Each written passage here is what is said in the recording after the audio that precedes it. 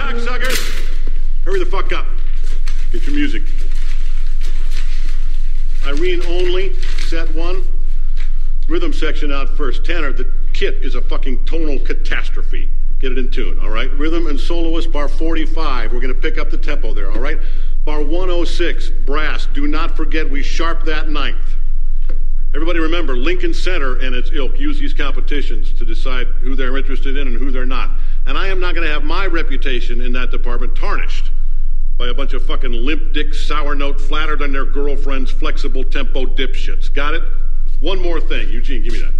If I ever find one of these lying around again, I swear to fucking God, I will stop being so polite. Get the fuck out of my sight before I demolish you. Stage right in order now. I can still fucking see you, mini-me.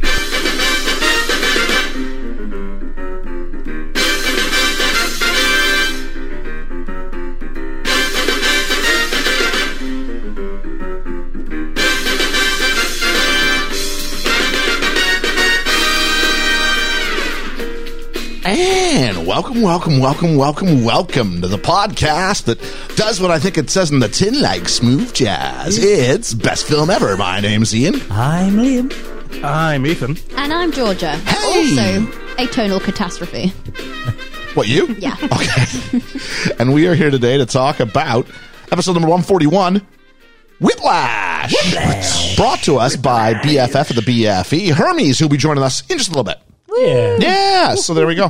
Hey, thanks for coming out, everybody. That includes the people around the table, whether virtual or here real life in the studio of awesomeness, or those people who are living in the microphone listening to us today. Thanks for coming on out. How people been, all right? Poorly. Yeah, well, you know, I wasn't here last week, was I? I was going to say, were we all here last week and you weren't? No. I was like, it feels like we're fuller than usual. Right, because Alex had to make up for Liam. Yeah, and he did. and I told an astounding job, by the way. And I told Georgia to smile and nod and do Liam's part, and yeah.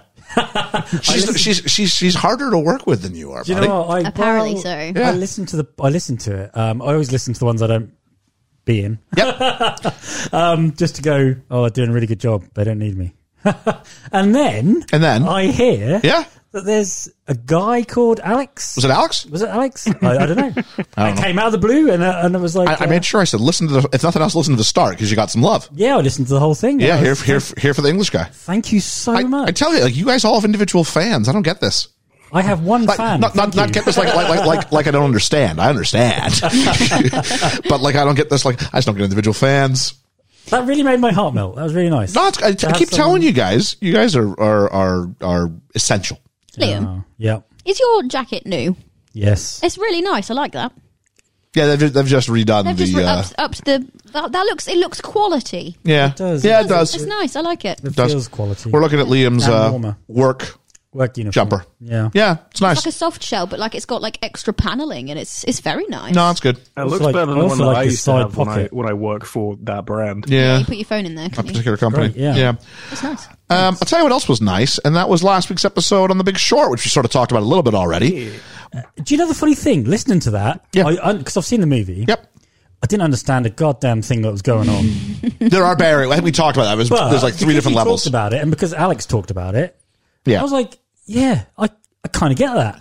I think because they were talking about, I mean, even my viewing had another level of detachment from it because I didn't live through it in the sense of I wasn't in the US. Mm-hmm. So it might be even less impactful for me than it would be for an American because I'm just going, well, what are the options here? It's clearly that there's, for them, it's the story of their experience. Yeah. Whereas for us, it's something different. Yep. So there is that there. But I want to give so many thanks to Alex from Main Street Finance. That's Main Street Finance available where all fine podcasts and many bad podcasts are found. Go ahead and give them a listen. But I don't know, Georgia, maybe you want to talk about the job that Alex did last week. He did a great job because I was asking all of the questions. Like I did not understand it at all. Yeah, and but I know, didn't either. No, I know, but that's why I was like, right, I've got him there. I might as well actually Use him. ask the questions Yeah. that might not just be me that doesn't understand them either. It might be, although it might be also, I might just be completely blind to the world of mortgage. No, bond listening back, I was like, I'm really glad George is here. In the sense that, no, because you carried that role. You represented the person who didn't get it. Yeah. I didn't. And if you weren't doing your bit, Alex wouldn't have been as effective as his bit because we're relying on him to anticipate everything that could occur, as opposed to what's actually occurring within. Yeah. So there's that. Yeah. So that's a little bit different between, so if it was just me and Alex, it wouldn't have had that same thing because you were asking the right questions at the right time. Yeah, it would have been two people talking about it who kind of understood it and one who did definitely understand it. I'm not sure I would have understood to the degree that people might need some things to explain to them. Yeah. And you provided that. And I was just easy to go, it's just when we got to like 35, 40 minutes on that one page and I went, we really got to move on. But it was good. No. And I think, and there's a thing, you go in from an international perspective. If I need that much explanation, is that a good thing? And it's a question worth having. But we have all the thanks to Alex from Main Street Finance. Go check his podcast out. Definitely. I'm trying to figure out if Ethan's just really still or if he's frozen on my screen. He's frozen. He's frozen. Because we are as well. You got are we? Go. Oh, we are too. Yeah. Okay. Yeah. So I don't know what that means. You're not even in the shot. Oh, I'm not even in the shot. You're right. Okay. So why don't you go ahead, Georgia, and you can go ahead and thank our Patreon backers, and I'm going to try and see if I get the TV to work. All right. Okay. Cool. So we are thanking the people who, what does he say? Keep the lights on in the microphone. All those good things. We are thanking Reverend Bruce, Julie, Hermes, Lena Oberhauser, Katie McRae. Ensign Ian Davies, Chris Peterson, Randall, what's your handle, Silver, Dwayne Smith. Come on, Dwayne Smith. The Yeet Master, Nate the Great, Andy Dixon. Yeetmeister, not Yeet Master. Because I was talking about Taskmaster earlier. Yeet Meister, Nate the Great, Andy Dixon, Holly Callan, Cheesy with the Fish on a Bike, and Richard. Woo!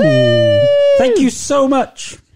I mean, I can't move on with the reflections and corrections because you've written it in Canadian scroll. So, there are some beautiful little emojis that you've got on this sheet here. This is nice. I'm enjoying this. I've got the script for once. You do have the script. I've never seen the script. I mean, it doesn't make much sense. He just puts notes to himself because obviously Ian does it so often that he knows what the notes mean. It is shorthand. The welcome literally is welcome and intro to episode 141 with Flash, and then promo. Semicolon. No, full colon. The Big Short, and then so many thanks to Alex. So you do so much. You do so much. You do. With so little. Is this where you're realizing all the work I put into the format here? There we go. My notes when when I used to host shows was that concise. It was literally just the notes for the episode, and I try and guess what I was doing as I riffed. Yeah, we all heard the outro to the mailroom. Let's do some reflections and corrections. The poll for Best Music Festival, as per our mailroom episode, which you can go ahead and catch. Mailbag. The mailbag. Yeah. Yes. Keep calling it mailroom. I think I've released a couple of them under the name Mailroom and then switched to Mailbag. I think early ones were Mailroom and I switched to Mailbag after the fact. Yeah. So such is. I mean, that's okay. The Mailbag and the Mailroom. But maybe we could just quickly go, because we put a poll out there for we each had to pick a 3-day act. Yeah. Music festival. Yeah. And so George's was AC/DC, ABBA, and Queen. Yep. Liam's was Elvis, Oasis, and Pink Floyd. Ooh, yeah. I did Oasis, U2, and the Beatles. And Ethan did Kanye, My Chemical Romance, and David Bowie. In fourth place, a little less conversation, a little less Elvis. Liam's festival. Wow. Elvis, Oasis, and Pink Floyd. Right, that's it. I'm off. Yours is the oldest of the three. Yeah. Oh, hang on. Maybe not. Well, kind of. They're all pretty old. Yeah. In third place, the newest one. Call him Yeezy, call him whatever you want. Kanye West, My Chemical Romance, and David Bowie. In third. I was expecting to come last. I was hoping that Bowie would save me. Yeah, Bowie saved you. Who saved Ethan? Yeah. I reckon if he'd have chose somebody else, he'd have been bottom of the list. Yeah. It was Bowie that saved him. I was in fourth for a long time, but I pulled it up to second. Oasis, U2, and the Beatles. Again. But it doesn't matter because with 61% of the vote. Well done, Georgia. The rest of us have one vote between us. Georgia with AC/DC, ABBA, and Queen. Yeah. Well, yeah, but that's, who wouldn't want to see that? Yeah, when you said it, I went, come on, yeah. I think because the rest of yours were quite similar. No, not even similar, but you'd have to really like that style of music, whereas everyone likes at least yours is like a a playlist to a wedding. Yeah. I worked a wedding last night, and I'm pretty sure they played something from all of those. Oh, they would have, for sure. Yeah. We had lots of people chiming in. Canadian Cat says, does it count as a concert when the Gallagher brothers would just stand backstage fighting about not wanting to work together and hold everything up for 3 hours before finally canceling in favor of a Twitter feud? I love that. I'd like you to know, Cat, that the Gallaghers broke up long before Twitter was a thing. They just continued their feud on Twitter. They did. Russell the Postie says, I'd go to George's Festival. I hate ABBA, but it'd be worth seeing them to see AC/DC and Queen are two of my favorites of all time. Yep. Nate the Great says, Queen gets his vote every time. Stu says, George's option by a mile. It's the only one where I like all three options. Matthew Halliday says, it wasn't even close. I'm like, dude, I've got the Beatles, the greatest band in the history of music. Also got Oasis and U2, who are definitely not that good. Well, the David Bowie. So what happens now says, part of me wants to say this was a tough choice, but I think we all know what the funnest show would be. And I'll give Georgia that. Her show's the funnest. Yeah. Oh, yeah. My show is kind of an idea of, oh my word, look at this, all this music that's come out of these brains. Okay, but it's not nearly as much fun dancing in a field. I'll give you that. Yeah. Who would you have supporting who? Who would be the top bill of that three? Well, I think that's what we kind of did with the Sunday being your big one, didn't we? Yeah. I said I'm closing with Sunday with the Beatles. Oh, okay. And I want a 4-hour set. Yeah. Where you do 2 hours of Beatles, then you do like 1 hour where they each come on and do their own stuff for 20 minutes each or 30 minutes each, whatever you want to do. And then you finish with them all coming back on and hitting like in Sgt. Pepper gear and do like that whole thing. Oh, it'll be great. Then an acoustic version. Yeah, you could do all sorts of stuff within that. Then an orchestral version. So we got, Clearly mine is the best though, because you get to end with "We are the champions." My friend. End with Bohemian Rhapsody. Don't stop me now. Yeah. It's the perfect ending because, you know, it's somewhat ironic. It is. Dwayne Smith goes, if only you hadn't put U2 in there, I would have to sneak out and see Liam's on the Saturday. Oh, good. So there we go. Danny from It's a Musical says, if not for Kanye, Ethan's would be the best option. I'm like, what are you, like 12? I knew Kanye would. Well, I was aiming for that like millennial Gen Z demographic. I got news for you. And then I put Bowie there. That's definitely not our audience, and your mic is really distorted. It's very distorted. No. We've got more from Russell the Postie, who says, for me, that was the most entertaining mailbag episode you've done so far. The questions were excellent, and he says, excluding mine. And you shouldn't exclude yours. Yours were excellent. No, not at all. Canadian Cat says, all right, kids, whoever said debut meant one role was wrong. Well, I hate to be pedantic, Cat. It was me, and the meaning of the word is literally first. Yeah. Like if we say someone scored on their debut, that's their first match, not their first run of matches. So unless you qualified it with who had the best debut year, yeah, whatever. So the question was best the kickoff to their career. So we'll put that back in the jar and we'll answer it next time. Who had the best first few years? Okay. The first early go. She says she appreciates the conversation. She hadn't thought of Julie Andrews or Oscar Isaac. So there's a point for me and a point for Ethan in that. Hey. Poet Lord of the podcast, Dwayne Smith, says, I started watching Headless yesterday and I'm now 3 episodes in. It's so good. Totally my sense of humor. Very clever. Brilliantly acted. Can't wait to watch more. Looking forward to the interviews, I would say. Because Dylan Gladhorn's going to join us in the next few weeks. Yep. And then we're going to have someone. Yep. We're still teasing someone. From the, I guess, core creative team. Yeah. Yep. Will join us. As one of my perks, because I was a Kickstarter, I get to do a tarot reading with Sinead as Matilda, who is her character in that, and I might ask if I can record the audio. That's a cool idea. Yeah. We can splice that in there. Yeah. Yeah. Very cool. So if you haven't already, go check out Headless. It's fun. It's fun. I know I need to. And it's on YouTube, and it's for free. It's free, yeah. Like the BFE. Coming at you for free. Coming at you for free. Although we do appreciate those who keep the lights on here at the Studio of Awesomeness. Yeah, Thank you very much. And just on the Headless note, I mean, they are basically, the 2 writers are first gen Indian Americans, which is brilliant because obviously people like that don't always get the shot that they need to do these things. And the core creative team is 3 women. Wait, Sean and Sinead? Yeah. Oh, really? Not the 3 women. That would be the first thing you just said. Yeah. But the core creative team is 3 women, 1 guy, and they do an amazing job and definitely deserve to get all the love because they're at 50,000 subscribers, but they deserve so many more than that. So please go give Shipwrecked and Headless all the love. Give them the love. Yeah. Speaking of giving things the love, Latin Jukebox got a hold of us and I just watched About Time. Yeah. It's hard for me to cry watching a movie, but this movie made me cry as a baby. Thanks, BFE, for putting this recommendation there. What a beautiful movie. Welcome. So thanks to Georgia. It's her pick. One more from Dwayne Smith. Dwayne Smith. Talking about The Big Short, says, this debacle stopped me from being able to buy a home. I feel you here, buddy. I couldn't get a mortgage as I had no way of saving for a deposit. Now I'm stuck renting, which is more expensive than paying a mortgage. Oh, the irony. That's why the film made me angry. Yeah. Yep. Yeah, I hear you. We spoke about that at some length. Yeah, we're definitely, we feel you. Reverend Bruce says, kudos to the BFE and Alex from Mainstream Finance for his excellent contribution on The Big Short. Real talent to make complex things succinct and simple, kind of what I have to do in sermons. Best of luck to you in your high-flying new vocation. Yeah. That would be to Alex, not to any of us. No, I don't you should have him on an episode of Cleared for Takeoff.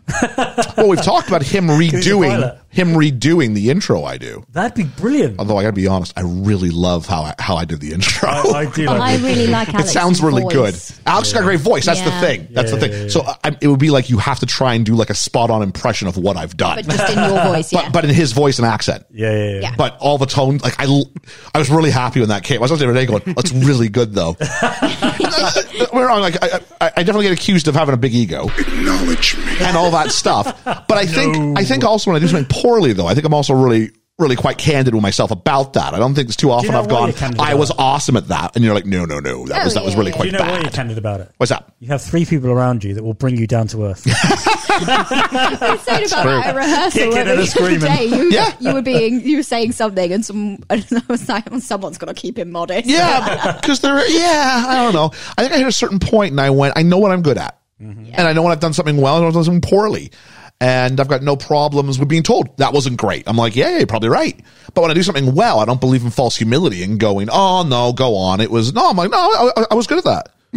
So someone asked me about my time on The Chase. Yeah. And I went, yeah, I did extremely well. And they're like, oh, that's all. I'm like, no, I beat The Chaser. That is extremely well. Yeah. There's no point going, oh, I was lucky. No, I wasn't lucky. I extended the lead. You know what I mean? Like, I was good. You did, yeah. Yeah, you did get let down by your team. I did get let down by my team. Something I can't say about the BFE. I'm not let down by you guys. That was that lady, wasn't it? Oh, the one who kept saying pass. Pass. Yeah. At one point, you totally see me look at her with like death in my eyes. You did. I think I screamed at the TV when that aired. I'm going to gift that and just have it like, so I'm going to put it on some of our tweets, just me doing the look. you doing the look with acknowledge me. You know how they always go like, find someone who looks at you like so-and-so looks at you. They'd be like, find someone who doesn't look at you the way Ian's looking at whatever Pam or whatever her name was. It might even have been in because Channel 4 did like a... it popped up at the end of the year again, video, too. Yeah, they did like a reactions video, didn't they? You were in it. I may have found a way to immortalize my episode for future viewing. Oh, cool. Yeah, I may have found a way to do that. Oh, brilliant. Yeah. You should be given a copy of it anyway. I really should be. Yeah. That should be the bare minimum. If you came on here, we'll send you a digital file of the episode. Yeah. Hopefully they're just not going to come at me if some staffer hears me talking about it here. I say I may. I might not. There's been several Ians, I'm sure. I'm sure there has been. There we are. So there we are. Where are we at here? Dwayne Smith says one more time, I positioned myself firmly in the seat next to Georgia for The Big Short. I was the same in not understanding the banking element to all this film and desperate need of Alex to explain it to me. Georgia asked all the right questions and Alex answered them all very concisely. I came out the other side under feeling like I understood it a bit more, and I'm considering giving it another watch despite not liking it on my first watch. Thank you to Alex for doing such a stonking job. There's a BFE word for you. Thank you for encouraging me to submit a score. I'm definitely more aligned with Georgia on this and have decided to give 6 dodgy AAA packages out of 10. We need to add that into the thing. So, we need to add that in. I decided we would add that in. So I'm going to talk to Georgia after this is over and we'll figure out what the number is and put it on the thing. So there we go. Let's do some shout outs. Canadian Cat for getting the Big Short announcement while on TikTok seeing a video of the real woman behind Margot Robbie's character in Wolf of Wall Street. Is that fate or the algorithm is just that fast? I think the BFE controls the world. Of course. I think it's that thing we like, is the weather pattern just, just some guy who's got limited intelligence, but like throwing things at a wall? Maybe the BFE is just determining algorithms around the world. I like to think We're the epicenter. We are the epicenter. The Studio of Awesomeness. Studio of Awesomeness. Might be the epicenter for everything. I did film a little content for the Studio of Awesomeness today, so we can put it on for our patrons. Oh, so they can see how it kind of works. Is that why the table's tidy? Yes, it is. So I did film like I also kept the sightline above the carpet, so you can't see all of Pip's pet hair on the floor. And so I just pan over to the TV to get across the idea of how big the TV is here at the studio. Awesomeness. It's like a cinema. And then I sort of scrolled over to where we were, and then Liam and his pen for his 2 notes he makes for a film, and then Georgia and her headache tablets and the nerds, ibuprofen and nerds, yeah. And then me and then I push some of the buttons, and we'll see kind of how that goes. But yeah, I want to give people a feel for that, the people anyway at the Patreon. Nice. Thanks a lot, guys. So there we go. We've also got Danny from It's a Musical says, I always love when the BFE cover a film I haven't seen. It helps me decide if it's the one I want to check out. And that was in regards to The Big Short. Stu from Stu World Order Podcast for the love. Sci-Fi Remnant for the love. Bigger Movie Pod for the love. So Wizard for the love. Woo. Kev from the podcast that wouldn't die. Woo. For the love. He's also got the fantasy football team that never dies for the love.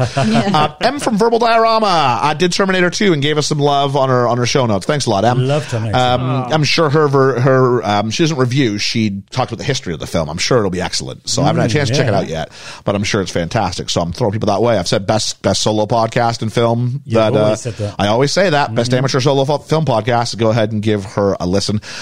Shoot the flick for some love. And then Hermes, who says, much like the financial system, this is Hermes who will be joining us in a bit. Yep. Much like the financial system, GIF of the Week is rigged. We want to thank the following for submissions for GIF of the Week. Josh from Next Favorite Movie, Ian Davies, Andy Dixon, Hermes, Chris Peterson, and Dwayne Smith. Kind of a smaller group this week. Hermes, yours was absolutely atrocious, dude. Like, it was horrible. So just make sure we get that out there. Let's do third place. Andy Dixon, who did a sliding with style, and it's only third place because Chris Peterson did the exact same one. So you don't get credit for that. Dwayne Smith, who had one for Major League Baseball players using a rain tarp as a slip and slide. That was funny. But the win this week goes to the scorekeeper himself, Ensign Ian Davies. Woo. For not doing Star Trek for once, but a tarp swallowing a groundskeeper at a game. He's trying to put the tarp out over the field, and the wind picks up, and next thing you know, he's inside of it. Because it's like a baseball stadium. It's massive, right? Yeah. So that tarp's huge. And then everyone's trying to get him out of it. So it was really quite funny. So Ensign Ian Davies for making it so you win. Fantasy football. Oh, dear. Oh, no. Tell you what. Acknowledge me. I'm the only one who got a win in the BFE last week. Yeah. We would be 0-8 if it wasn't for me last week. And my comeback against Stu. That's crazy. I mean, luck. How's it luck? It's all luck, isn't it? Well, it's all skill. It's all luck. But they can have drastic swings. If Thingy hadn't have got those 2 dolphins, I'll tell you what. I had won. both halves. I had the full Kyler fucking Murray experience last week. I really did, because for the first half he was angry. Yeah, and wasn't doing Kyler Murray. What are you doing? He was effing Kyler Murray for the first one, and then the second half he was Kyler fucking Murray, because he like huge comebacks. And I was like, yes, get in. I'm really sad that I have to do that for you and not for me. Yeah. Have you noticed? Hang on, that wasn't that. I don't have Kyler Murray. It's not in this league, no. Nate the Great. Nate the Great's got him. Yeah. I had Cooper Kupp and Matt Stafford, who kept throwing touchdowns to each other. So I was like, get in. So every time they threw a touchdown, I got it for the quarterback and for the receiver. Oh, nice. Oh, it was brilliant. So yeah, so I got the W. Did you notice I've been changing players a lot this week? Yes, as is Georgia, actually, to be honest with you. Ethan, I'm sure he still has his zeros in the Ethan, you gotta compete, buddy. We're not gonna let you play next year. I know. That's not even a joke. Like, I'm 100% being serious. Yeah. You gotta set a lineup. I'm looking at my thing now, because I was like, I need to change them. You've got Chris Godwin tonight. on, Ethan. Take him out. If Chris Godwin's not playing He's yet, not playing. Okay, get him out. You got to do a proper one, because someone else we gave someone like a spot that could have gone to someone who would have said their lineup. Yeah. So you got to do it. There we are. This week I'm against Alex from Main Street Finance. Alex is good, man. Alex won season 1. George's got Kevin from the podcast that wouldn't die. He's very good. Oh, Ethan. Liam's got Dwayne Smith. Dwayne Smith. So that's actually a winnable matchup, I think. Yeah. And Ethan's got Stu from Stu World Order, dude. So like, you better do what you're supposed to be doing. I'm gonna die. Are you? Ethan, why on earth did you let... You're not supposed to drop Chris Godwin. You're supposed to put him on your bench. I tried to. I'm also, not good he at played this. Chase. This isn't as easy. This isn't as easy as. No, it is. He's played Chase Claypool in his Superflex spot, whilst he's got Geno Smith on his bench. Well, Geno Smith's not that great. He's a quarterback. 17 points. And that's fair. You're saying these names, but I don't actually know what they put numbers beside them, buddy. Like it really is like helpful for anybody who's playing for the first time. So How do I remove? I would try to just bench. You just put him on the bench. Somehow you hit drop. Drop is not bench. Drop is drop. So someone's going to wake up with a Christmas present on Wednesday when they get waivers and they get Chris Godwin. Although he's out for a few weeks, so you might get lucky. Yeah, I'll teach you how to do waivers. I'm going to apply for him now. I see no bench option here. There we go. Well, it's the players with BN beside their name. Just a thought. All right, let's talk about Royal Roundtable because Liam and I also released an episode on The Crown. We did, yeah. Cleared for takeoff. We did. I'll tell you what, not to give away the review, I've already watched 2 more episodes. Good. So there we are. I haven't quite got to the literal crown being on the head, but I have gotten to the part where, like, it's any day now. Let's put it that way. How because right were we when we were talking? What do you mean, as far as timelines go? Yeah. Oh, like instant. Oh, okay. Like episode 2. Oh, okay. Yeah. So, so it's all right. So, no, but I'm really enjoying it. So there we go. Oh, so excellent. Go give it a listen. We're doing a Royal Roundtable. We want your top 5 monarchy-based films. Go ahead and hit us up. That's BFE top 5. That Ethan just dropped. Well, you can't pick them up until waivers clear. Yeah, I know, but what's his name? I'm not telling you because I'm doing the same thing. I'm probably the bottom of the pile, so I'm not going to get him, but I'll still put my claim in. Is he worth swapping out for, like... I'm not going to any individual... come on, this isn't individual. This is for Liam as well. Ethan, who did you just drop? I'm not telling you. It'll be in your notifications, Liam. Can I jump back on, though? Yeah. All right, so why not leave us a review, Apple or Spotify? I hear 5 stars is a nice number. 5 is the magic number. And why are we doing this? Because Hermes is bringing it to us. And we're going to see Hermes in about an hour and a half. So let's talk about the film. This is Whiplash, directed and written by Damien Chazelle, who was the writer of 10 Cloverfield Lane, the writer and director of La La Land, the director of First Man, and the writer-director of the upcoming film Babylon. I'm just going to include the things I think this is the kind of film I'm going to love. An upcoming American epic period comedy drama film written and directed by Damien Chazelle. It's set in the 1920s during Hollywood's transition from silent films to the talkies. It features an ensemble cast that includes Brad Pitt and she's everywhere on the BFE the last month, Margot Robbie. Margot Robbie, yeah. There we go. Say Margot Robbie. So Brad Pitt and Margot Robbie again. It's The Big Short 2. When's that? Big Short Boogaloo. Huh? When's that coming out? Before the end of the year. I think I saw Christmas Day. Okay. So it's going to be, it's Oscar bait. It's Oscar bait. It's going to be released in the 8 big cities on Christmas Day, and then a wide release January 3rd or something like that. Period comedy drama. It's like La La Land. It's like La La Land. It's a love letter to old Hollywood. Old school film stuff. Yeah. I think out of all of those that have come out, the only one that I wasn't that keen on was La La Land, and that's not because it's bad. I just don't vibe with that kind of thing. I love La La Land. I remember La La Land was a film that I saw a trailer for, and it's one of those times where I have to get a hold of people and go, this is going to be good. The poster is just gorgeous. The posters by itself is like a throwback. Oh, it's so good. I remember walking by that poster and not knowing anything before the buzz of Oscars and stuff. And I just went, wow, there's so much movement in that poster.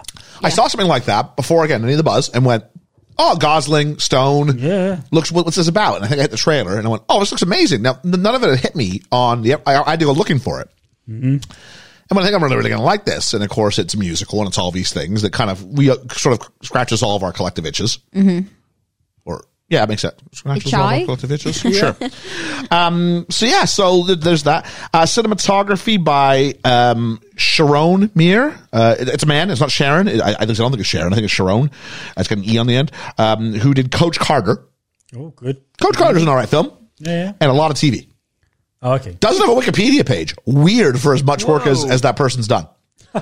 Music by Justin Hurwitz, who is a constant collaborator of Damien Chazelle. La La Land, First Man, and we'll be doing Babylon. So there we are. I know that because I've got the epilogue on one of my soundtracks on my phone, and it always comes up with Justin Hurwitz when it plays.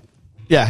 Everything from La La Land is Justin Hurwitz. Yeah. Beautiful piece of music, though. Oh. The epilogue, which is like 9 minutes long. Oh, is La La Land we're talking about? Yeah. Yeah. Well, the whole film's got music that's great. Yeah. I bought the album. It's on my, yeah, that's right, kids. I paid for music. It's on my phone. So there we go. First time I saw this was today. Anybody else? Same. Your first viewing, Liam? Yeah, first viewing. And Ethan, you made almost needed to be censored like Yelp. Yeah. That was much more wholesome than the sound you made last week. But you were bordering on having a cigarette after it was. But why was it that what is so? This was one of my chambers. Yeah. This is good because the Prestige was one of mine, buddy. Yeah. I understand what it's like now. No, I watched this, I think, like the day it came to DVD, so like early 2015. And I fell in love with this film. I watch it like at least 2 times a year. Like, this is just one that I always will have on. See, I can teach this. It's an option. I'm assuming at A-level. No, GCSE. Really? Yeah. Little Miss Sunshine came off the docket, and this is one I could replace it with. And I'm thinking about it. I've got Juno currently, but I might swap it. I need to look at what the question is and see which one can I teach. It just because that's not about which film you like better. It's about which question can you teach better too.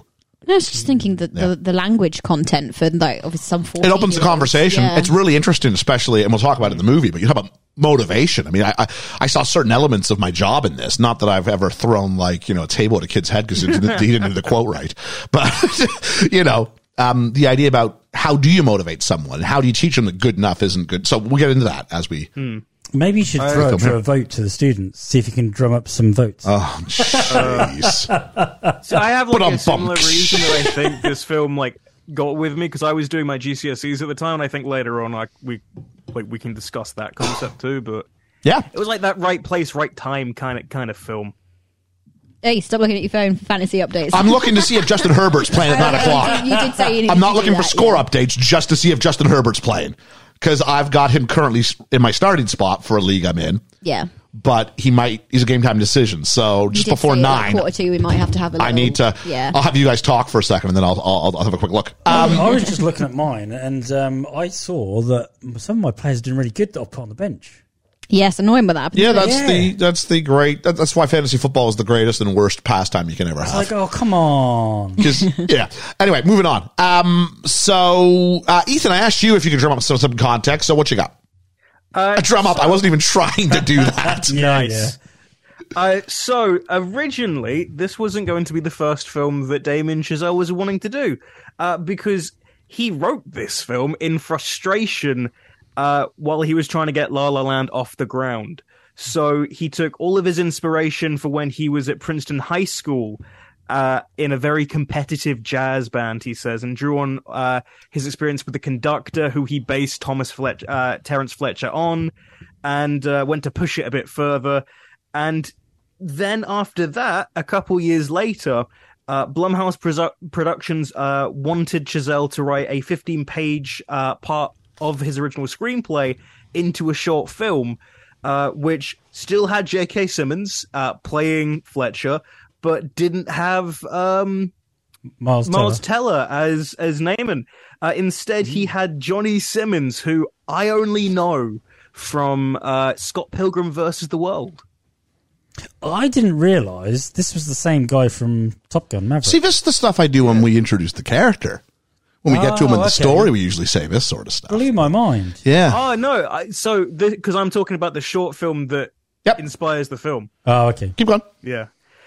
So then after that, they submit it to the Sundance Film Festival.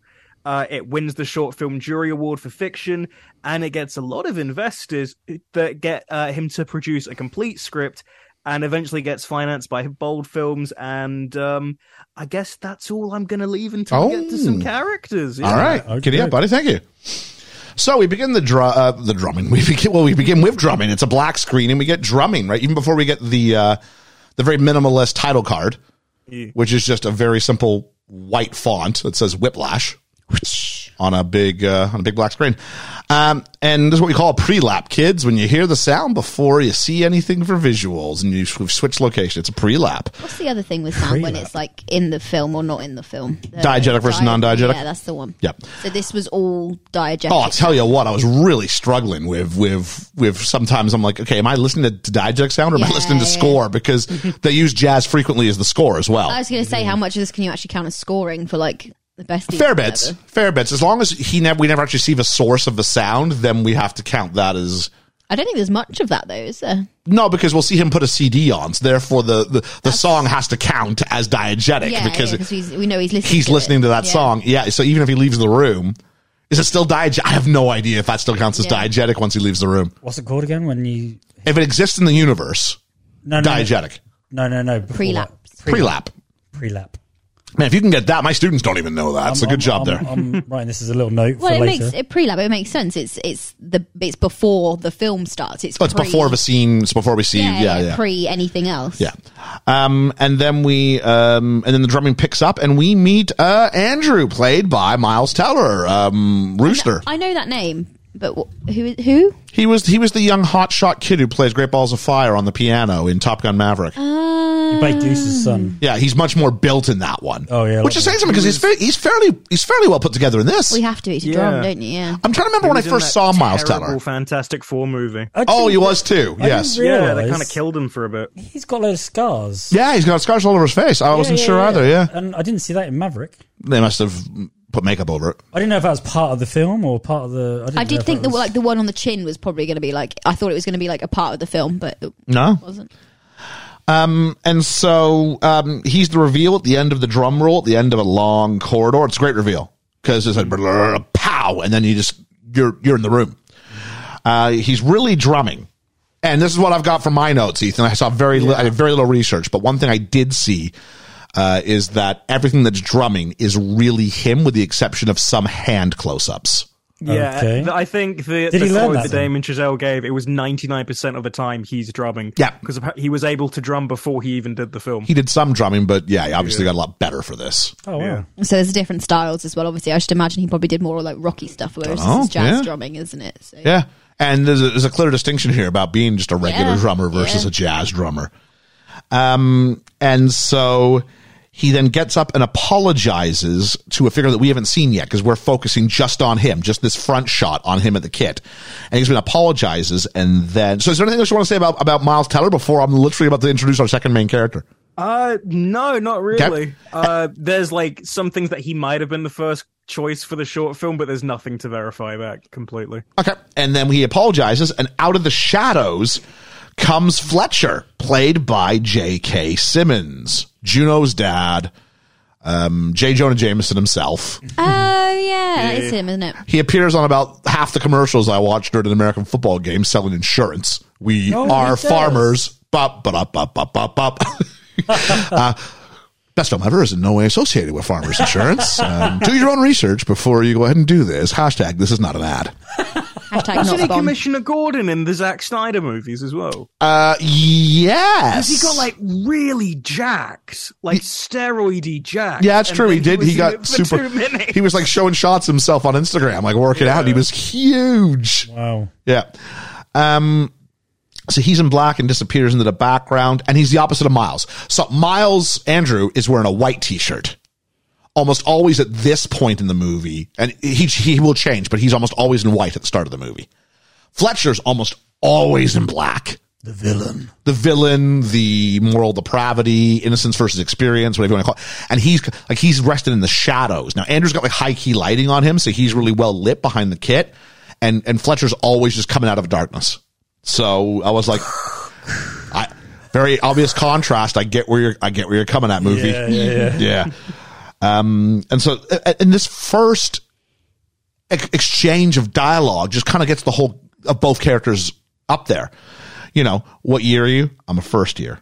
Fletcher asks, do you know who I am? Yes, sir. Then you know I'm looking for players.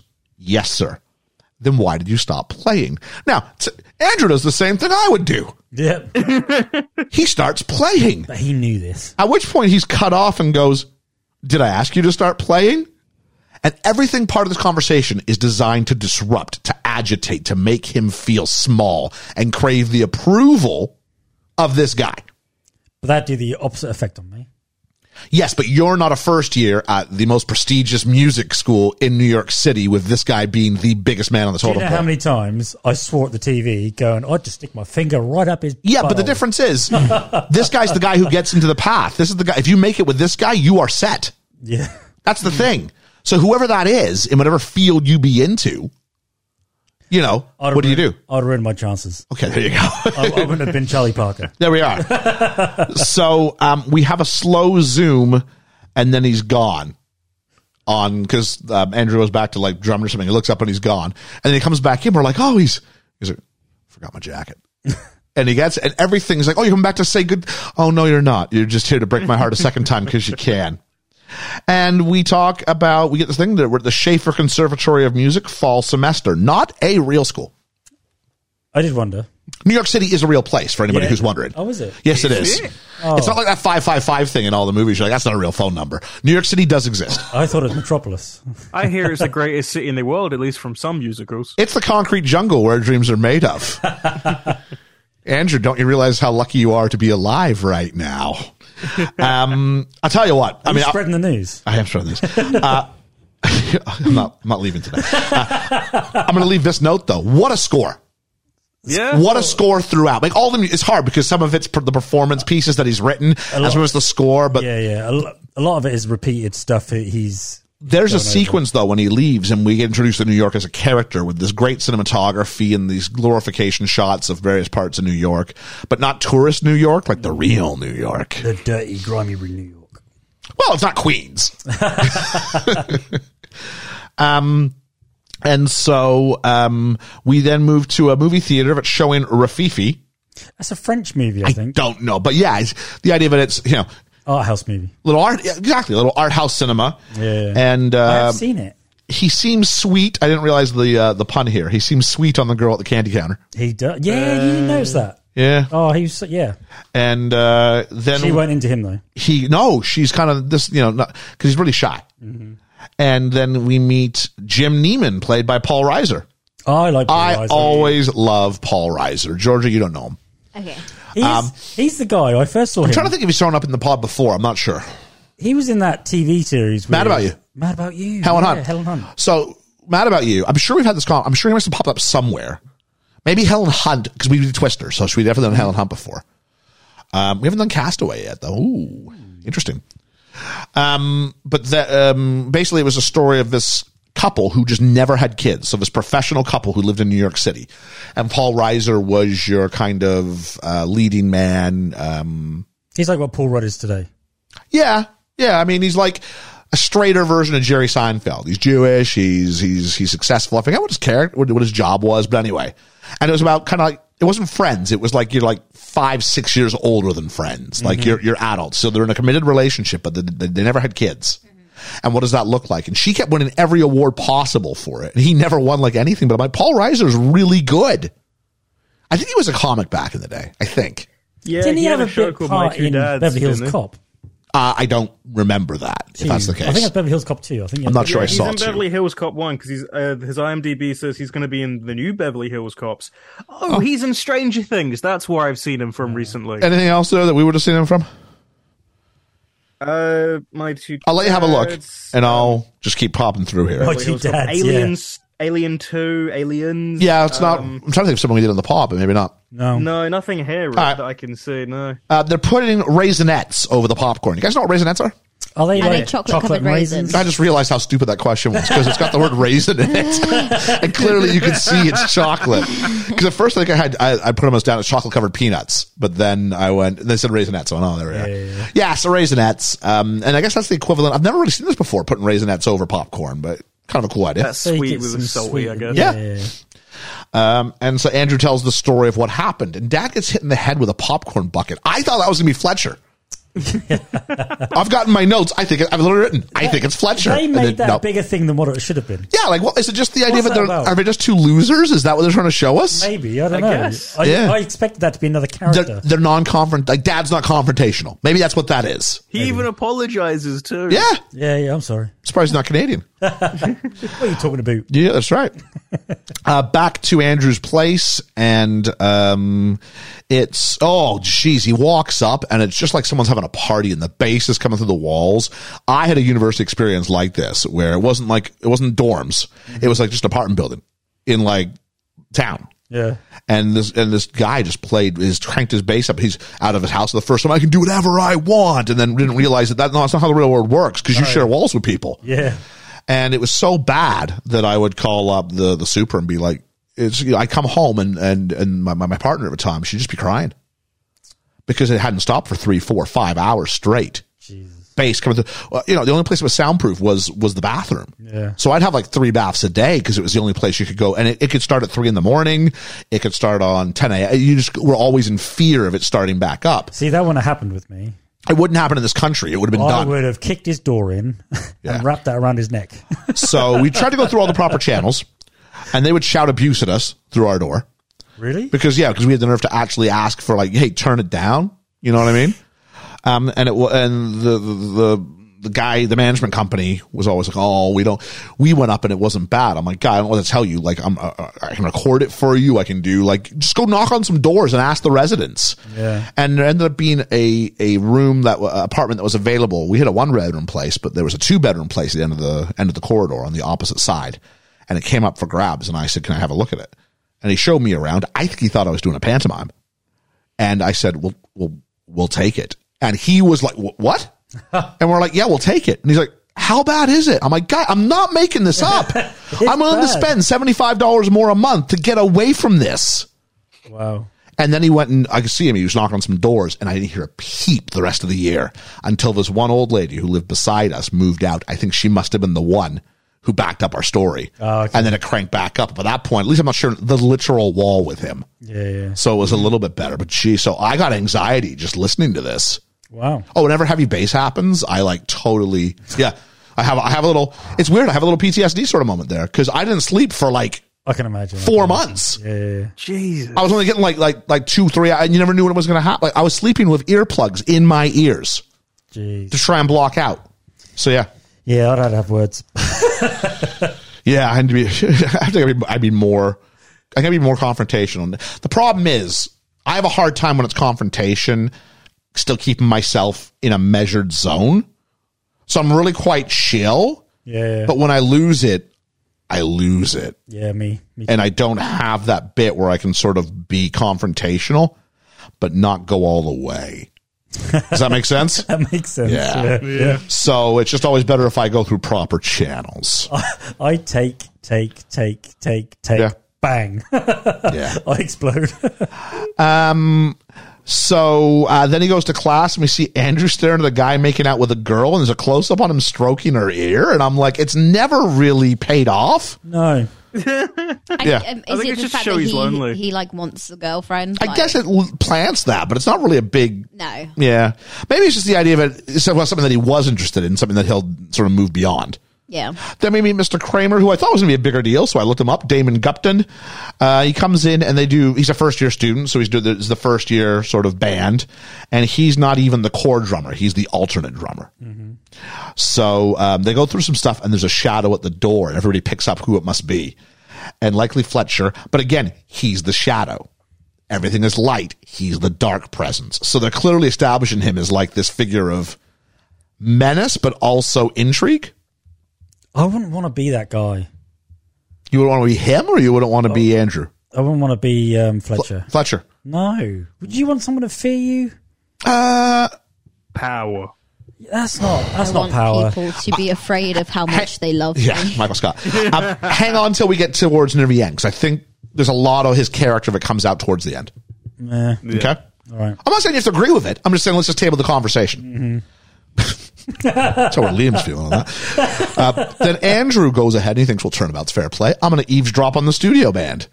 And the color grading. Julian, you hear that? I'm talking about the color grading. Very green. It's very green and blue in the first year, but if you go to the studio band, it's very orange. It's very warm, which is kind of ironic, actually, if you consider what that's going to be like. Yeah.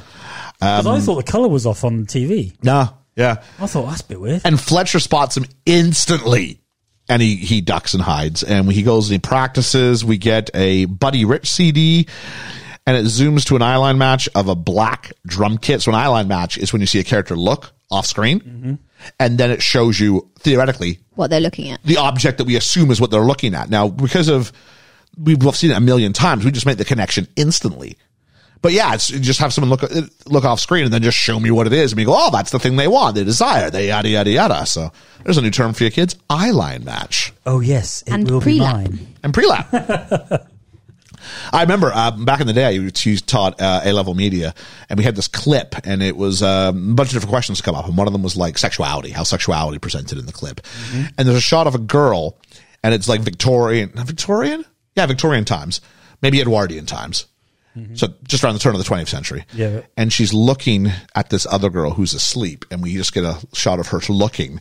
And then we just get like a shot of this, like it's like a Victorian dress, so it's up to the girl's neck, but it's just like her bust line. And all the kids are like, I can't get anything out of this. Like, what do you mean sexuality? I'm like, guys, it's so obvious. But unless the other character was like, I want to sleep with you, they just weren't getting there. I'm like, guys, come on. Okay, one more time. We gotta learn these terms again. Here we go.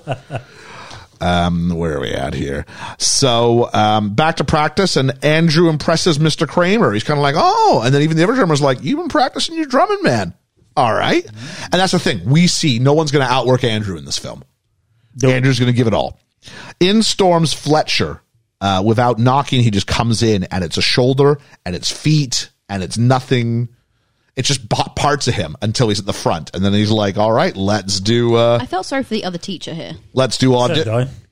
Because I think you realize your place in the Great Chain of Being. You're the first-year teacher. He does the studio concert symphony orchestra. Oh, yeah, I know, but you still feel a bit sorry for him because you get the impression he just walks in and takes over. That's got to be really frustrating. Well, no, because he's going to give one of his students a chance to progress beyond. Well, yeah, but it still would be frustrating having your lesson interrupted. Yeah, I just think you know who you are at this point. If I was that teacher, I'd give him because I think this teacher equally is going to be like, I mean, I think everybody wants a chance to have access to Fletcher because Fletcher can get you into positions that mean you're in New York, right? That mean it, it's like, are you going to cut off any relationship or any situation that could get you? Yeah, you don't want to bite the hand, do you, I guess. But like he is the Godfather. Who's he going to put in positions of influence that you might get hired by Carnegie Hall or something? But why would you not bite the hand? He's bit everyone else's hand. Because he's the one who's got access to the people who make the decisions. Nice all the way through. I bet he's that person since day one. Well, actually, I don't think so. And when it's a part of the movie I got to talk about there, but again, that's in the future. Just give me a moment there. I was going to say, I kind of think it's like if you were directing like an Amdram show. And I don't know, like people are like, this is how you were with 12th Night. I wish I was Andrew in this, but like you're directing like an Amdram show, and then all of a sudden, like Martin Scorsese shows up. It's like, I'm taking this actor. Don't even try and stop me. Yeah. Like, it's Martin Scorsese. Go ahead, take him. I'll get a new guy. Yeah. So we have individual auditions. So he goes through a few of them, and I think it's one girl. I think she's a first saxophonist. Yeah. She's in first chair, and he goes, you're in first chair. Let's see if it's just because you're cute. Now, you go, he's a misogynist, but then she sucks. And he's like, yep. But again, he's not wrong. He's put her on edge. She's there for a reason. Oh, I think. Well, come on, Georgia, you've got some experience with performing arts at a higher level. I mean, it's very competitive because as much as you're doing stuff together, you're all each other's competition. Oh, absolutely. But the environment. You can't get away with this now. No. The environment that I've always been in has always been very much, it's nurturing and building each other up rather than competing against each other. Because as much as you all know that you're competing against each other, having connections with people in your class and people who are your teachers might well be the person that gets you into something else. So you don't actively compete against them, you work with them. Okay. But in the situation we have here, I mean, basically performing arts is you be asked to audition at some point. Yeah. And he goes, you're in first chair. Do you deserve to be there? Clearly she doesn't. Clearly, she doesn't. I think if you weren't so hard on her, she would have been. Oh my! We can't believe these. It's similar to what I hear my colleagues talk about. I was in a colleague's lesson the other day actually, and they don't live outside of the text, so we can only go with what the film gives us. Okay. And what the film showed us is she can't hack it. Not when the pressure's on. Is it a heavy amount of pressure? Yeah, no more than anybody else had. But my character, me being me, yep, I wouldn't want to be part of that. Sure. Yeah, I get that. I wouldn't, if that's that toxic and that's that horrible, why would you make your life like that? I think the movie tells us this, doesn't it? I don't get it. Yeah. And so the core drummer goes, and then Andrew goes, and Andrew doesn't get very long at all to do his double swing. But as he leaves, he goes, drums with me.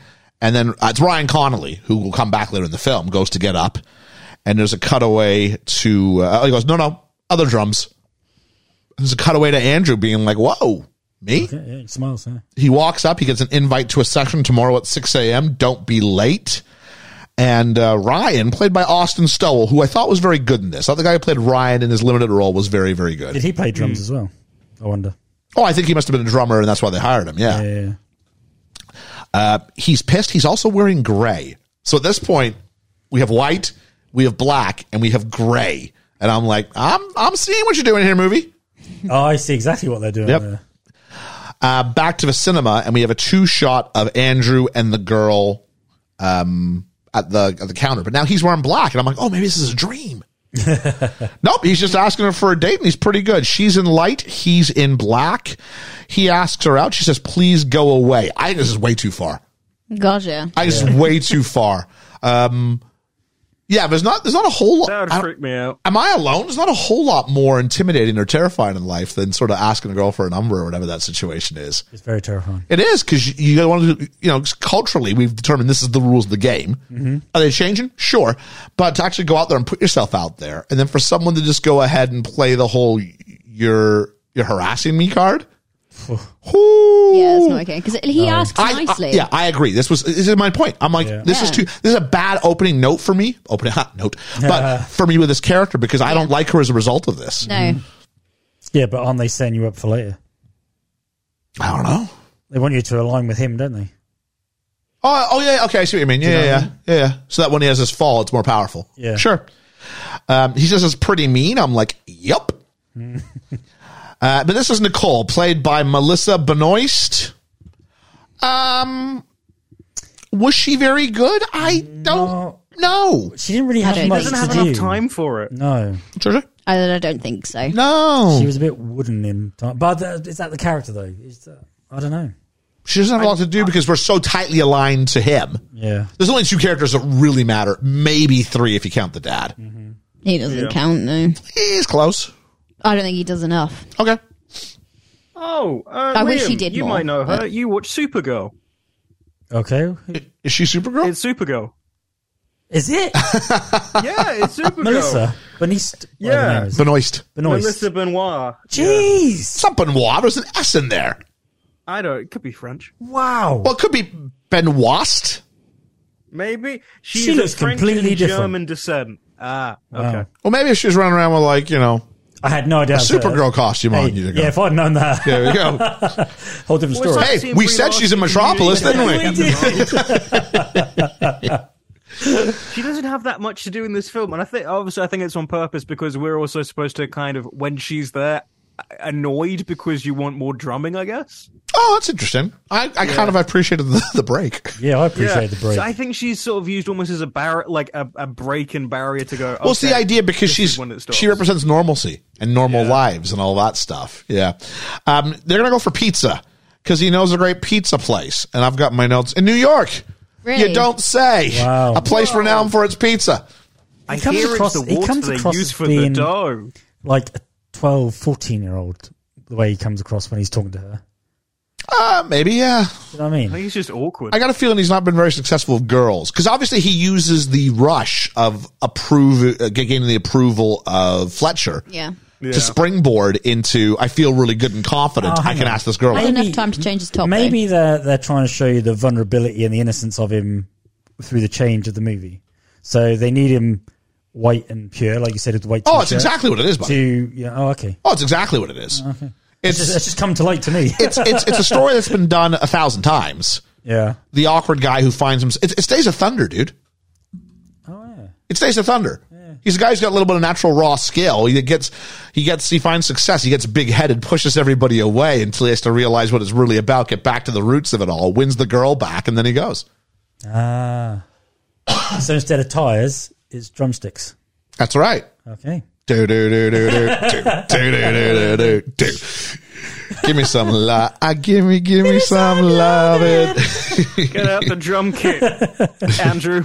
So they're going to meet Monday at 7 p.m. You always go high and wide. I've got my notes. It's the Superman feeling. I don't know what that means. Superman feeling. What's that? Supergirl. Oh, there we go. There we go. It was me. See? It was me figuring this out. Yeah, that's what it was. I think it's the idea of it. Yeah, he's high on his experience, so he feels he's invincible right now. I've gotten my notes. I literally wrote down. He then pulls a Liam because he sleeps in and he's late for rehearsal and falls down the stairs at 6:03 a.m. I don't know what you mean. For the record, Liam was on time for the recording session today. Oh yeah, I'm always on time. I did ring you to make sure you're on your way. You did. Yeah. He then walks into the oak-covered room that we saw earlier, and he's 3 hours early. And this is the first of Fletcher's mind games. See, why? He waits the 3 hours, and then we get a montage of everyone coming in, and there's some great cinematography. There's one bit where I think it's trumpeters, put their cases down on the chairs, and it focus pulls for each one as it goes down the line. Mm-hmm. It's very good. Yeah. And then he finds out, hey, you're here. You can turn my pages for the regular drummer whose name was... I want to say it begins with S. I can't remember. I forget. I've got it in my notes later on. Skippy. Okay, we'll call him Skippy. Precisely at 9 a.m., everyone stands up because Fletcher comes in on the beat of 9 because, he's not a rusher or a dragger. He's precise. I want to stood up. Even the way he puts his coat and hat on the stand is meticulous. Yeah. Something wrong with that guy. And I've got in my notes, everyone else is standing. Liam, if you were new to this, yeah, you're a new member of the band. Uh-huh. Everybody else stands up when he walks in. Uh-huh. I'm thinking I stand. You're a drummer. Yeah. You sit. Come on. Liam would so get a cymbal thrown at his head. He'd get one back. Do you know what? There's one part of this film I'm going to have to say when we get to it, but I screamed. And I was going, yeah! I know exactly which point that is. None of the players make eye contact with him, so this idea of fear, I think, is well established. But don't beautiful music come from people playing in sync with each other, feeling it? Not just being technical. It's really ironic because jazz, you think, is supposed to be about feeling the music. Yeah. But they're asking for such precision. He's always talking about my tempo and to my whatever. He's the conductor. Because but it's like that's not what jazz is. Because I'm not a big jazz fan. Me either. I love to watch it rather than hear it. So I've seen live jazz bands before both in America, one in San Francisco and one in LA. And they were brilliant to watch. And I love how people come in and out. And there's some people go off to the toilet and they're still playing other bits. And they're brilliant. I mean, it's so clever. And that's what I love about it. It's the feel of everything. So this is such a contrast when everything has to be so precise, because you're supposed to be in tune with each other, not just, right, hit this beat. No, hit this beat. Hit this beat. Yeah. Yep. And there was such a contrast in this movie. I didn't get it. And so they're going to play Whiplash. Is that a well-known piece of music? No, it's an original piece of music they wrote for the film. It's an original piece of music. Okay. Yeah. There's got to be, I think everything they do is a Justin Hurwitz composition. Oh, okay. I weren't sure if these were No. Because I don't know. No. Oh, okay. So roll credits. They're all focused on a single entry point, and there's a great focus pull from the drummer, Skippy's perspective, to Fletcher's hand as it's coming down. And I just love that, the idea of how important this moment is. And then we find out that Fletcher's a bit of a homophobe. Little bit, yeah. A little bit. I think it's one of the trumpet players gets told, that is not your boyfriend's dick, do not come early. Yep. Something you expect from a truck driver. It's... Everything is about emasculation. Because, first off, there's no women in this band. No, you're right. No, there's not. Yeah, she gets taken out, doesn't she? No, the saxophonist. Yeah, that was the first year band. That wasn't the studio band. Oh, okay. Yeah. And so I never really looked to see. Yeah, no, it's a lot of it because you wouldn't. I mean, everything is is either a homophobic reference or it's an emasculating reference. I'm going to take away your manhood. Yeah. Publicly. Because that's what the arts needs is less men. He doesn't like it when I take them away from him, though, does he? Just saying. Well, yeah. I'm not sitting here telling you Fletcher's the hero. Good. Just want to establish that. It's not like I'm going, it's like me in a classroom. Yeah. No, you're more nurturing. I hope so. Jeez. You throw the chairs with care. Liam frequently talks about, when I'm out with him and Lynn and someone will recognize me or go, sir, nice to see you. It's not the bit where they look at the ground and they don't look at you and any of that stuff. So my favourite is when they go by and they go, "Hi, sir, are you right?" And you go, "Yeah, I'm good, and I can feel a little bit of tension. And they go, "I see you, sir, bye." And you go, "Yeah, they were trouble in school." I went, I go, I don't like teaching that one. But they're so pleased to see you. Yeah, it's like TMZ for them. Oh my word, they have real lives. Yeah. And then there's an out-of-tune player, and it's a brass player, and it's a guy, and he's a guy in a white T-shirt. Do you think you're out of tune? And he thinks about it. He goes, "Did you think you're out of tune?" He goes, "Yes." The response is, "Then why the fuck didn't you say so?" He's also the only guy in there who's not built or thin. He's the only guy who's overweight. Guy. Direct quote: "I'm not going to have you cost us a competition because you're more focused on a Happy Meal than on the pitch." Yep. And then he leaves, and you get, for the record, he wasn't out of tune. You were Erickson, but he didn't know he wasn't out of tune, and that's bad enough. Oh man, if I was that kid, I'd go and get a Happy Meal. You get to see the mind games, and then we get a 10-minute break. Now, I remind you, they've been playing for about 90 seconds at this point. But you get a 10-minute break. And this is where, I guess, have we all been here? Maybe. Andrew wants to believe that he's the exception. Yeah. So I think everybody does. So Fletcher comes out and says, "Hey, any musicians in the family?" And he goes, no, my dad's a writer. Oh, he's a writer. What's he done? And then find out, okay, he's a high school teacher. And on behalf of all teachers everywhere, screw you, Andrew. Yeah.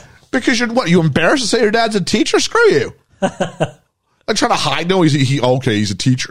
It's a fine job. And he gets a good award. Yeah. He's clearly doing something, right? And he goes, "I think you're here for a reason. Do you think that?" And he goes, Yeah, I do. Say it. Come on, say it. "I'm here for a reason." He goes, "Cool." And I'm like, first time watching, I'm going, "This is totally a setup. Yep. This is totally a setup." Everything's a bloody setup. And they walk back in the room, and it's like a slow motion shot of Andrew as he walks in, and he's got this smile on his face, like, I have arrived. And I'm like, everything the film is doing is just showing me all of the hubris, all of the tragic pride he's got going on right now. Yeah. You are so going to fall. And I don't know if the movie's supposed to be conditioning me to expect it or not, but I am. I was. And I'm ready for fall. We do Whiplash again, and they start playing. He goes, "Hey, we got Buddy Rich here." And Andrew's smiling as he drums. I'm like, how is he not getting this? And then they go through a few things a few times over, and he's like, remember earlier he said, "Don't worry about the numbers, just feel it, just feel it." And now he's counting 1, 2. No, let's come down on the beat. I'm down to 6. No. Okay, start a bar with it. Oh no. Okay, let's try again. And then Fletcher. So then Andrew kind of thinks he has it for a moment, and then a chair gets thrown at his head. If that chair had hit him in the head, he would have been dismissed straight away. Sure. So it makes no sense. Fletcher's got good aim. I will say, and this is from my granddad was a maths teacher, and he threw. Granted, this was like the 60s. He threw a chair at a student, and no one in the class knocked on him. No. Because there's that fear. Yep. I'm not saying that what he did was good, but there is a history that is a possibility. It wouldn't work now because because of mobile communication, the conversation never ends. But everybody just went home to their homes and then came back the next day. And no, we're not gonna. Then you went home and then something else happens and it's over. Whereas now everybody get on their phones and it would be a huge event by the next day. Yeah. Yeah. We had to teach that. Now it's more of the opposite. Now it's the students who throw for chairs. Yeah. I've had chairs thrown at me. I've also had pool cues thrown at me. Pool balls, scissors, sticks. Many, many items. I just get plaudits. Nice. Thank you. Fists, feet, teeth. I get accolades. Saliva. Praise. That's the worst one. Congratulations. Soap. That was the most recent one. I had a load of soap thrown over me. Money. And I don't mean literally thrown at me. I mean figuratively thrown at me. Nah, it's all right. Where are we at here? So he goes, were you rushing or were you dragging? And he's like, I don't know. And he says, count to 4. And he goes, 5, 6, count to 4. And he 1, 2, 3, slaps him in the face. Oh. For the record, I actually just slapped myself in the face there. And he goes, was I rushing or was I? No, for me, I was right on 4. So I wasn't rushing or dragging. But he goes, you know, are you a rush? So he finally goes 1, 2, 3, and he slaps. I'm like, he's rushing. He goes, you're rushing. I'm like, yeah, my tempo's all right. I could have played in this band. Do you know what? I would have played them sticks on his head. I'd have gone to town on him. You touched me once more. And he goes, sight read number 101, bar 101. He goes, ba-ba-da-ba-ba-da-ba. He goes, are we in an a cappella group? Are you rushing or dragging? Rushing. And then he cries and he goes, are you upset? No. So you don't care about this. I'm like, this guy's like pulling every emotional, manipulative moment.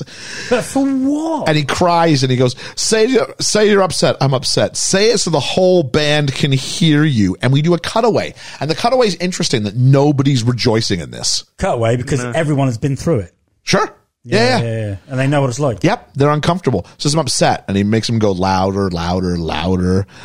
And then he uses the backstory from the corridor to humiliate him in front of everybody. Yeah, why? This is why your mommy ran out on you and why your dad's such a loser. And it's like, whoa. And then he talks about just practice more, Neiman. He deserves a baseball back of the head. And I'll tell you what, the shot after he walks out of the room, he goes outside and they just leave the camera where it is, a fair distance away. And we just watch him sort of like in a daze walk off, just humiliated. And he ignores phone calls from dad, and we see his hands bleeding. We see his alarm go for 4:30 a.m. so he can wake up and practice drumming. And we see him practicing, and there's sweat, and there's blood on the kit. Literally blood, sweat, and tears, this film. Yep. Would you like some notes on J.K. Simmons being an absolute monster? Sure.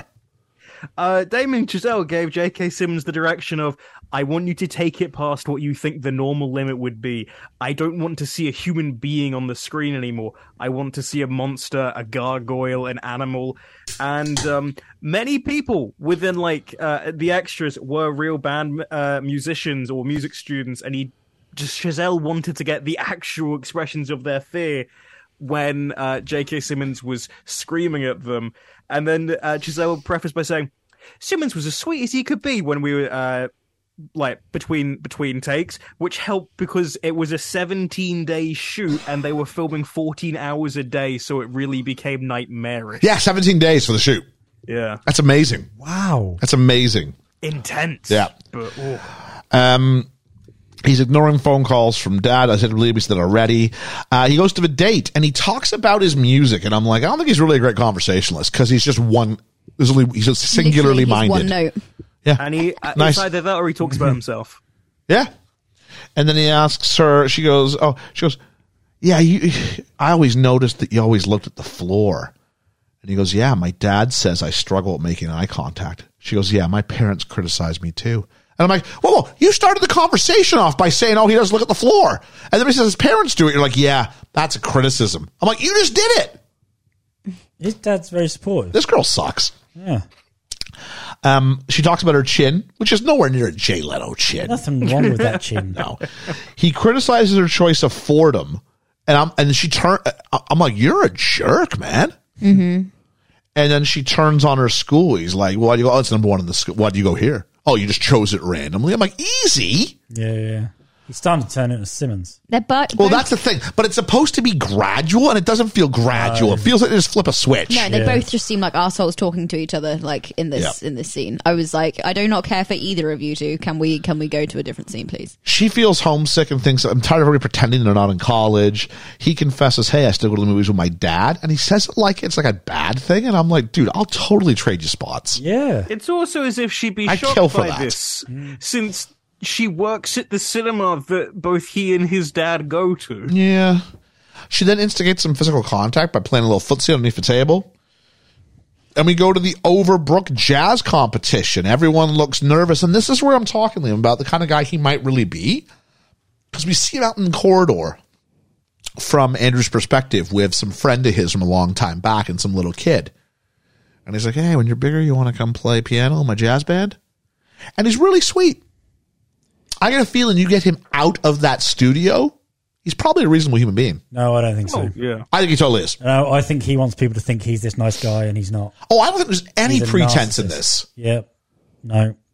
Okay, I'm going to table this because I respectfully disagree, but the point for me to bring up is later, and I don't want to ruin...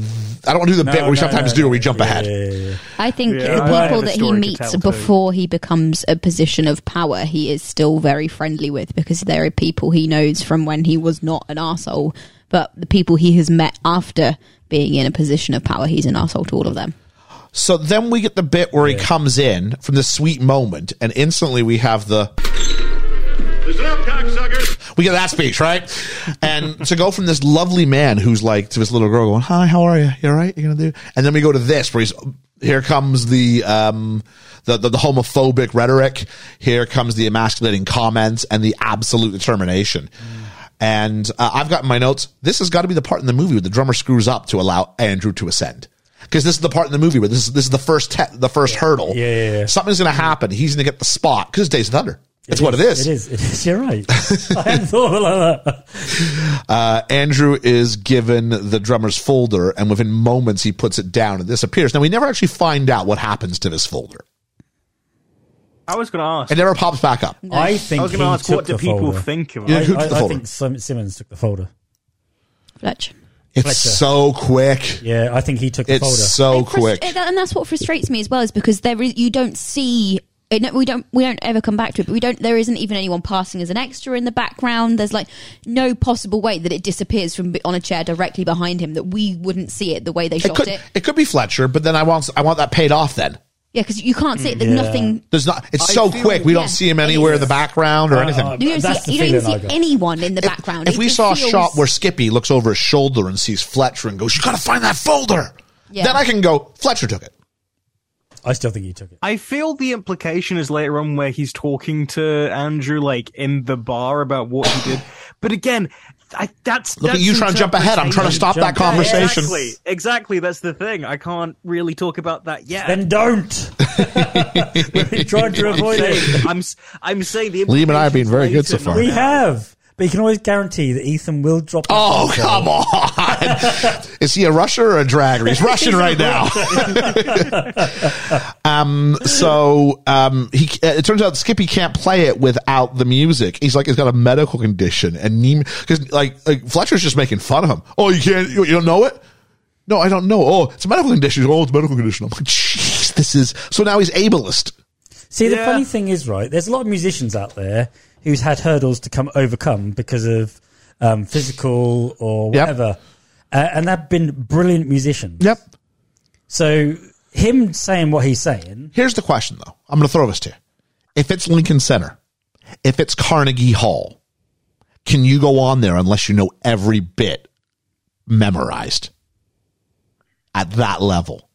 but he's there for a reason. Because who is? They're still school Skippy? kids, though, aren't Yeah. they? Oh, I agree. This is we'll talk about when Because why did they get rid of him before? He must have known when we this. stop dragging and join Ethan where he has at some point. But It I'm is that saying deeper Fletcher should have conversation. known that he couldn't do this. It's not a first thing. He's then just joined the class. He's been there a little while. Who's a more honest question? Honest question. Forget fairness. Honest question. Who's a more valuable member? The guy who can memorize it or the guy who needs the charts? Yes, the guy that can memorize. There we go. Cruel, but true. Well, yeah, but he should know this already. These are things that he should already equally, know. if the guy knows he needs the charts, then he shouldn't have been like and Fletcher's 100% right. You shouldn't have, because he was on a power trip saying, "Here, apprentice, carry my stuff." Yeah, that's exactly what he was doing, without realizing that actually no, he needs it, and now he's in a vulnerable position because he doesn't have it. And this is what lets us be okay with this happening, is because he should never have had and Fletcher kind of lets Andrew off the hook by saying this. Yeah. There's a lot of moral quandaries in this film. Yeah. And because I've already played one half of it, Neiman says I know the whole thing by heart. Okay, the second set's just one. I've never been part of a music competition that has two sets. You have a break in the middle. I've done a few music competitions. I have. I've not. I played a little concert band in high school. Cool. Not the coolest people, but no, it was all right. It was cool. It was all right. I mean, cool in the sense of it was a fun time. Yeah. I was in a barbershop band in high school, and when we went to I think there were two sets. They'd each go and they'd have a song or two songs, and then they'd have sort of their secondary to show harmonies and stuff. Yeah, I don't know how it works, but anyway, it was the plot needed it for this to happen. So there we go. Of course. The next rehearsal. Fletcher seems impressed with the drumming. Because, if you do one thing wrong, you better be better since you practiced, yada, yada, yada. Mm-hmm. They win. The next rehearsal, some trumpet player says to Andrew, "Don't touch my folder," which I thought was great. That was funny. Tanner. Skippy's name is Tanner. Tanner's kicked out of the core position down to alternate. And Andrew then catches up with Dad. And Dad's like, "So Fletcher's approval means a lot to you, does it?" Another thing. Yep. Tanner's been taken off. Yep. Because he's now the page turner. Yep. Right? Fletcher knows he can't memorize music. Yep. Right? Why is he still there? Kick his ass out. Well, he's there for a reason. Turner. Because obviously he can play when he's got the music. He said he just needs the visual cue. He's there for something else, but I don't want to talk about it until we get there. If you're Tanner, he's never going to give him the position. Yeah, but that doesn't mean he doesn't have value. Yeah. I'm going to show you why, but it's mean to Tanner. Right. If I'm never going to be there, screw you. Yeah, but Tanner's everybody seems to be in a state of flux. Sorry. They're always swapping round. Where are we at here? Sorry. Got my notes. Liam got angry. I get angry a lot in this movie. Oh, I've got so you can see that clearly there's this male role model who used to be Dad. And now it's turning to Fletcher. And I've got in my notes, Andrew is so going to turn on his dad. Dad's been named Teacher of the Year. And I'll say this much. There's a dinner scene. And the dinner scene's really interesting because everybody around the table, to give Andrew a little bit of credit, is under, "Oh, you're still getting on with your drumming? Oh, that's great, Andy." And it is very patronizing. Again, they're doing this so you align with him. Oh, but then he goes too far. Yeah, but they want you to have that little bit of redeemness back. Because they do the thing it seems like, someone's a Rhodes Scholar and this boy's a starting quarterback. Who were all these other people, though? This is his cousins. So the other adult was his dad's brother. Yeah. When did they establish? I think they just said Uncle so and so. I think it's mentioned once. Yeah. It wasn't. I was going. Hang on a second, with it, especially because I struggle with people faces. I was like, hang on, were these people in the band? And then they start talking about this. So no, because they're not people they're not people from the city. It really confused me. So it was a 17-day shoot. He talks about Division III football. Now, if you're NCAA and you're going to end up being drafted in the NFL one day, if you're Kyler Murray, you play Division I football, and that's 100 teams. Yeah. Or maybe 200 teams, I don't know.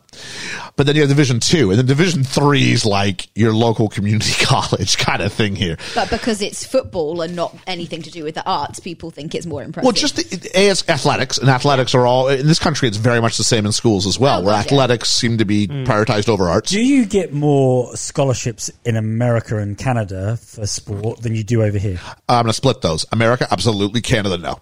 Oh, okay. Canada. It always seems something more bigger than something Canada. We don't over here. Canada. We don't really do that. Okay.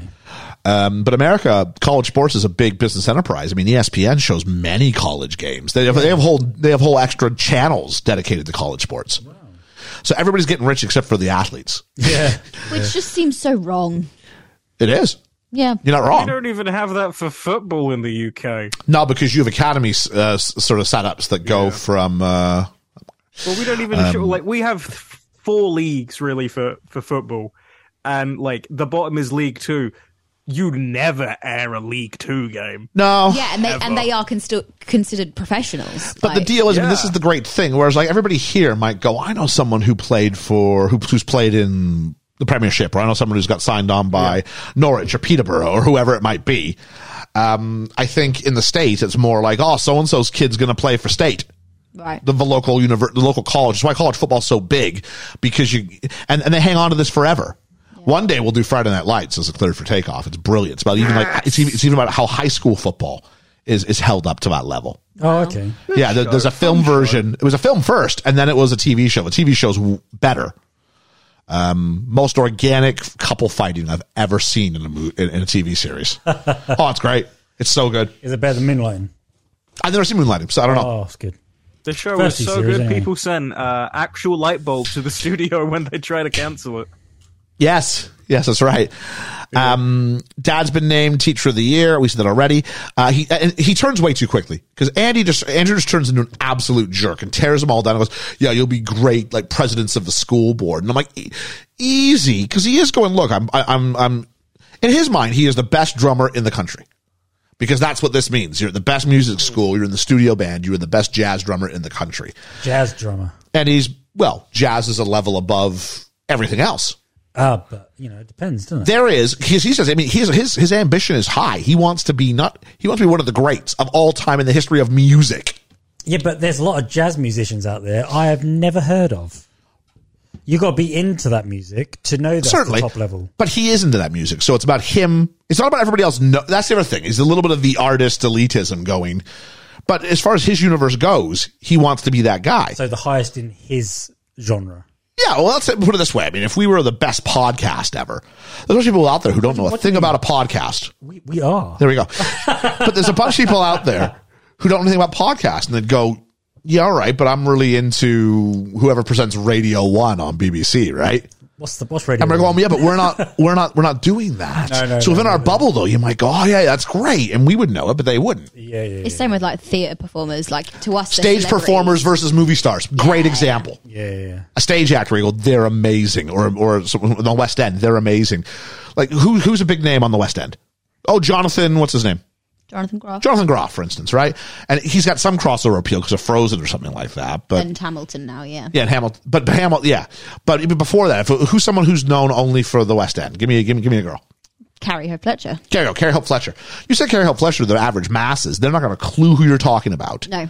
But people who are in that circle will go, yeah, but she performs live 7-8 times a week. She's the best. Yeah. Now, whether anybody else has heard of it is irrelevant. You go, she's the best voice there is. It's interesting because people like Idina Menzel. In Wicked. Or the girl from Glee. Comes through. Leah Michelle. Yeah, then they come through and do things like Glee. And then they get that widespread appeal. Yeah. But there's people going, we know they're good. Yeah. Leah Michelle, who apparently can't read? Yeah, famously can't read a script, yeah. She All has right. to have like her lines recorded. Oh, yeah. Okay. To be fair, the internet's turned on her in the last year. Yes, it's not gone. Yeah. She took over the actual, like, proper the person who was very appropriate for the role of Fanny Bryce in Funny Girl. Oh, Beanie Goldstein, Jonah Hill's sister. She's good. Moving on, because I do feel we're now guilty of exactly what we've just claimed. Yeah. We're taking our film podcast, and then we're starting talking about very specific musical stuff. Hey, Danny, that was for you. So the one cousin goes, you want to pick on Carlton? This is every jock ever. You want to pick on Carlton football? Come play with us. Yeah. And then without missing a beat, he goes, 4 words you'll never hear from the NFL. I've got, where do we all stand on this? And I'm like, clearly they tear him down, but the payback's too much. But again, they're tearing him down because they still want you to align with him. So when he comes back, because this film... Okay, but I felt he went too far. Yeah, he did. Because well, so does Fletcher. And he's now turning into Fletcher. Right. Okay, good. So that's what they're showing. You're seeing the film then. Yes. Yeah. But it's the corruption of his soul. They still want you to align with him. So even though he's gone too far, you still go, yeah, but he had reason to. Oh, see, no, I didn't. See, I don't. No, I see. But that's the thing, though. Because I'm going. If he'd gone in and said that, and they were all nice to him. Oh, it's a little bit. Yeah, it's an overcorrection on his part. Do you know what I mean? It's an overcorrection because they are infantilizing him. Huh? I don't think we're supposed to align with him. Now, careful. We're misusing the word. Alignment means when we're put in their perspective. Okay, agree. Allegiance. You're thinking of allegiance. Yeah, Exactly. I don't think we're supposed to agree with. I think we're supposed to see that everything's starting to go wrong. I Yes. pledge allegiance to the band. And it helps because we have lots of cutaways to Dad. Yeah. And Dad's not like shouting him down, but Dad's looking concerned. Because this sweet kid is being corrupted by pride and arrogance and elitism. Yeah. Well, it's like even earlier in the film, there's like this throwaway line where they're talking about the Raisinets, and he's like, "Oh, I thought you liked the Raisinets." And he's like, "No, I just eat around them." And like even then, he's like, dad kind of flinches. Takes away this moment that he and his dad have. Yeah. Yeah. Like I've been in positions where, like, when I got the lead role when we did business, I went to like my step family, and I was all excited, and I was like, "Oh yeah, I'm doing this." I'm like, "Oh cool, we don't care." But my step cousin came in, and I'm like, "Oh, you got a new canoe? Oh no, that's really really great." But I didn't want to go, "Hope the fucking canoe flips over, you dickhead." It just kind of like went on with my life. Now we know what he was thinking, though. So we go back to, and they're going to start a new one. Is this Caravan? This is Caravan. Yeah. And you got, it's like 12 hours to learn it. And then in comes Ryan from earlier, Ryan Connolly. And it's 330 beats per minute, which is insane. From what I understand with musicians, and this is not from what I've seen, most musicians can read music straight off the bat anyway, so you haven't really got to learn it, have you? To be on that level, no, but it's about can he physically do it? Oh, okay. And he's got to learn, like, what does 100 beats a minute sound like? What does 330 sound like? That's so precise. But you've also still got to get, like, even if you can read the music, you've still got to get, like, the almost, like, muscle memory And of coordination. doing those things, the coordination of finding those rhythms of, like, putting your hands in the right, like, especially for, like the woodwind and stuff. You know stuff. how drummers And also working with the band. keep the beat for most bands, right? Right? Is this the same with jazz music? Yeah, because you see it later. He gets, one of the guys goes, "What are you doing?" when he messes up the beat. So Sorry, I just got word that my quarterback's playing today, so I feel happy. Fist pump the air Fist there. pump is happening. If you're at the level that they're at, though, yeah, sight reading's a real thing. Yeah. You absolutely. We had a sight reading challenge when I was in high school. You go to a competition and you do a couple things, and then one of the challenges was a sight reading piece. I'm rubbish at sight reading. Oh, yeah. But I was in high school. I'm not like at the most prestigious music university in the world, But in the they country. would be able to do. Oh all yeah, that especially anyway. at the studio band level. And Absolutely. it's not like they go on without music, sheet music, because they always have sheet music in front of them. Yep. You know, so that guy who got, Skippy, Tanner, Yeah. I mean, he didn't really need to learn it off by heart. Because There's only that one moment. The problem is that he can't go on without it, though. No, he can't. Yeah. But they all have sheet music in front of them anyway. It's just that one moment where Yeah. he didn't have that sheet music. yeah, so it wouldn't usually be an issue. That's why he's No. not been kicked out. But I would because say it's not usually an issue. If you look at like what performances look like, maybe not in a big concert hall, but you look at performances like maybe at a bar. There's not a whole lot of music there's not a whole lot of sheet music present there. There's an interesting concept from me. I do remember from when I was at uni for musical theatre. Is the more old school approach is that you must be able to sight sing. Yeah. You must have someone can write down a piece in there and then, and you must be able to sing it without having been played it. And it is the more old fashioned approach. Yep. It is less and less that case, but that kind of you must be able to do this. And if you can't do this, you need to be able to. Even like that kind of approach to things while I was there, because I can't read music. Like I can follow music, but I can't read music properly, and I certainly can't sight sing. So like to hear someone go, "You need to be able to do this," and this is like for a skill that takes years. Like that was terrifying. I didn't even have a cymbal thrown in my head. Like Next time I'm directing something, I can change that. So we come in, 3 bars.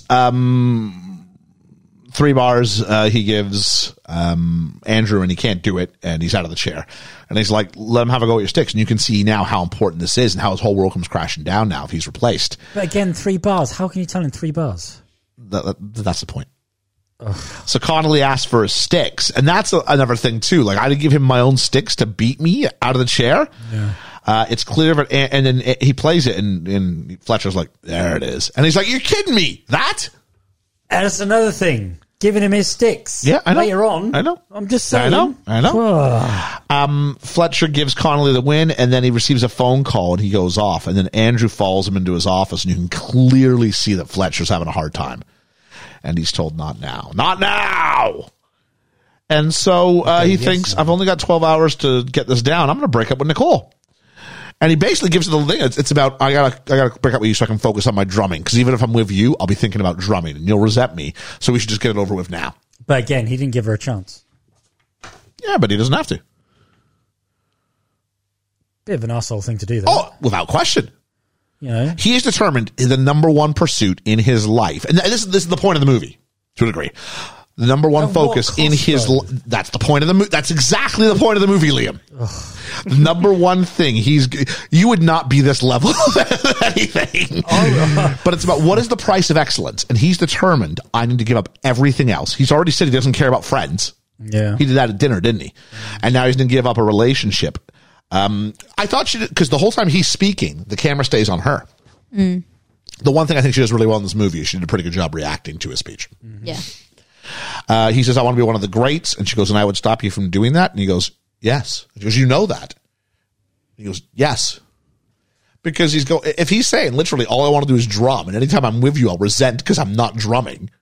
I think he knows that. Mm-hmm. Yeah. He's practicing and he's punching the drums, and he gets some ice water out and he throws his hand in it. It just turns red in one of the most evocative images of the whole film.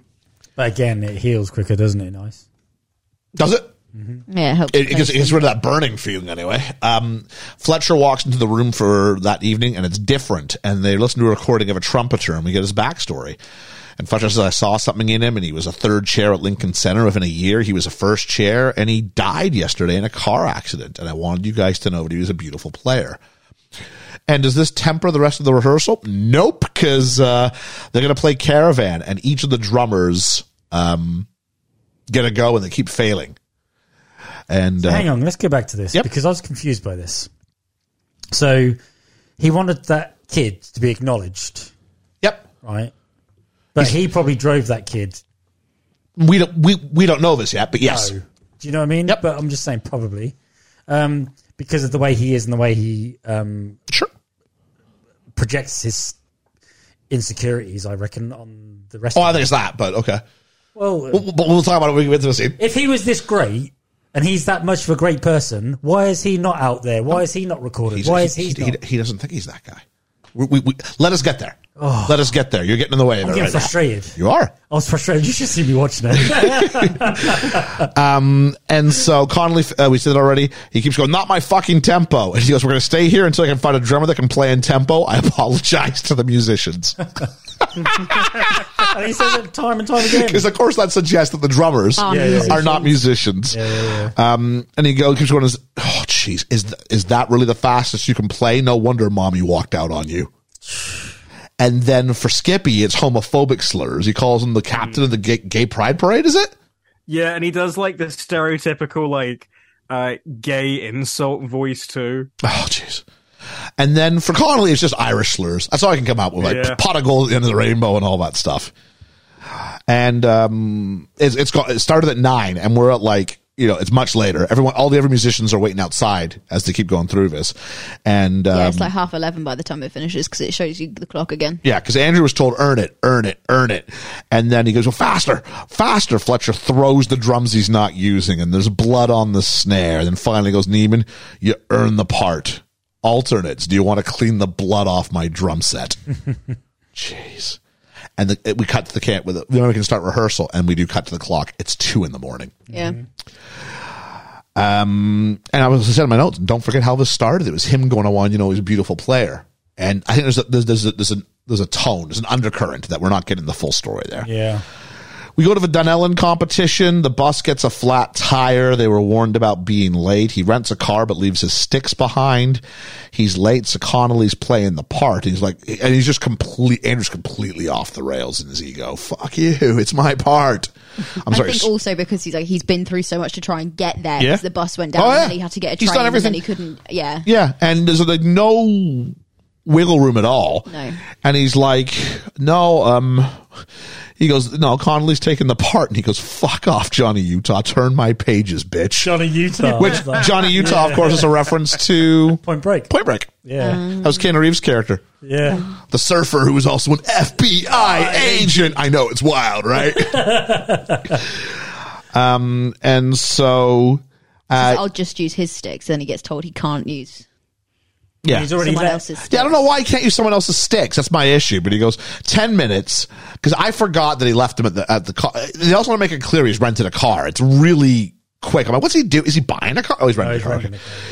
10 minutes. By the time you're done, oh geez, he goes 10 minutes. And if you're not here by that time, you're done. You'll make Daddy look like a success story. I'm like, jeez. He's on the phone as he drives. He's talking. We're going on stage. He goes, tell him I'm coming, you motherfucker. And then he gets hit by a lorry from the side, a tractor trailer, a semi. So bloody predictable. Oh, without question. Like, you could see it coming, and I was like, for me, that was not good storytelling because it was so predictable. I went, well, no shit, of course. Well, no, because it's the class. Everything's been building to this, hasn't it? It's all anger and frustration and. Yeah, but how is that supposed to make him a better musician? Do you know what I mean? All of this. Hang on, though. Hang on. Because I'm going to defend Fletcher here for a moment, if I may. Now, help me out. Hear me out. I'm hearing you out, but, you know. Fletcher's been told the drumsticks are in the car. Yeah. He does not know the drumsticks are across town. He would not have been like, you have 10 minutes to drive across town. Get your drumsticks. Make them back here. Please make sure you phone people as you're... He's assuming the guy's telling him the truth. I don't. We can't hold Fletcher responsible for this. And he was just like, I locked myself in the car for 10 minutes. Yeah. Wow. No, he lies to everybody. Everyone in this film is an asshole other than Dad. Yeah. Agreed. Damien Absolutely agreed. He crawls out. Serious car accident. Flees the scene, and you can see his hand is like bloody and raw. And his head is as well. Back on the competition. Oh no, I didn't tell my fun fact. Go ahead. Instead of oh no, just say Ethan, just go, I have a fun fact.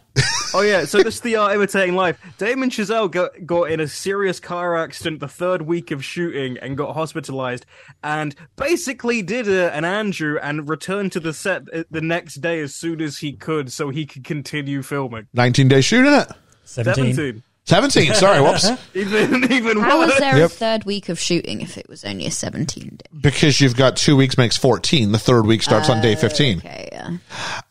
So back onto the competition, and they go on, and Fletch looks at me, he's just bloodied behind this kid, and he's like, remember, I locked them in the car, I've left them in the car, it's all he's been told. And you see him, and you're like, what has happened? Why don't Fletcher then walk over to him and go, you're not in this. I don't care. You're not in this. That's coming. He doesn't know he's as bad as he says he is because he's blood there coming down his face and his hands. He's. This wasn't supposed to happen, Liam. Yeah, but if a student walked into your classroom with blood dripping from the head, he says he can do it, how much agency do I? If this kid got something, but he's here because he wants to do, is it my job to take him out? Because he's still your student. I don't know he's been in a car accident. No, if I know he's been in a car accident, absolutely. You can clearly see there's something wrong. He's obviously dazed. He's got blood coming down his head. Did he and Connolly get in a fist fight backstage? Well, why would you want him on stage with the blood pouring out of his face? Because the guy who punched him in the head, potentially, from my theory, probably has a damaged hand. And something else that's going to come later in the film. Let me get there. You're getting frustrated as me now. Getting frustrated with you. You are my Fletcher. And so he can't drum. He drops the sticks, and it all comes to a close, and Fletcher cuts off the song and then goes and apologizes to the judges and tells them he's done.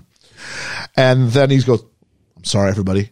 I'm sorry, but we're going to have to. And then Andrew comes and tackles him from behind, which is where you must have been like, yes, come on. I yelped and I screamed. I don't even like him. And he shouts, fuck you, Fletcher. Yeah. And then he's dragged away, and the camera lingers on a shot of a symbol with blood still on it. Yeah. Yeah, powerful. Very. The aftermath, we find out that Sean Casey was not in a car accident. Sean Casey hanged himself.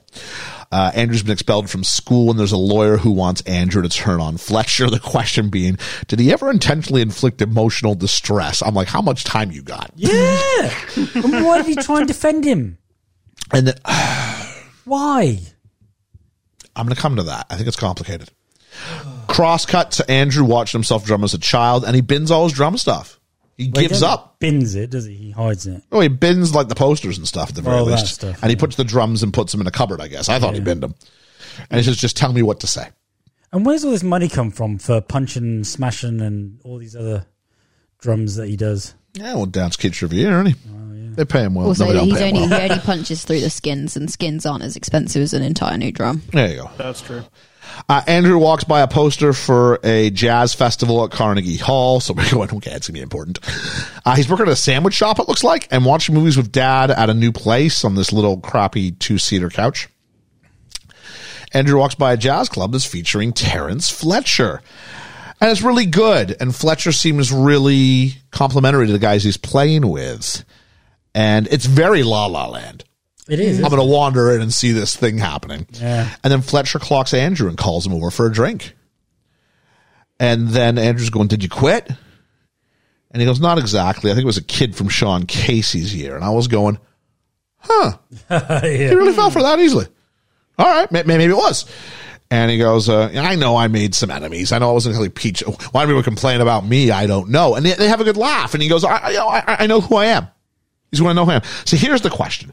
I wasn't there to conduct. I was there to push people beyond what's expected of them.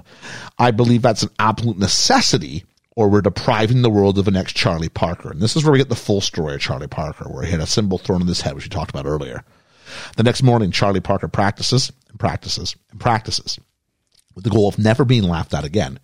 1 year later, he plays the best solo in the history of the world. Now, this is pretty much setting up Act 3 of the movie. Yeah, but can I stop you there, right? Because not everybody's the same.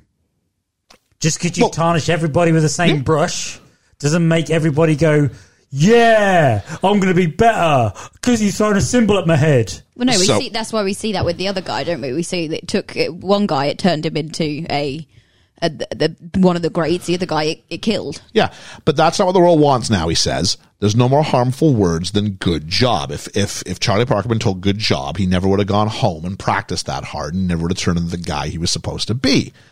And then Andrew comes back with, but is there a line? What if by doing this, you discourage the next Charlie Parker from being the next Charlie Parker? And Fletcher goes, no, because the next Charlie Parker would never be discouraged. Liam is writing something in big writing. There we are. You know what? I'm taking that. Everybody, when you hear me end line, it's from Liam. I think it's the first time you've contributed like a proper end line. Yeah, it was. That just came to me. That's good. So, he says, the truth is, I never had a Charlie Parker, but I tried. So this is his motivation. His motivation, he isn't to be the next Charlie Parker. His motivation is to help mold and create the next Charlie Parker. I just hate the fact that, like, obviously he admits he's never had a Charlie Parker, but he's tried. I'm like, well, you made me think you might be trying in the wrong ways. Yeah, do something else. Do another tact. Maybe you are discouraging the next Charlie Parker, and that's why you've never had one. His ways. I think lean. He's not adapting. Oh, do I want to save this for the end game? I want to save this for the end game. Okay. So, because it's a conversation I want to have with Hermes when he comes on as well. So that'll be good. Okay. And we got to power through. We have about 10 minutes until he joins us. So, he says, look, I'll never apologize for how I tried. It will not happen. And then as they're leaving, he goes, hey, I've got this pro group and the drummer's not working out. Do you want to come in? He goes, what about Connolly? And he goes, all he ever was incentive for you. So that's why you asked why, Skippy got to stay in the band. It was never about Skippy, and it was never about Connolly. Those two were just puppets, pawns, but they to inspire. Known that. No, they don't know that. You don't tell the pawn they're a pawn. But the two of them are there only to push Andrew along. Andrew was always the guy who was going to be behind that kit. They exist to give him the threat of you might lose your job if you don't push yourself harder. See, this line is why I think that sometimes Fletcher's people need to know. Sorry, this time you're cutting Ethan off. Sorry, Ethan. Go ahead, buddy. It's okay. I see. This is the line that makes me think that Fletcher's responsible for the sheet music going missing, because the entire time he's using Skippy and the other guy. That's what I'm saying. It totally makes sense. Yeah, but you have to. There's nothing in the film that suggests it. Like, wouldn't this have been the best place to mention this? Yeah. Why do you think the sheet music went missing, really? Just throw it in here and have him go, oh. Or at least have a shot. The way they shoot that bit where it actually goes missing. Like I said, it's so There's so many ways you can do There's no one there. Yeah. That it's implausible that it does. The problem is there's what we missing. call an ellipsis cut in there, where he drops it, and then we jump to him throwing it, and we think it's instantaneous. It could be 30 seconds. We don't know. But we can only film go by prevents what it. the shoot We only go by film what the shows shoot. us. So we don't know how much time was. We don't know because of the ellipsis cut. We don't know if that's 30 seconds, 60 seconds, we don't know what it is. No. Yeah. So you're right. But you see, it's annoying. So we go and there's he goes, take the weekend to think about it, and then we smash cut to him opening, and we're actually inside the closet with the drums as the door opens. Yeah. He phones Nicole and apologizes. He invites her to the jazz festival. She wants to check with her boyfriend. I'm just realizing now, we never actually get closure on that. That's it. Too late. Yeah. Timing. Yeah. Long lingering shot of him dealing with that. And then he goes on to the JVC. And the psych-up speech is much more positive. Fletcher says, look, this can be a career-making moment. People have long memories. And they go up on stage. And just before they go to start, he walks up to him. Fletcher walks up to Andrew on the drums and goes, you think I'm fucking stupid? I knew it was you. And then just walks off. And So we see again, him kind of reacting to it. The whole thing, So- sitting down, having a drink with him, laughing with him, is a setup. Well, Why? it's not a setup in the sense that Oh, it's a setup he to doesn't. get him there to humiliate him in front of anyone that can Well, possibly the see what he's humiliation got. happens outside. Why does he want to humiliate he's him? humiliated on stage. On stage. No, sorry. He didn't put an envelope that says Fletcher's playing at this pub at this time. No, but the I think setup is... I think the conversation between them's authentic at the pub. Oh, no, I don't think it is. I think No, Fletcher spots hang on. and goes, I know what I can do hang on. Let me explain what I mean. Because Yeah, I think you're misinterpreting. When I say it's authentic, I mean he says, "Here's why I did what I did. Here's what I was trying to accomplish." I think all that stuff is legit. So why say The this bit now? where he goes, I think Sean was one of his people. I don't think that's the case. I think I think he obviously knew at that point what had happened. So why say this now when he's about to conduct these people? Oh, this is the most vengeful thing ever. You cut my legs out. But why? Because he wants said a new Charlie Parker. He's trying to hang push on, people. because he make doesn't. them- He doesn't want the next Charlie. He doesn't want him He's to be that extracting anymore. revenge. He's embarrassing him in front of every person who might hire him But one that day. makes no sense. What happens You next? ruined my career. Well, hang I on, will because destroy we're going to yours. get there. Because we're going to get there. I'm going to get. Hermes is joining us. Hi, Hermes. As soon as Hermes joins us, I'm going to say we're going to run through. Hey, he's with us. Hermes, we're just wrapping up the end of the film here, so Liam's very agitated. Very agitated. We're going to go ahead and we're going to finish this up. You think I'm fucking stupid? I knew it was you. And he goes out into the crowd and says, we're going to start with a new tune called Upswinging. And everybody else has the sheet music, but Andrew doesn't. Yeah. And he's panicking. And then the bass player's like, come on, do something. And if I'm Andrew, I ain't playing anything. Yeah. I'm just sitting there going, you guys go with it. If anybody asks, I don't have the music. Yeah. So, but he goes up and he tries to sort of just fake his way through it. And it's impossible. You're not going to be able to fake your way through it. The bassist is definitely not a fan. And then, Fletcher goes up and goes, I guess maybe you don't have it. See, now this is my other argument, right? This is why I said to you earlier on in the show. If you give me 2 minutes, I'm going to totally prove what you're saying wrong. Or I'm going to give you the reason why. Not prove you wrong, I'm going to give you the reason what they're going for. A drummer keeps the beat, right? Not at that level, but okay, yeah. That's what I'm saying. It is, but they don't need him. Fletcher can do it himself. Well, so then you The don't bass player, need- boom, boom, boom, boom. The rhythm section of a rock and roll band is your bass guitar and your drum kit, not just the drum kit. Oh, okay. So both of them are See, that's what I didn't responsible. Yeah. understand. So This you is could why do it without them. Yeah. This is why I didn't understand why if he was They've out got of- a bass and a piano and a conductor. They don't need the drummer to keep them in time. Not when you're that good. No. Okay. No. So, Andrew gets up and he walks out of Carnegie Hall, and we get some sort of passing reference by Fletcher about, maybe a bit more avant-garde than what you were expecting. And they all laugh at him, which is what he said. Look, they will either do this or they will do this. He goes up, he hugs his dad, and then he turns around and goes back on stage. Takes his jacket which off. throws Fletcher, and he goes, we're going to slow it down. And then Andrew's going, bah, bah, bah, bah, bah, bah, bah. Remember, the next Charlie Parker wouldn't be discouraged. That's what we were told at the bar, right? Yeah. Okay. So he could have walked out, but chose to go back out, not be discouraged. And he starts playing. And then he mouths "fuck you" to Fletcher, which I think is great. And then he comes over, Fletcher, as he's pretending to still direct, and goes, he says, "I'll cue you to the base section." They all come in, and then Fletcher goes, "I will gouge out your motherfucking eyes." And there's a big cymbal crash that almost hits him in the chin. Yeah. I'm all in here. It was so satisfying. And then we start seeing, I think this is the part you're talking about, there's this whip pan that happens between Fletcher conducting and then Andrew playing the drums. We keep going back. So this is them actually now sort of working together to make this happen. And so what's happening here, first my question is, where's the backup drummer? Because if your plan is to embarrass him, surely there would have been another guy ready to take over the drum kit. Exactly, yeah. But Fletcher calls for the end, and Andrew keeps going. And at this point he goes, "Andrew, what are you doing, man?" And you can see his tone's different. He's like, "I'll cue you." And he nods, like, okay. The sweat's pouring off his brow, running down the cymbal. He slows it down to this little, like, almost like he's a kid again. Just hitting da, da, da, da. Brings it back around. One last look between them. There's an extreme close up on the eyes. Oh, before this though, you see him like bringing them up with his hands. Like, bring it down, then bring it back up, and kind of playing along. See him fix the cymbal for him. Yeah, he knocks the cymbal off just a bit. He places it better.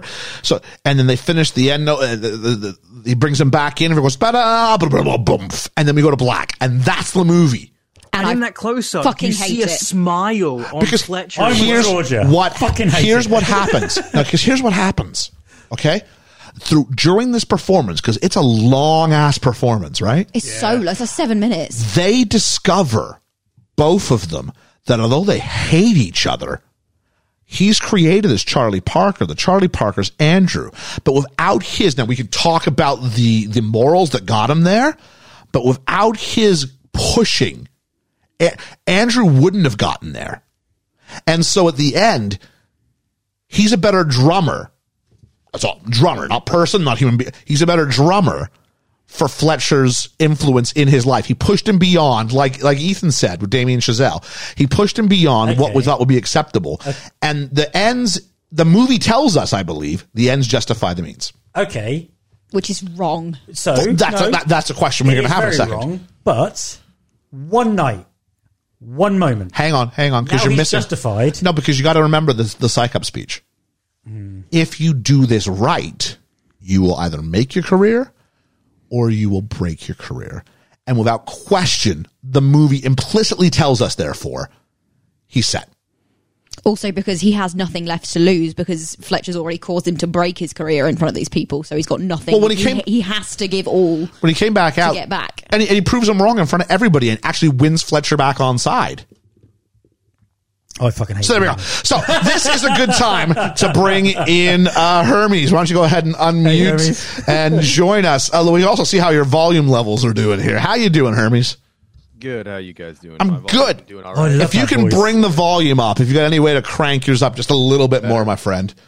Any better there? I turned up the gain a little bit. I always have it set a little low. You've got a little bit more room to go. I hate it when I listen back and I can hear our voices so much clearer than the person on the other. So if you got any more room to go up, that would be brilliant. Better? I can keep going too. Keep going. I can keep going, and I'm going further than that. Keep going. Keep going. All right. Going even further. I'm not seeing any difference on my side here is the problem. All right. Then give me 1 second and Zoom because it's always Zoom for It's some probably reason. Zoom, yeah. That was my problem this morning, earlier. Yeah. Audio settings. Because I've got Ethan jacked as high as I can. I've got nowhere else to go up myself. Here we go. I hope it doesn't kick me. Just so we're... I don't think it will. How about that? Is that any better? It seems to be the same. Yeah. Seems to be the same. At least according to the reader, but we'll see kind of how it goes. It sounds a little bit better. That's getting any better there? I'm just messing with Zoom at this point. Yeah, it's just sort of sitting at my -10 mark the whole time, so. I am loud as heck in my headphones. Wow. Okay. Yeah, I don't know what's going on Last here. but not least here, like I said, I may have to restart it because it may still be grabbing my aggregate device instead of my mic. It's just solo mic. So give me 2 seconds. I'll be right back. You're fine, buddy. Thanks a lot. Appreciate that. No worries. So, lots of emotions that we're hearing here. I did not think this film would be this divisive. I really didn't. Neither No. did I thought there'd be... Georgia might hate it. Oh, I do. Do you know? Yeah, exactly. That's honest truth. I sat there and watched it with my girlfriend, and we both went, "I fucking hate that movie. I'm never watching it again." Well, we're kind of burying the lead here before we get to our ratings. But I think you know. But, well, Hermes is going to walk into this. How you doing, Hermes? Any better? Oh, if you're there, I can't hear you if you're speaking, just so you're aware. I see a cat. Hermes has turned into a cat. Yeah. So we'll just keep that. I probably preferred the -10 to the... Oh, he's gone. Oh. He's gone. The cat has ended the call. Come back. What's the cat in Sabrina called? Binks or something? I Like that. don't know. Salem. Salem, yeah. Salem Witches. Yeah. So, yeah. No, or... Who's Binks in that then? I don't know. We're looking. Hermes is joining us again. This is weird. I don't remember one being this like divisive. Bipolar is not the right word, but you know what I mean here. Like we're it seems to be. I think we're probably at pretty extreme ends of the spectrum on this one. Team Ethan and Ian and Team Georgia and Liam. I think there's like. I love how rather than give it actual names, you just decided we'll call it team and then we'll just list the people. Okay, Team I Pro. think interpretation-wise, it's skewed. I think so too. Hermes, how are you, buddy? Better now? I'm coming solely in through the mic now. Yeah, I think you're somewhat better. Yeah. So we'll, if anybody's out there going, I don't hear a difference. We tried. Apologies. No, you're Don't worry, bud. Don't worry. You're right. Maybe I'll bring us down and turn my headphones up. Maybe that'll help. In post, I just turned Liam's headphones up, not mine. All right. Oh, Jeff is a post. Sorry, buddy. How's that now? I put it back down. Oh, you went down a bit more? Yeah. Okay. There we are. How's that? Is that good? Bit more. Wow. Yeah, behind the scenes, the BFE here. Oh, there we go. So, I know the struggle. Hermes from the Scuttlebutt Pod. We love the Scuttlebutt Pod. We love Hermes. Thanks for coming back on, buddy. Of course. Thanks for having me. You don't have to be nice, Ian, all right? I'm already BFF. It's okay. You could tell me I divide the cast like this and give you a movie that... Dude, it is authentic. Hey, you gave us a movie that's really divided us. Conversations are taking place, and I find you got some smooth, dulcet tones. And that's always goes a long way with me. Yeah. And, I've not heard Liam this annoyed since we started saying that Grease wasn't that good. Yeah. Lovely. Hermes' plan is coming together nicely. There we go. So let's talk about why you wanted to do this movie, buddy. Ooh. I love it, so I don't know if that's going to show which part of the divide I am on, but I do absolutely love this. I identify a lot with it from past experiences with not a music teacher, but, a big influence in my life. It was, Fletcher character-esque, I guess. Oh, wow. Yeah, I mean, there's the anybody who's responsible for coaching or developing or something. I think there's always that thing about how... I'll tell you a story, Hermes. I'll share it with people here. I like to think I'm a fairly motivational guy, but I remember I was teaching at one point. There was this girl because they do their big exams in this country when they're 16. Some are 15, and there's a girl who said, "Sir," I almost mentioned something in there. "Sir, more than anything, I just don't want to let you down." And she was like crying, and I was like, whoa. I was like, and to me, I was like, where's this coming from? All I've ever tried to be is motivational, inspirational, and shoot high, and we can do this, and yada, yada, yada.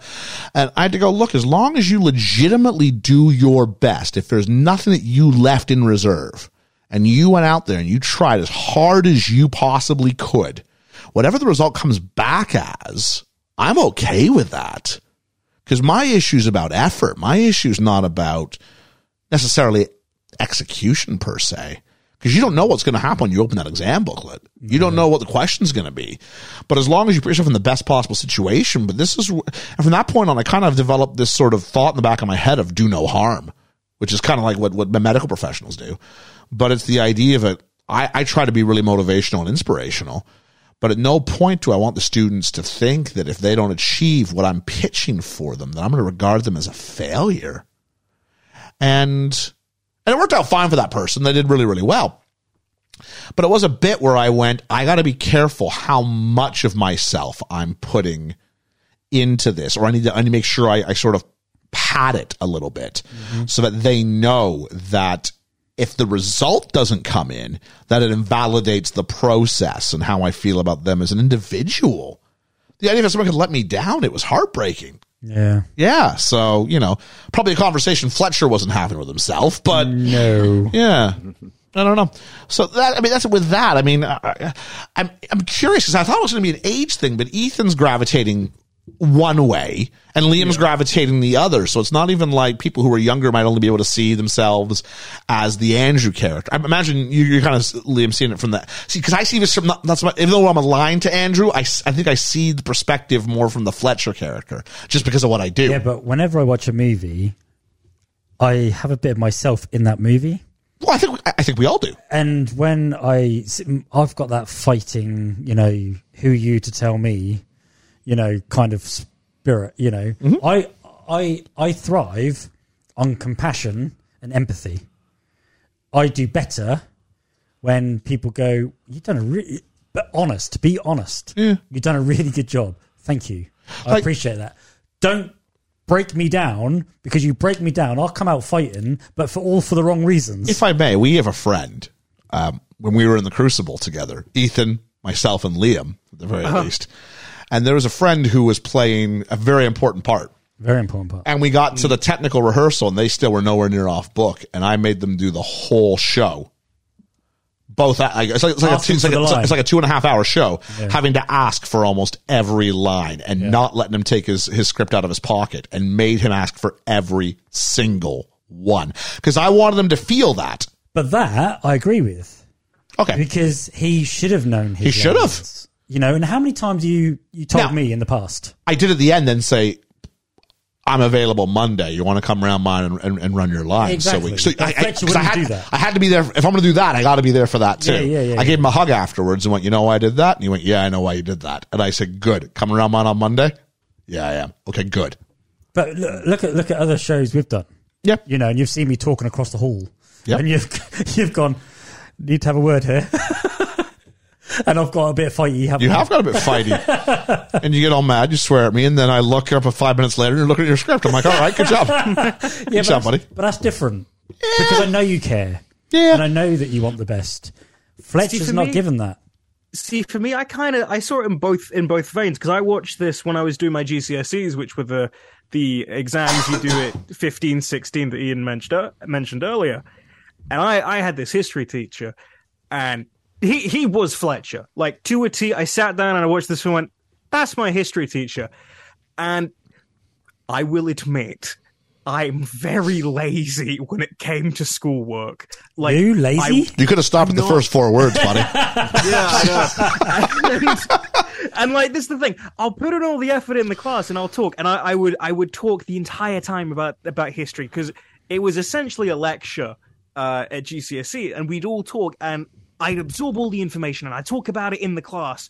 Come to homework, I'd do nothing. I wouldn't do the homework, or I'd do like the bare minimum. And and he was like, I know you can do this. We've gone over this. We've had in-depth conversations about all of this stuff. Why the hell aren't you putting the effort into the work which is going to help you? And I'm like, I didn't really have a reason. And it was, that kind of, not the same level of him throwing a chair or a cymbal or saying slurs, but it was like that real angry, like, I want to break down and cry kind of level of stuff. I watched the film. I got it. I did fantastic in my history GCSEs, because I understood it. I just got it. I understood what he was doing. Okay. I want to yield the floor back to Hermes for a bit, because I think your reading of this film entirely depends on how you view Fletcher. I really, really do. So, Hermes, I want to kind of give you the floor on this one, because you said you've experienced a Fletcher in your own life. Ethan just sort of shared a story about a Fletcher in his own life. I sort of experienced a story about how I'm trying to avoid going full Fletcher in my own life. But if you want to unpack a little bit, just what is your read on that dynamic? Because it really is about Andrew and Fletcher and their relationship. So, what's your reading on this?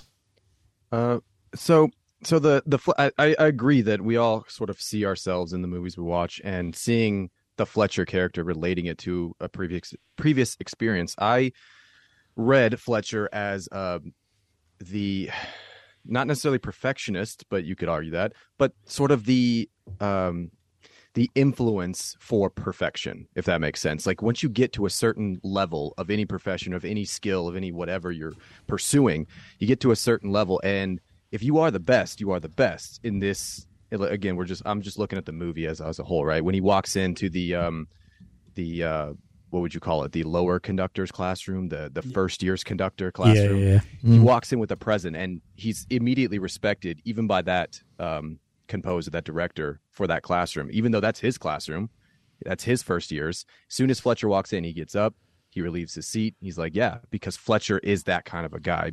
For whatever reason, you see, he's got a little bit of, he's got a lot of talent on the piano. I assume he plays multiple instruments, being a composer. So I assume, and I almost interject interject that assumption with the fact that he's probably almost a Buddy Rich type, where he probably just missed his chance and became a teacher, or he decided that because he was, I don't know, again, his story, but because of something, he decided, I'm going to push the next Buddy Rich, or I'm going to push that next student so that they can be what I probably didn't get. And again, I had a experience with a sensei, or karate instructor is what English, I guess, would call it. And he was a Olympian, gold medalist. He immigrated from Japan, came over to the States, went to the Olympics on behalf of the States, won gold medal in like 82, 83 timeframe. So by the time I met him, he was long outside of his athletic ability, but he commanded a certain respect, and he expected a certain amount from all of his students. It didn't matter how old you were. It didn't matter where you came from.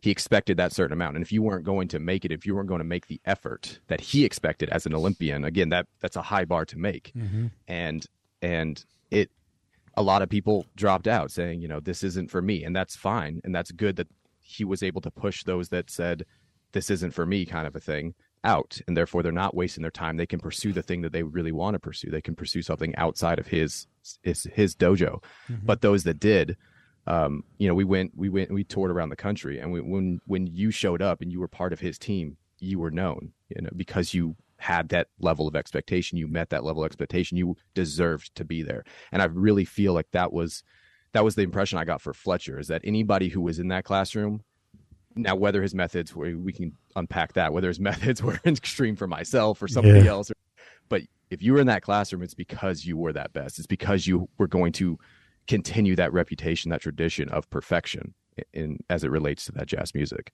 That was my reading of Fletcher. And that's why, again, I probably would have hated him too. You would still respect him, and you would still hopefully rise to that occasion. If that was your calling, if that was your passion and pursuit, you would want to rise to that occasion. Yeah. Trying to think of a natural. I'm not very good at respecting people that don't respect me, though. I think you had to earn respect, though, right? You well, it works both ways, though, right? No, but he's earned. Here's my thing, because it's a school environment, right? He's earned his. He's got 20 years.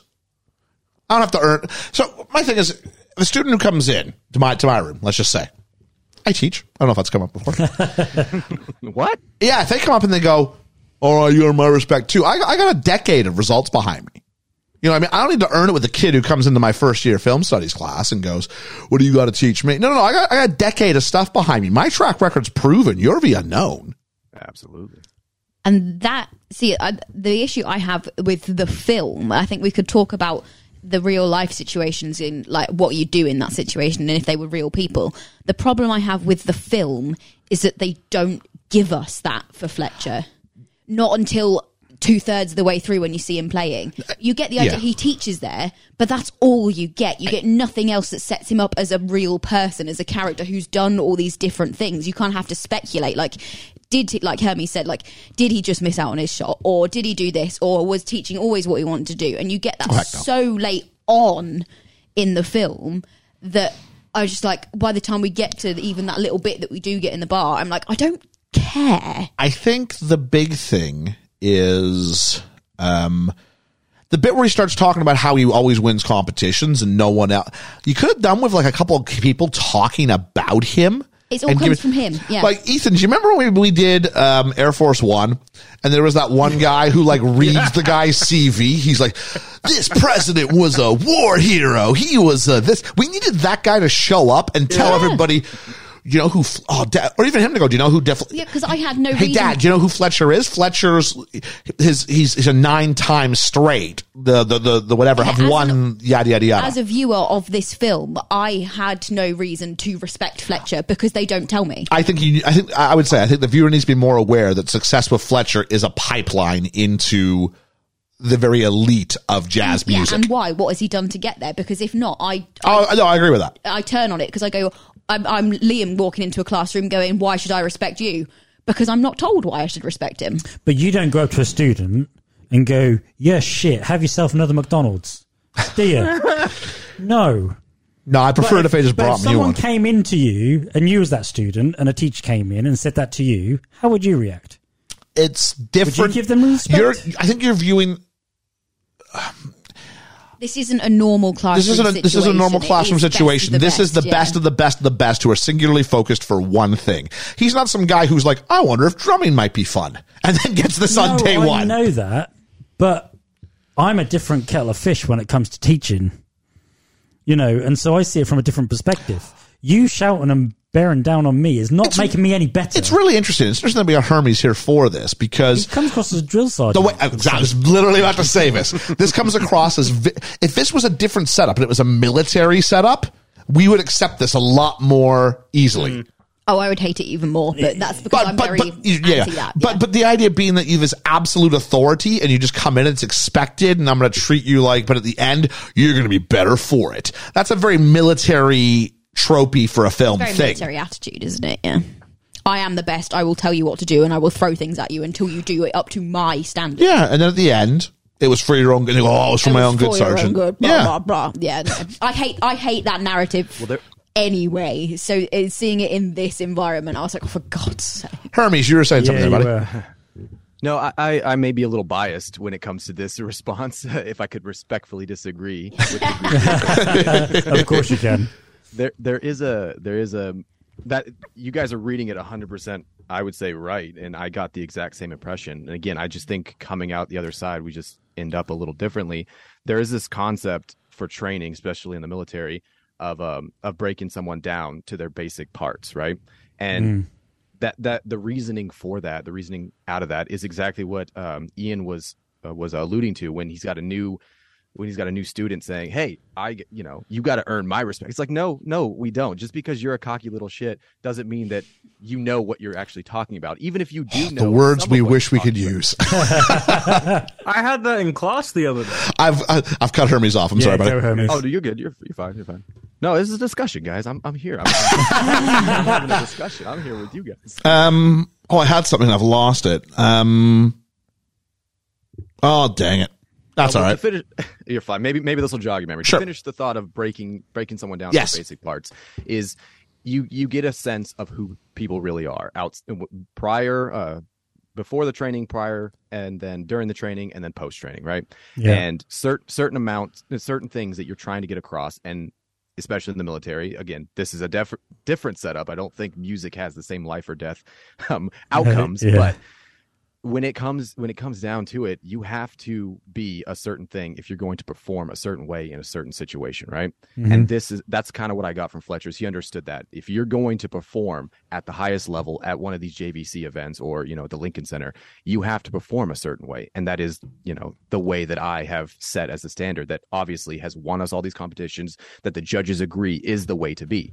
And if you come in there and you think you know how to play the drums because you obviously know how to play the drums, you've been playing them for a long time, and you obviously are good enough to get into the school and play the drums, you might have some kind of an ego saying, well, why does Fletcher actually know all that he knows? Maybe he, that's 20 years ago. Maybe he's a little dated for his instruction. Maybe he's a little too much ego himself. Maybe, you might get a lot of these thoughts. And if he doesn't break you down from day one and let you know, no, I am in charge here. I am the conductor. You will follow me. Even if you by yourself can play the drums perfectly, even if you by yourself can play the trombone perfectly, this isn't you. This is us. And I am the head of us. You are following my head right now. I mean, I understood that completely. See, to get that version of Fletcher across, the version where actually he cares about us as a whole and not just him as an award winner, I needed that speech from him. Yeah. There isn't enough of that from him. He doesn't talk about us. He talks about just breaking down individuals. I think the speech happens, but I think it happens much later than you want. Probably, yeah. Because if we got it early, because he's not ready for it early. You know, exactly. back to Hermes' perspective here.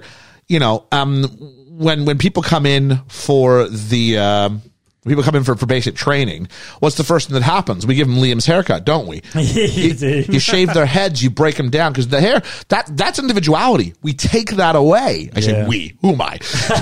They take that away, right? And they strip you down to, and then they're smart. And then as they run, they gain muscle. Their hair starts to grow out, and they find the strength in being part of something where they had to surrender themselves at first to then become something where you're a unit. I think music's an interesting metaphor for that same idea, because music, especially on this level, I've played some concert band, like I said, it's about everybody. I mean, I think Amsterdam's similar to a certain degree, but it's about everybody being a better version of themselves.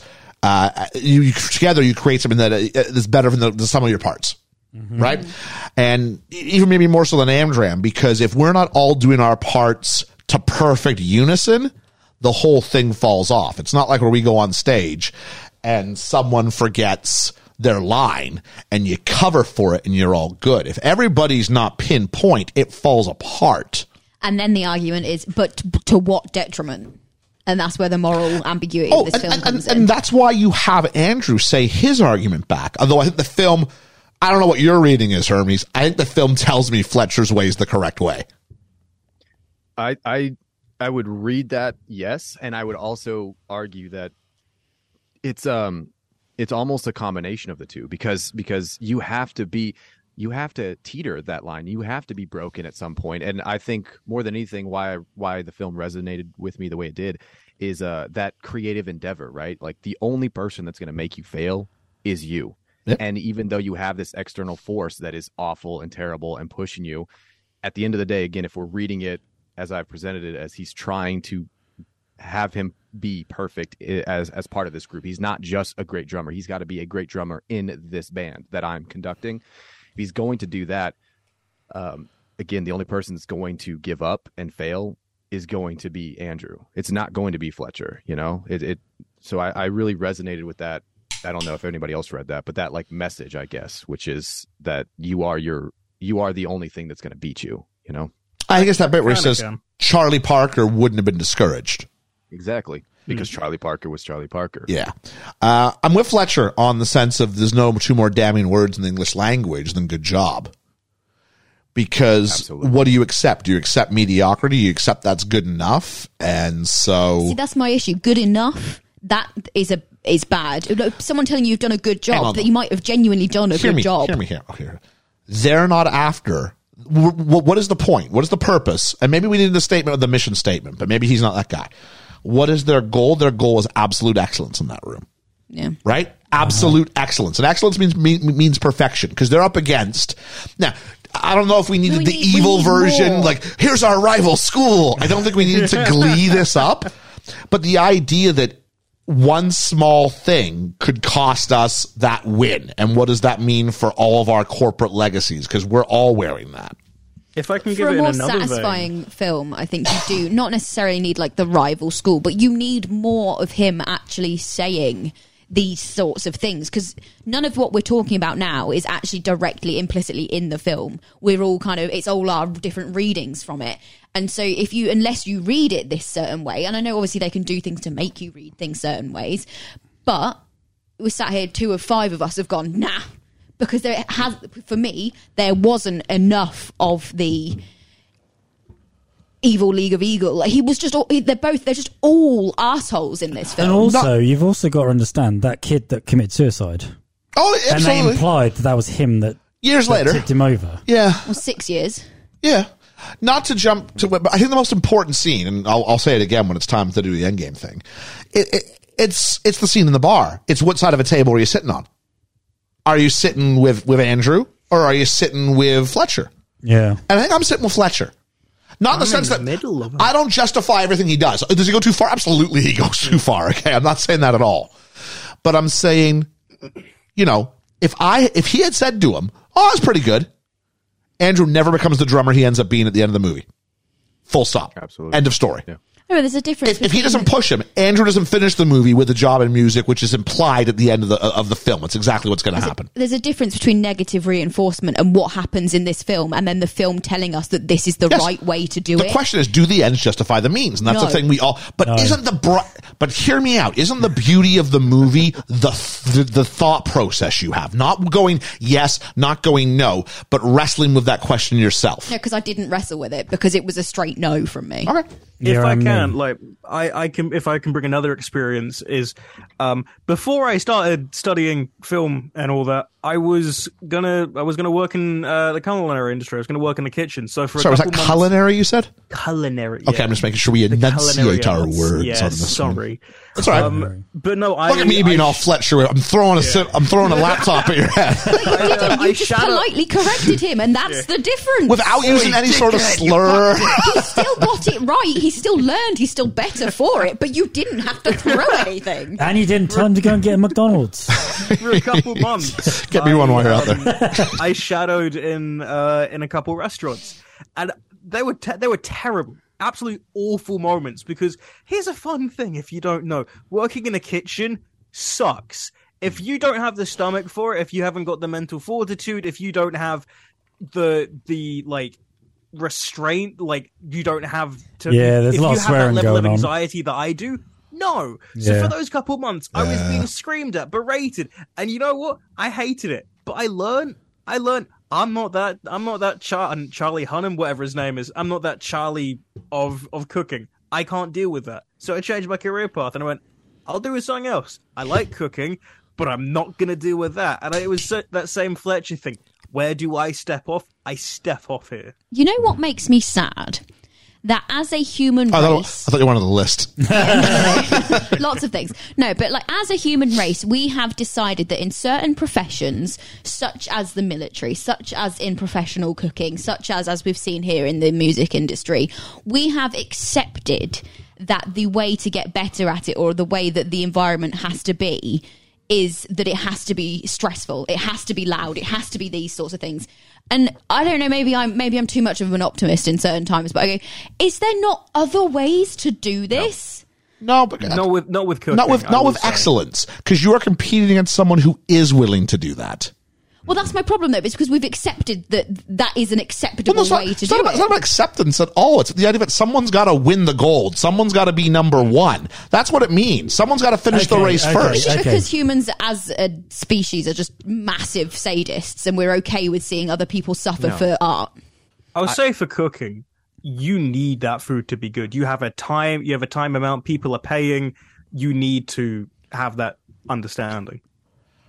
Hermes, you're trying to get in there, buddy. What are you trying to say? No, I'm not trying to get. You are. No, that's not a bad thing. I'm saying I'm just trying to make because we'll just let this go on forever. So we do tend to argue between ourselves. Yeah. If I'm gonna make the point here, Georgia, and it's gonna be a biased point again. I'm gonna take it back to the military. All right, I'm sorry, but hopefully it can come across in the way that I want it to, and that is if it is to the life or death point, and if that is your passion, you kind of feel that it is life or death, right? And there is this idea of performing the way that you are intended to perform. Otherwise, you will die, right? If you're talking about a passion that could feel like death if you lost the only dream you've ever had, in Andrew's case, right? And this idea that you train like you fight, and and there are situations, whether we like it or not, which I can't say I'm disagreeing with you that I like it, that it's a good thing to have negativity or whatever in the world. But the fact of the matter is that is humanity, that is the human race, that is the world. Whether it's hot is hot and cold is cold, that is kind of how this goes. Now, whether or not we can evolve that, in the future, hopefully we can. But if we're talking about excellence, like you said, Ian, if we're talking about a life and death situation, there is a very definite conclusion to either performing or not performing. And in Andrew's case, like you said, this is going to make or break you, meaning that you will you could potentially go on the rest of your life feeling like a failure. And that's because Andrew himself put that pressure on himself. Whether Fletcher built it up, it pushed him further, whatever. Again, that conversation is, I think, a little secondary to the fact that he did perform. He had the pressure and became a diamond because of it. And if it's a life or death situation, you survived. You can't get more like basic than that. And I don't know any of the full extent of experiences either Fletcher, Andrew, or yourself have had. There are situations where it's like there's a very definite conclusion that will occur here, and it is going to either be a good one or a bad one. Yeah, true. And are you going to do what is necessary to get a good one, or are you going to get a bad one? I mean, if you're not willing to do it, like you said, Ian, excellence. If you're not willing to do that, you're not going to get the good result you wanted. And that can be crushing, yes. That can be awful, yes. That can break a lot of people, yes. But that is why they are not achieving that excellence. I know it's like that question that you keep alluding to, Ian, of ends justifying the means. I'm very curious what everybody ultimately decides on that, but biased opinion depends on the ends in my book. I will agree that if I would, I don't have the same passion of music. So did Fletcher's means justify the end? I think they did to Andrew. To me, they probably don't. To you, they probably don't, Georgia. But I can think of quite a few ends that I would do pretty much anything for, First off, I'm not used to you agreeing with me this much, so I'm a little bit thrown. Secondly, I think it's I made the point earlier. I mean, this is just Days of Thunder, I thought, where at least about the hero's journey, where he's, this plucky kid who then starts to get good, and then it goes to his head, and then yada, yada, yada. This is a story we've seen before in various other arenas. Usually things that maybe aren't so a bit more individualistic. Maybe it was sports or military or things like that, but not art. And I think that's the part where maybe it's throwing some people, because art's supposed to be this empowering thing. But I think like anything, like he gets asked at the dinner table, isn't it subjective? Isn't it subjective who wins and who doesn't? Isn't it just a matter of opinion? He goes, no. Because it's about technical excellence, expertise. And when that happens, are you going to be the one who lets everybody down, just like any other team sport? And what do we have to do to build you? Now again, does Fletcher go too far? Yes. Way too far. But is Andrew the drummer he is at the end of this movie without him? No. And then what does that make Andrew's endpoint? Yeah, but that's just one person. But it's the person the movie shows me. Yeah, I know, but all that for one person. I say, and the film also tells us that he's driven someone to suicide using the same means. Right. So how? I'm not. Yeah. I will say this. Hang on. Let's not think the film's suggesting he solely drove. 6 years later, solely, that's a big ask. They imply that. I didn't say the movie, the lawyer implies that. The anxiety, he says the anxiety and the depression that cause later down the line. Why would they investigate him? That's a heck of a ripple. Yeah, but why would they start? Because no one else has gone to him. Because as the audience, okay, here's your answer, okay? Because as the audience who's been aligned to Andrew, we want to see comeuppance against Fletcher for what's happened, right? Mm-hmm. This allows us an avenue to do that. It's more of a filmmaking thing. 6 years later, am I really responsible for something that happened 6 years later? Really?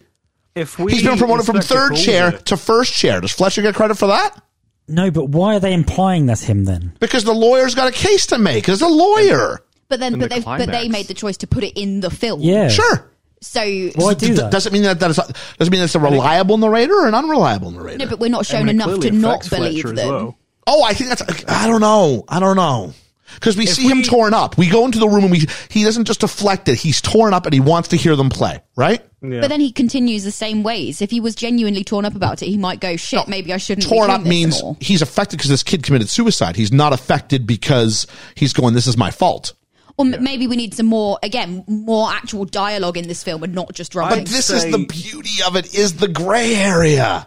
If we Inspector calls it... because it's just... Bleh. Go ahead, Ethan. Inspector calls. I almost said this a minute ago. Yeah, so. If we Inspector calls it, like, the takeaway isn't, oh, this singular person caused Eva to kill herself. It's more, look at all of these things, this culmination of how everything's treated her. Fletcher is like 1 point in this. He's Mr. Burling. Yeah, like he's burling, and there's 6 years of additional strife. So don't put that storyline in then, because it's too confusing. No, because the 6 years. No, I don't think it's asking too much. It wasn't like this kid was in your. If a kid was in his class, fair play, absolutely. But this is 6 years later. The kid went from a 3rd chair at Lincoln Center to a 1st chair at Lincoln Center. You know what I mean? Like, this guy's he's the starting point guard. He's the starting quarterback, right? If you want to put it in the sports terms. And then 6 years after the fact. So you've got to put that on what's the pressures of professional art like? What's it like to live and die in front of an audience where you have to be picture perfect all the time? That you can't just put that solely on Fletcher. No, but the movie puts that on him. I think only if you're putting that on him. The lawyer I agree. does. And so don't put that in my head. No, hang on, because the filmmaker has the right to go. You need to discern, and you need to dislike Fletcher, even naturally, right? I do, and you can feel Andrew's anger because listen to the whole episode, Hermes. You'll hear the dislike. I don't like Andrew either, though. Andrew does what he does because the lawyers told him this, and Andrew's already angry and in pain because of Fletcher. So of course he's going to jump at that. Like he don't immediately jump to it though. What about the scene where he's rushing out to his car to get the drumsticks? Okay, and because it caused some great debate with us here, Hermes. I want to get your take on it. Should Fletcher have let him play? And so and use somebody else's stick. I'm sure you can imagine who was arguing what side of it. One side was arguing we shouldn't have let him play because he's bleeding and he's obviously in a sense of distress. Another side of the argument was saying, hang on a moment. Fletcher doesn't know. He told Fletcher he was going to his car to get his sticks. He doesn't know he's just been in a car accident. He just knows that he's sitting in the chair saying he can go. But he's in. Look at you giving away what side you're on. Look at this. I have a question. Sorry, how old is a first year in this school? I want to think he's 19. Yeah. 18, 19. He's definitely of legal adult age. Okay, because that's massive. No, it is massive. Yeah, because like duty of care if and I'll be honest, under 18. I'll be honest, he doesn't come off like he's 18, 19. So maybe it's giving me because if he looked like a bit more frail. If he looked like chubby guy who's eating the McDonald's, I might have more, because I might have more of an issue. Like he looks really, really strong and not delicate or weak or any of that sort of stuff.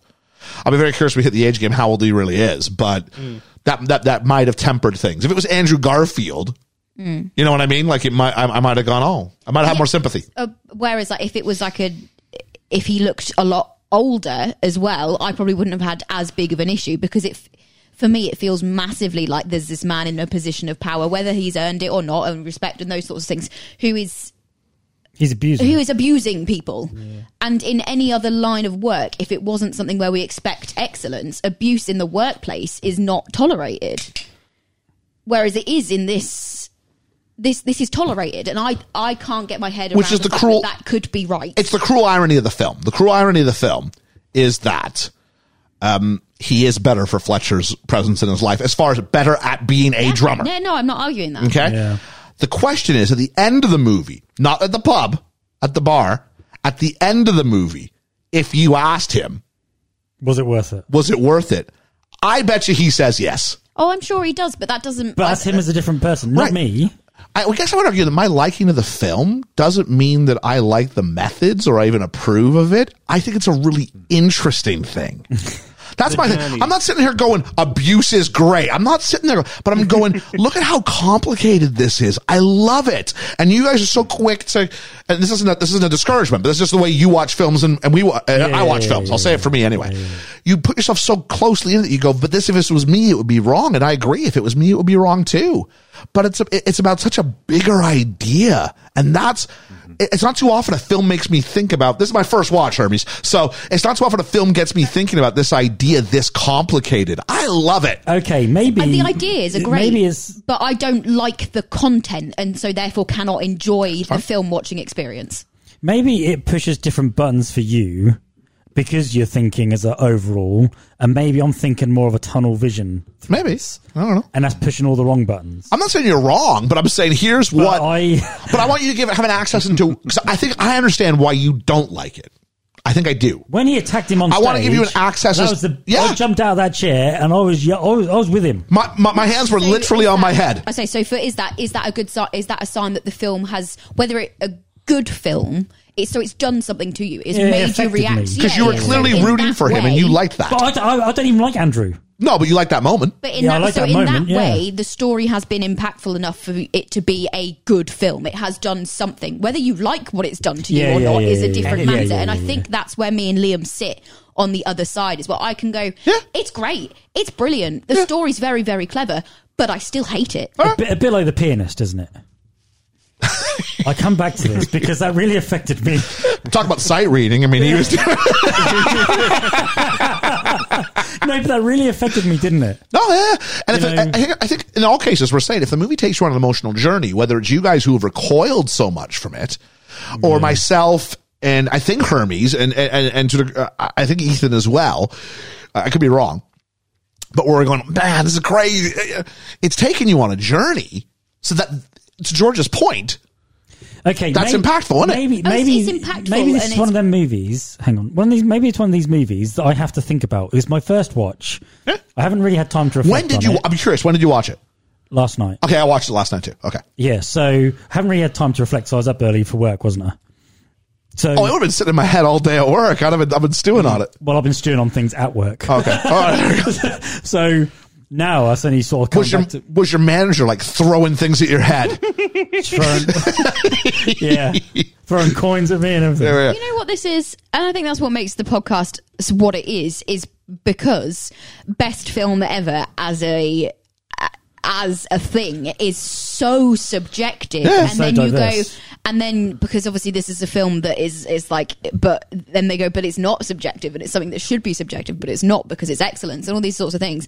And I think we're going, is it excellent? Yeah, quite possibly yes, but because film as an art form is still subjective, it's like there's like a line where you kind of go, do I think this film is very, very good? Yes. Yeah. Do I still hate it? Yes. And I think because we only do because we score on a linear scale, it's like how much of your liking of the film are you able to detach from how good of a film it is? And that's where I think hard. Let me ask you a question though. Are you enjoying the conversation? No, I hate because I'm like a kid at Christmas. I love this double-sidedness, because when we all sit around and go, I really liked this part, I also liked that part.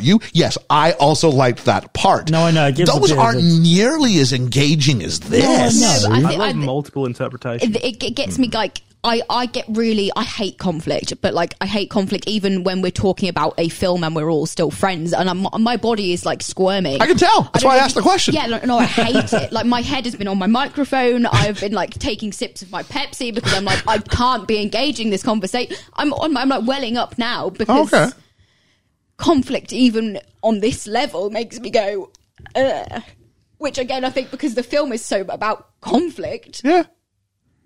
I'd switch off from it. As the producer, I'm not going to throw a mouse at your head or anything like that. I would throw it back.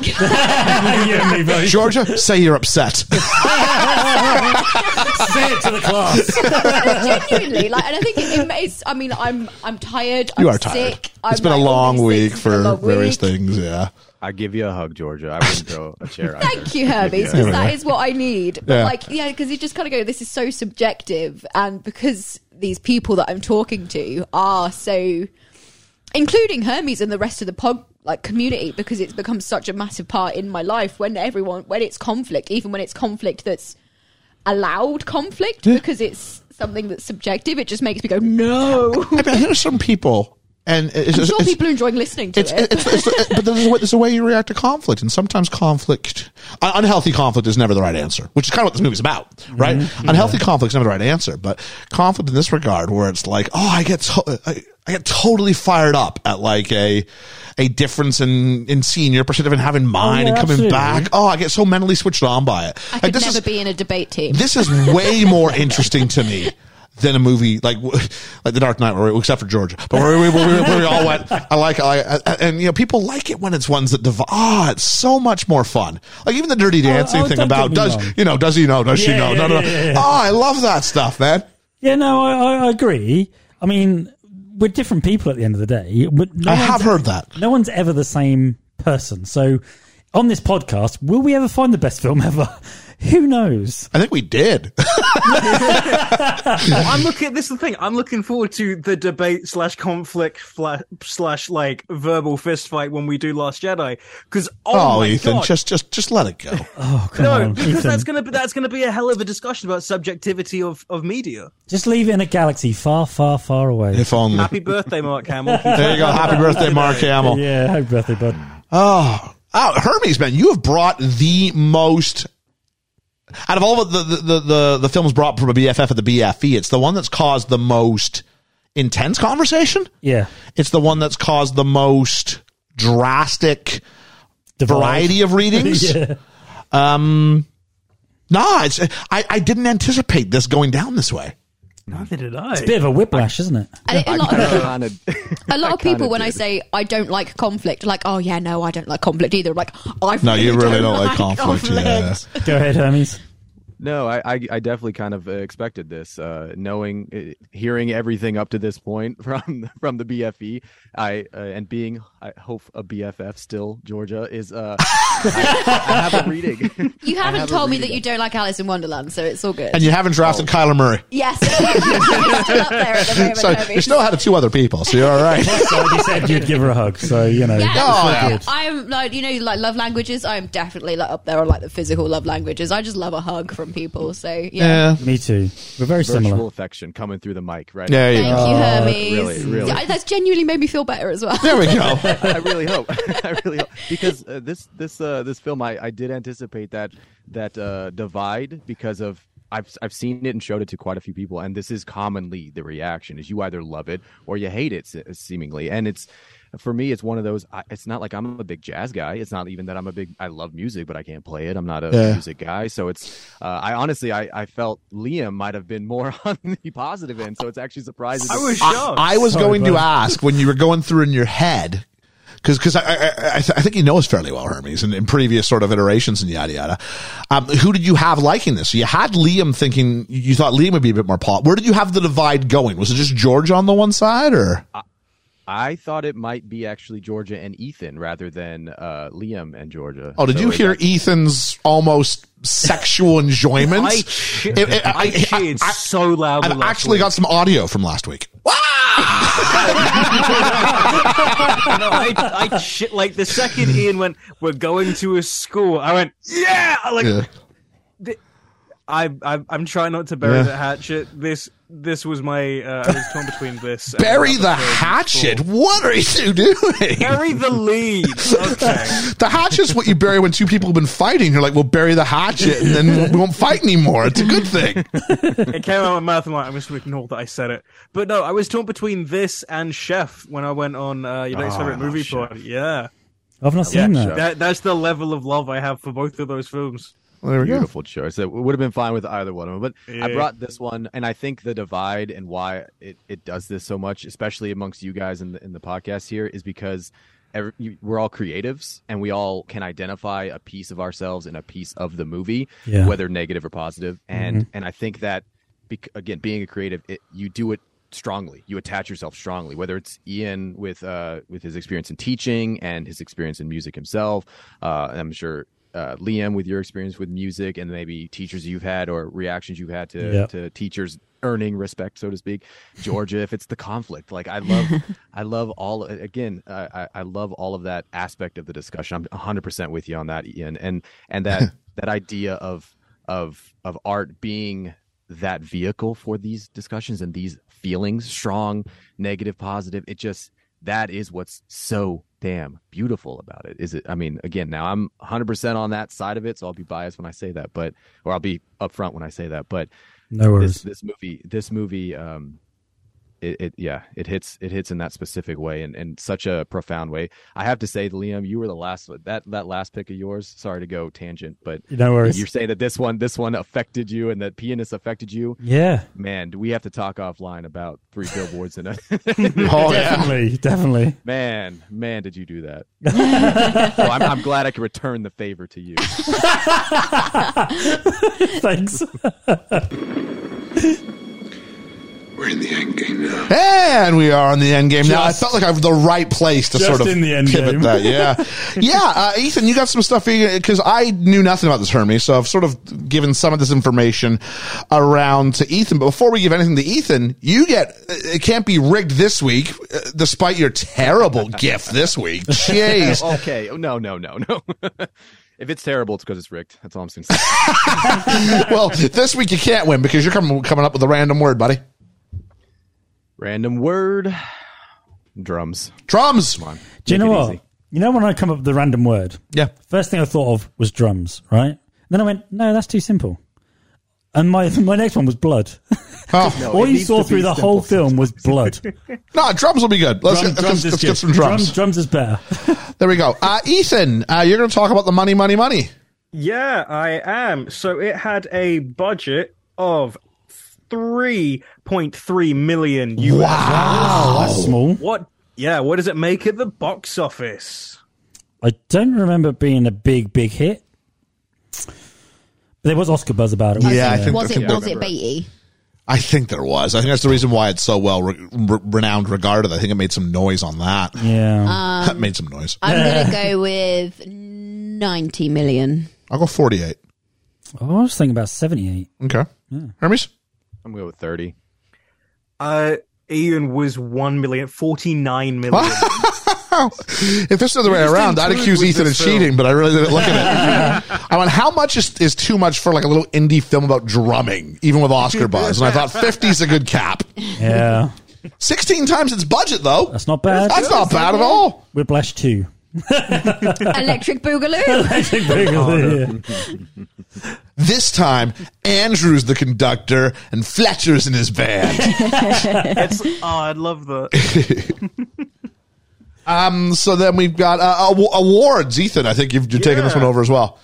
Nominated for 114, wins a total of 49. Okay, what about the Oscars? Okay, for the Oscars, it is nominated for 5 All and right. wins... Oh, wait. Nominated for 5 and wins 3. All right, Score? so... Ooh, score. Okay, I'd that's say a good the one. score count, yeah. I'm going to say original or adapted screenplay for sure. Yeah. Yep. There we are. Cinematography. Yeah, definitely cinematography. Is it performance-based? Oh, really? Wow. There is one for performance. That's got to be best Fletcher. supporting actor for Fletcher, J.K. yeah. Simmons. Yeah. Best editing? Yes. Look at that. Yes, you just sound surprised. You've got them written down. Yeah, I was just making sure. Is Lighton one of them? No, Lighton's not one. Best director? I'm sure Julian would love an individual Oscar for colour grading, but Not best picture. It's nominated for Best Picture. Oh, is it really?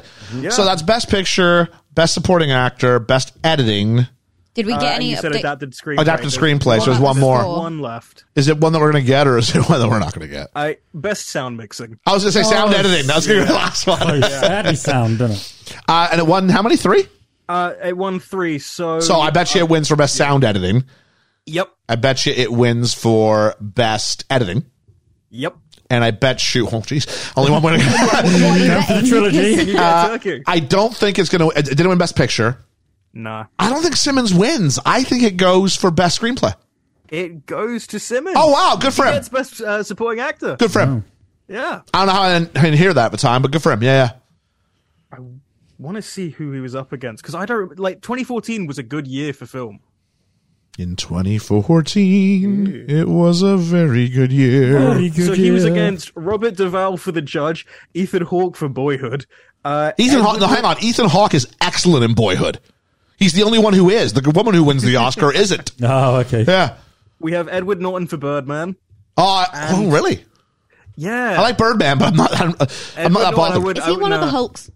He was the first Hulk, yeah. Well, sorry, the first MCU Hulk. Yeah. And then another Hulk, Mark Ruffalo for Foxcatcher. I've Which never is what seen. we Yeah, mentioned last we mentioned year. that last week because of last Steve week. Carell. Yeah. So there we go. Who would you cast as who?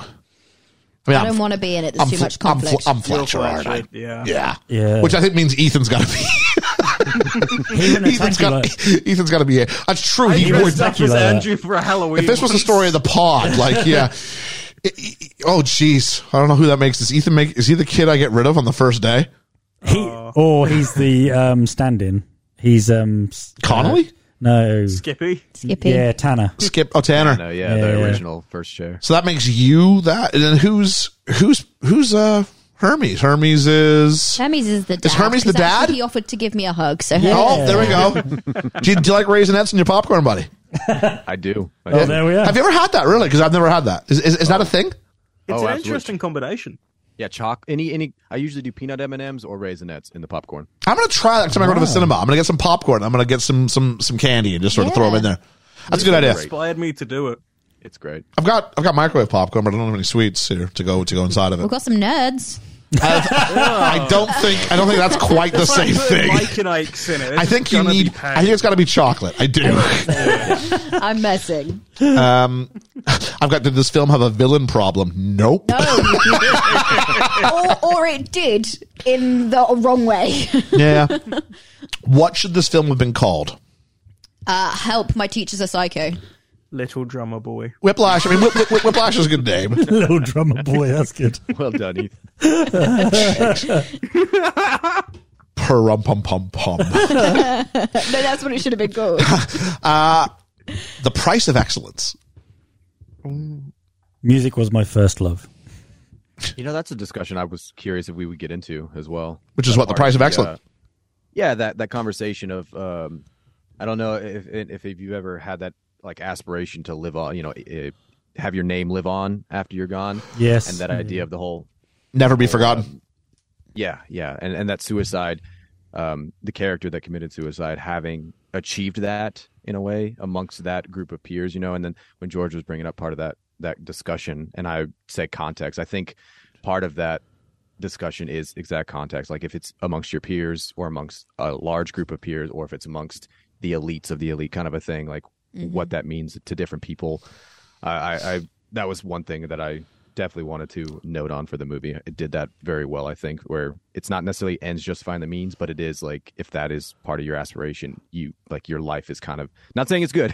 Nobody take this as as me encouraging this, but I definitely have had that thought process mentality. It's like at all possible, at any end necessary to achieve it, kind of a thing.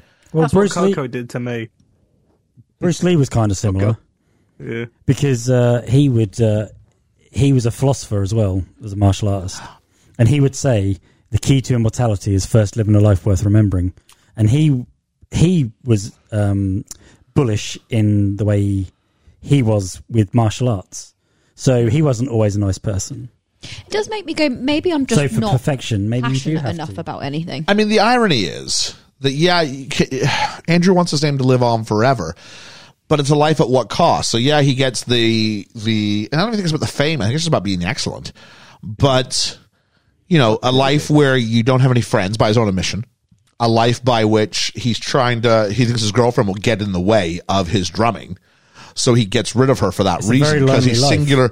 So it's the illusion of this great life when actually it's a very limited life. Yeah. But is that the price of excellence? Right? Is it that you must cut off everything else in order to achieve it? And especially as the world gets bigger and bigger, you can still only have there's only room for one number one in the world, whatever it might be. Yeah.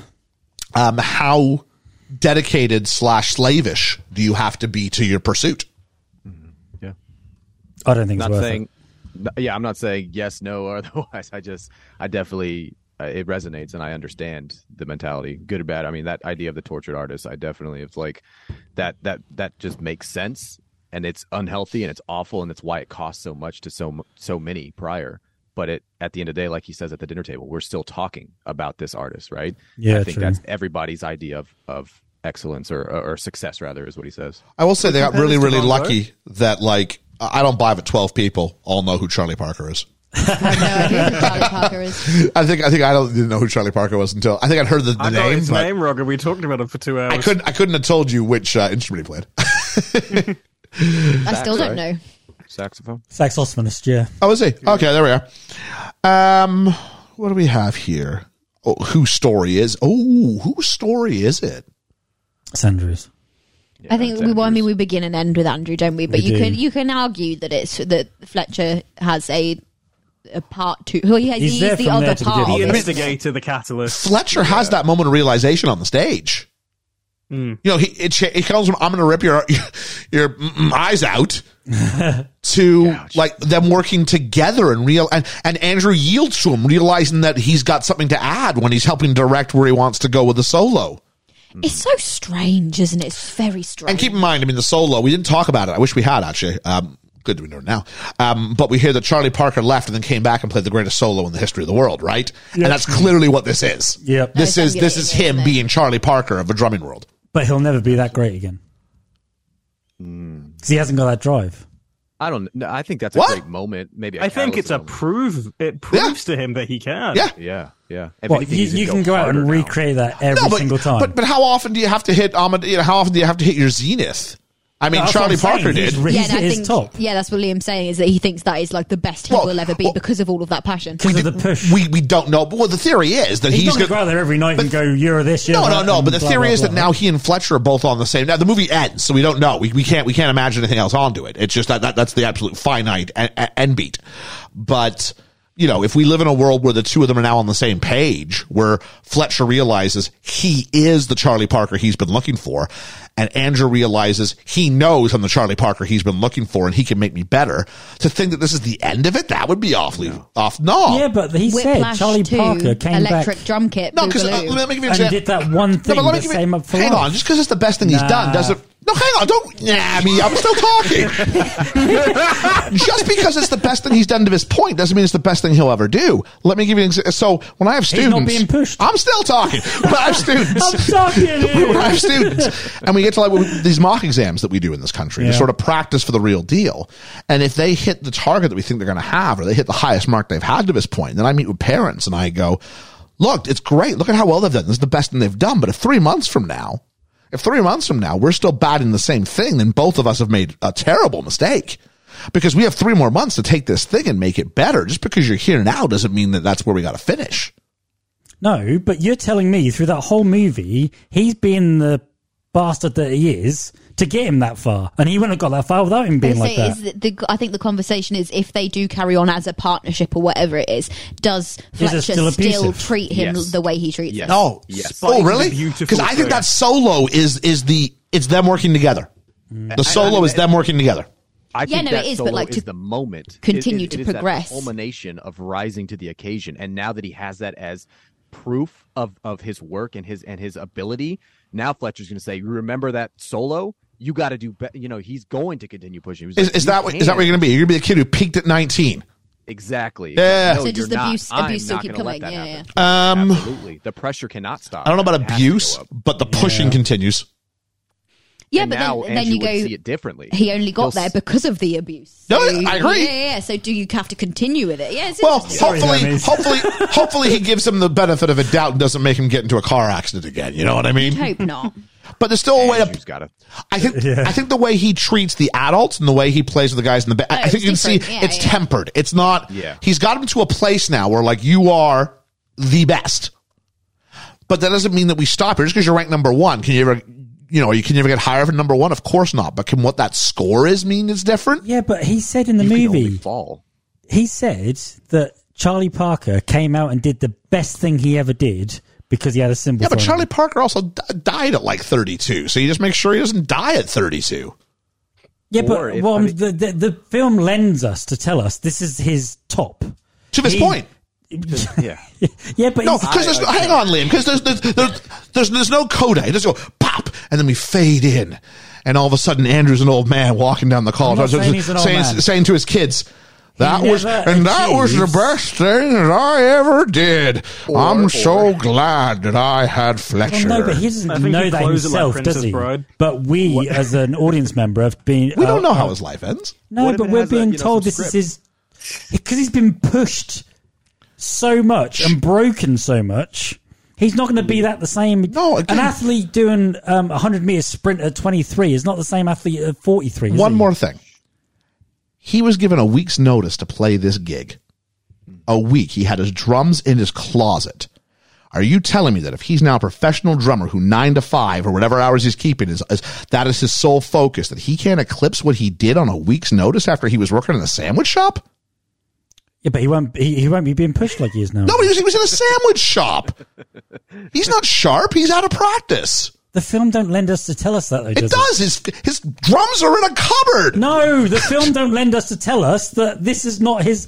He's going to go on to do better things. All right. Because it's open-ended, Liam, so we can talk about it like this. I'd say what's the story here, but we've kicked that around.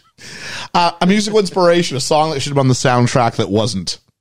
Whip it real good. I'll whip my drums back and forth. Whip my drums. Georgia's gone to a crazy place. She's got a blanket on her head. I don't like the conflict. What else do we have? We've got no, that's about it. Role of women. Georgia, help us out with that. Pretty non-existent, and the two that we do, well, no. The one that we see who's at the school is kind of like, she's like, the talent isn't there, but like he like objectifies her before seeing whether she's got any talent or not, and then continues to afterwards. But the girlfriend, she's like, no, you're an asshole.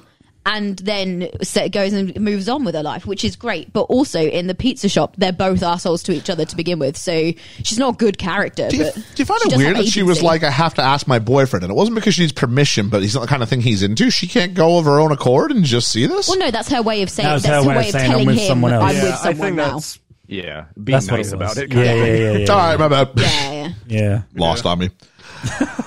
There's not really many other female characters in the whole film. Oh, there's a lawyer. There's an aunt and there's a lawyer, but they don't really do anything. So No. no. You look like a nun. Best character. None of your business. Best character. None your dad. I mean, I think we're down to, oh, really? Dad, okay. Well, no, okay, no. This is where I'm being like, the best is the one that I liked. No, probably the best character is probably Andrew, because of the arc and the journey that he goes on. But the one I liked the most was Dad, because he was the only one who's not an ass. One I liked the most was Dad, but yeah, going by arcs and ups and downs and roller coaster rides, Andrew. Your back is so up on this one. And you folks, if you can see Liam, he's even like sitting like defiantly. in like 5 minutes. Liam is His going hands to are be up in the wall. fists. He is like leaning, but like in like a defensive stance. Yeah. And Hermes, what have you leaning done to me? back in You my know when a chair cat gets scared and with a its back blanket goes on up? my head because I don't like the atmosphere. Amazing. Ethan. I'm scared to say mine now. No, go ahead, buddy. Fletcher. Yeah, of course it's I'm Fletcher. sorry, it's Fletcher. There's just him. I've said everything about Fletcher that I just adore about this character. I don't agree with him. It's the same way of going, I like Darth Vader. I don't agree with like his choices, but as a character, he's so compelling and complex. And by the end, like, he willingly like learns to, and I appreciate that from a stubborn bastard like Fletcher. Hermes. Got to go with Fletcher as well for the exact same reason. I'm not going to hide it. He is the most compelling, the best character that the movie has. Is he a good guy? Do I want to be around him? Do I like him no. But as a character, he is the antagonist. He is the catalyst for the movie. He pushes the story forward. He invokes all the emotions that we should be feeling in a movie like this. He is absolutely the best character. This film was going down a somewhat predictable third act. And then when he goes up to Andrew and says, do you think I'm fucking stupid? Yeah. I know it's you. My brain went, and I went, oh, I held my head in my hand and went, what? Oh, I wish I was there. He's by far the best character. I mean, like, every time I thought I had a grip on who this guy was, he's like dodge and move. And even the bits where I did know who he was, like when at the start when he's like, tell me, come on, say it out loud. I'm supposed to be here. I'm like, oh my word, this is he's going to use this. This is not going to go your way at all. It's like that Harry Potter quote, isn't it? It's like Lord Voldemort did great things, powerful things, bad things, but great things. It's like that, isn't it? It's like, what's the definition of best? Yeah, there you go. He is the energy that comes into a room and changes everything. Whether you agree or disagree with what he does, he's the thing that's different. He's the thing that's noteworthy. He's the thing. True. He's Darth Vader. He's the one who brings color. Hang on, I got Darth told by Vader a Black. co-worker last night that the dynamic changed when I arrived, and I'm not sure I want to be on the same level here. All right, best moment, best element, Georgia.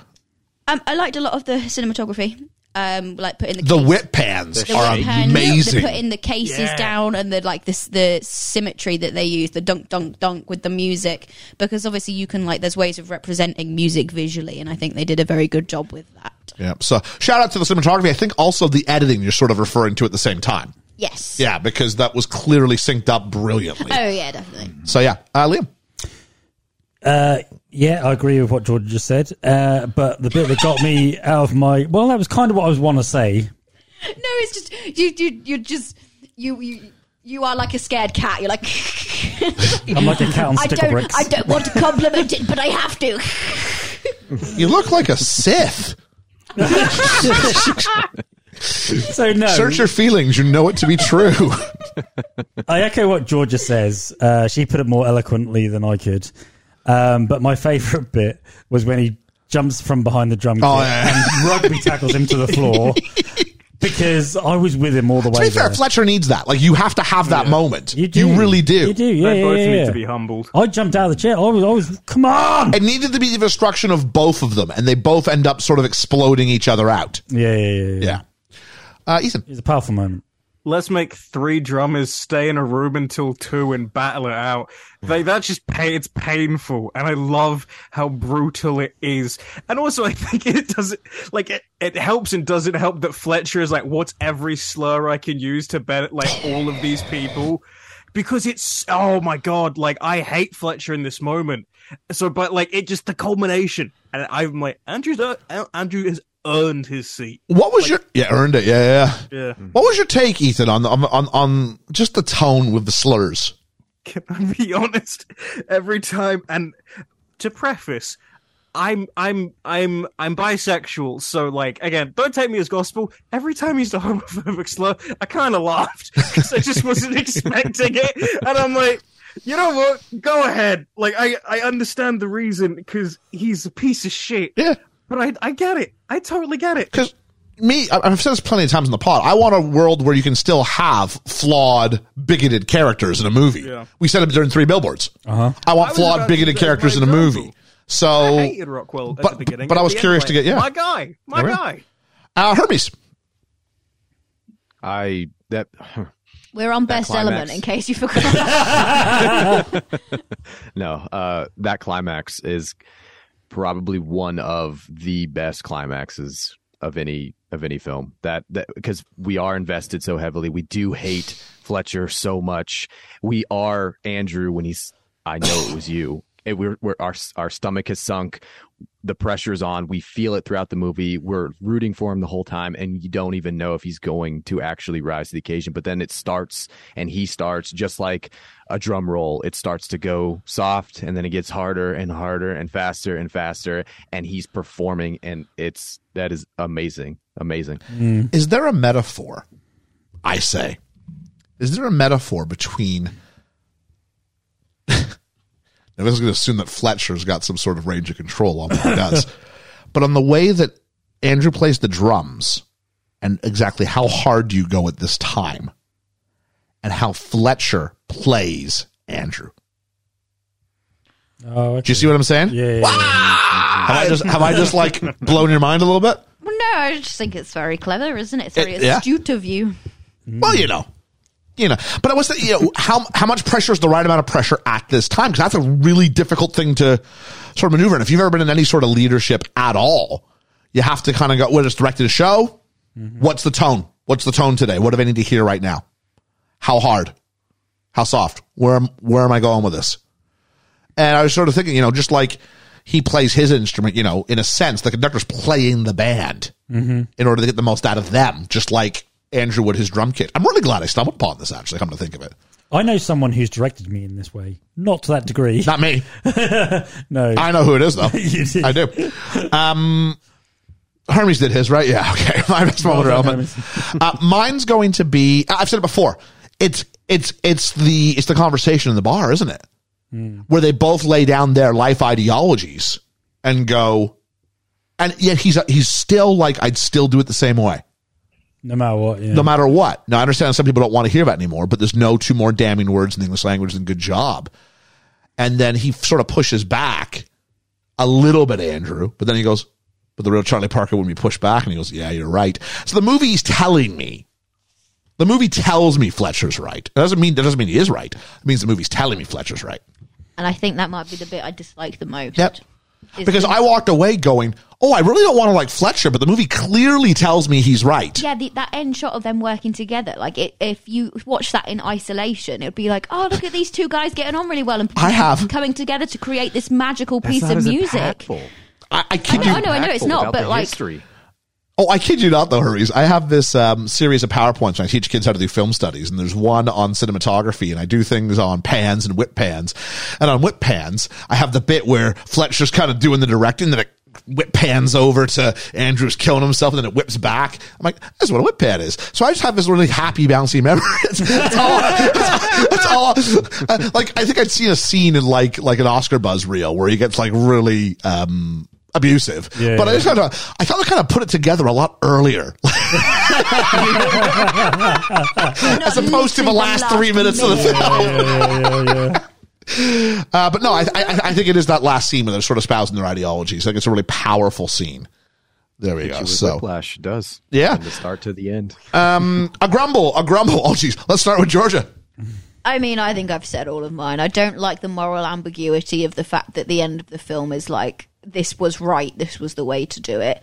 And I know it's questionable, and I know I can make my own opinions from it, but I guess I don't like it when media as a whole kind of goes, this is the way to do it, especially if it's an abusive way to do things, but that's just my opinion. I would ask you to go, this isn't Damien Chazelle on behalf of all media. This is just him making a film. No, I know, but like it's just because anything you...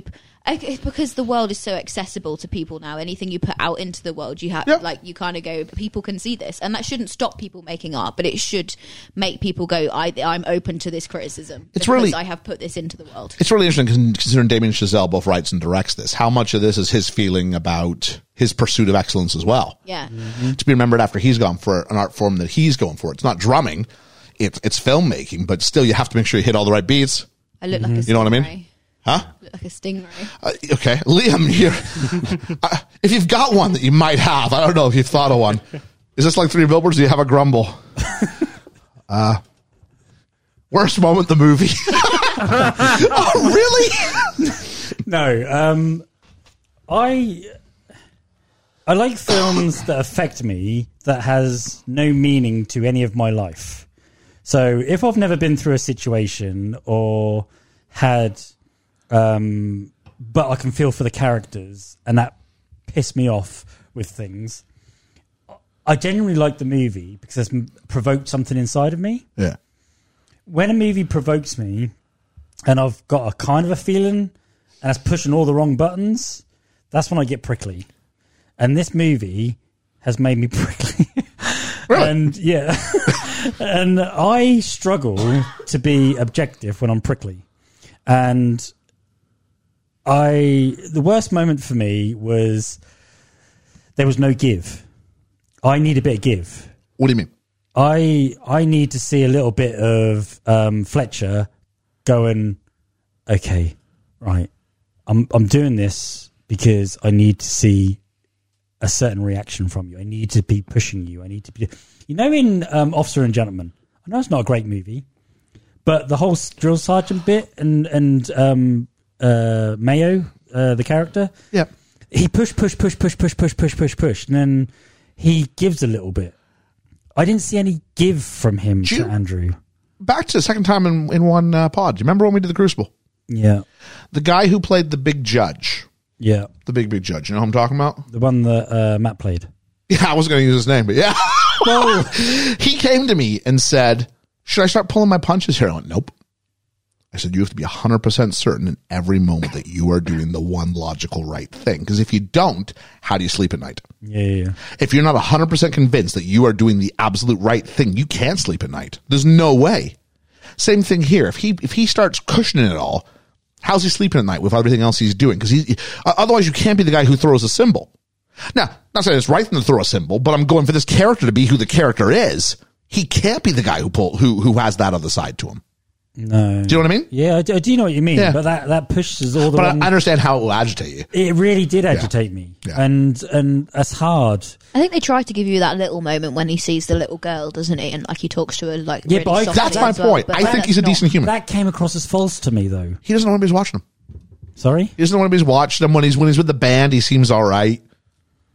I don't know. He's a deeply flawed human being. Hugely. Like, he sets the kid up to like fail in front of like Lincoln Center. You know what I mean? Yeah, like, yeah, no. like this is carefully orchestrated. Pun not intended.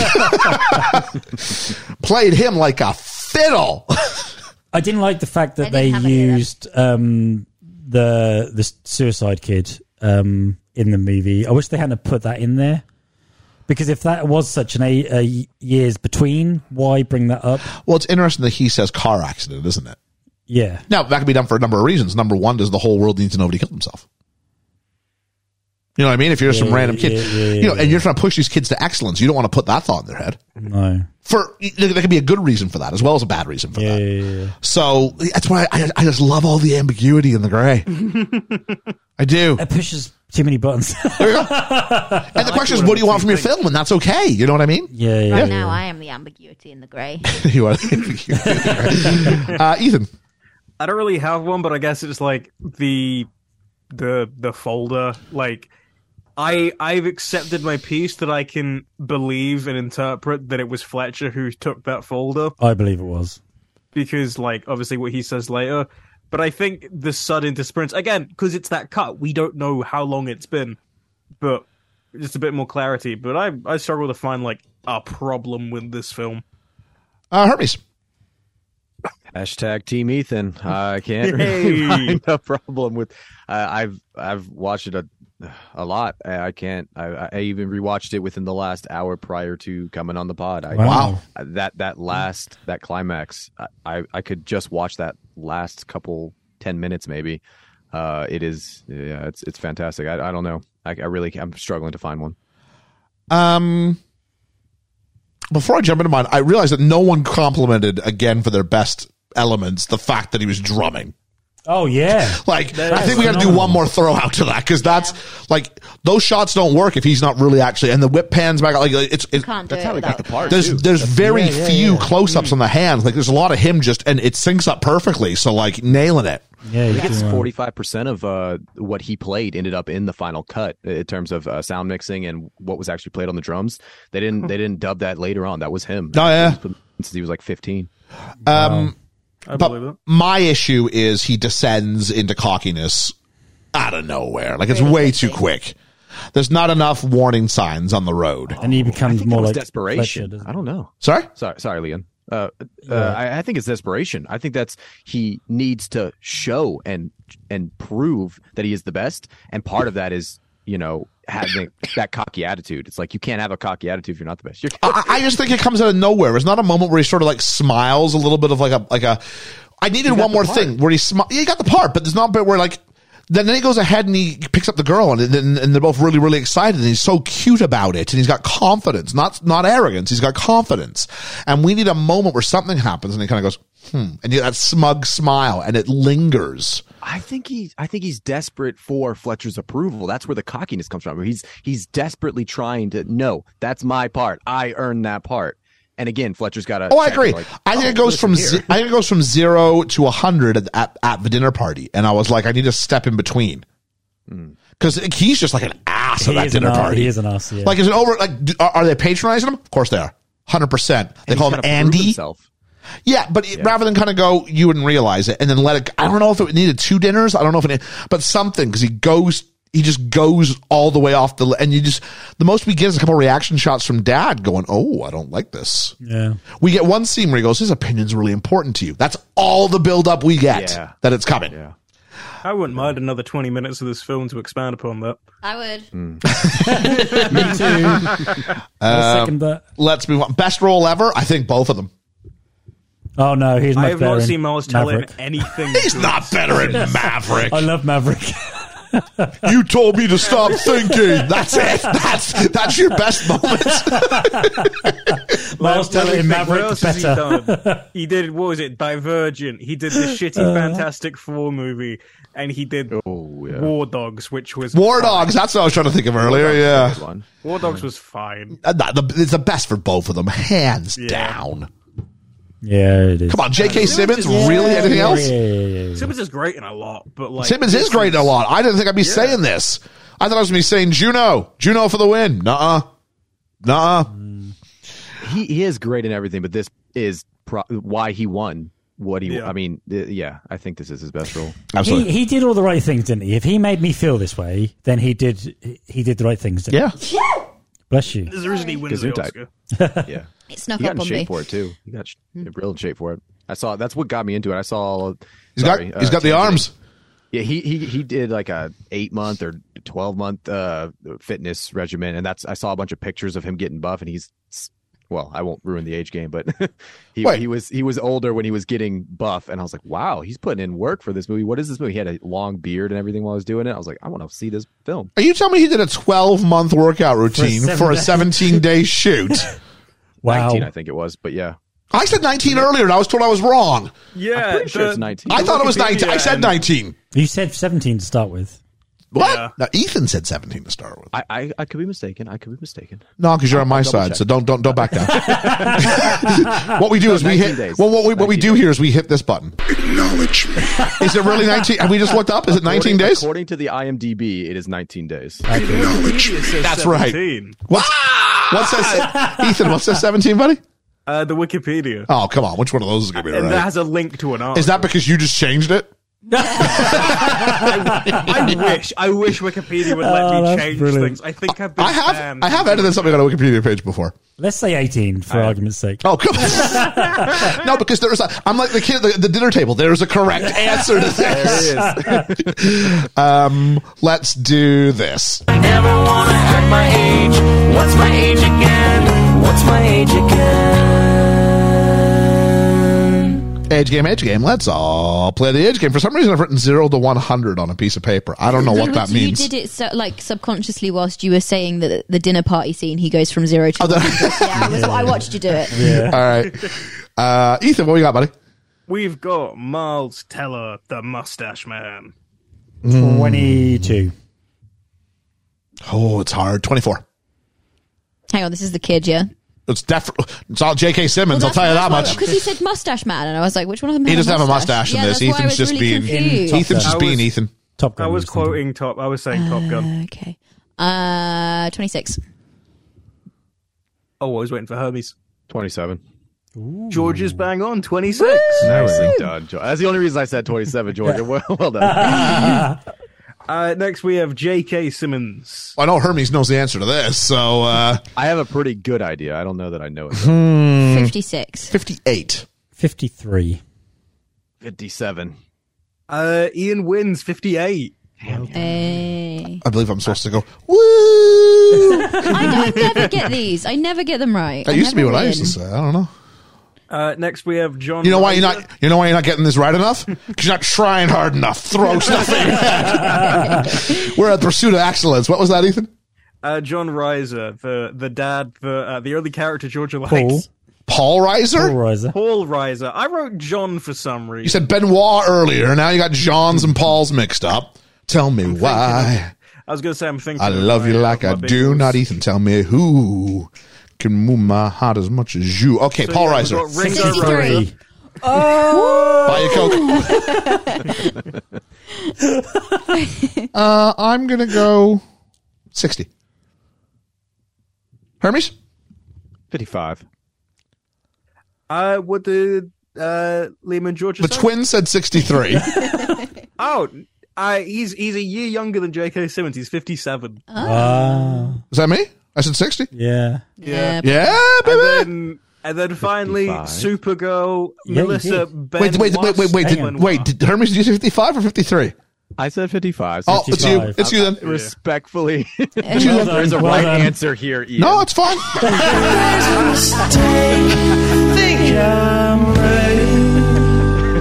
You notice that I said I think I won. Ethan's like, yep. I'm not running the game. Then we have Melissa Benoist or Benoit, depending on. Well, she's got an S in her name. It can't be Benoit. She's French and German. It's Benoist. Benoit is the guy in Knives Out, isn't he? Benoit Blanc. Yeah. Yep. Yeah.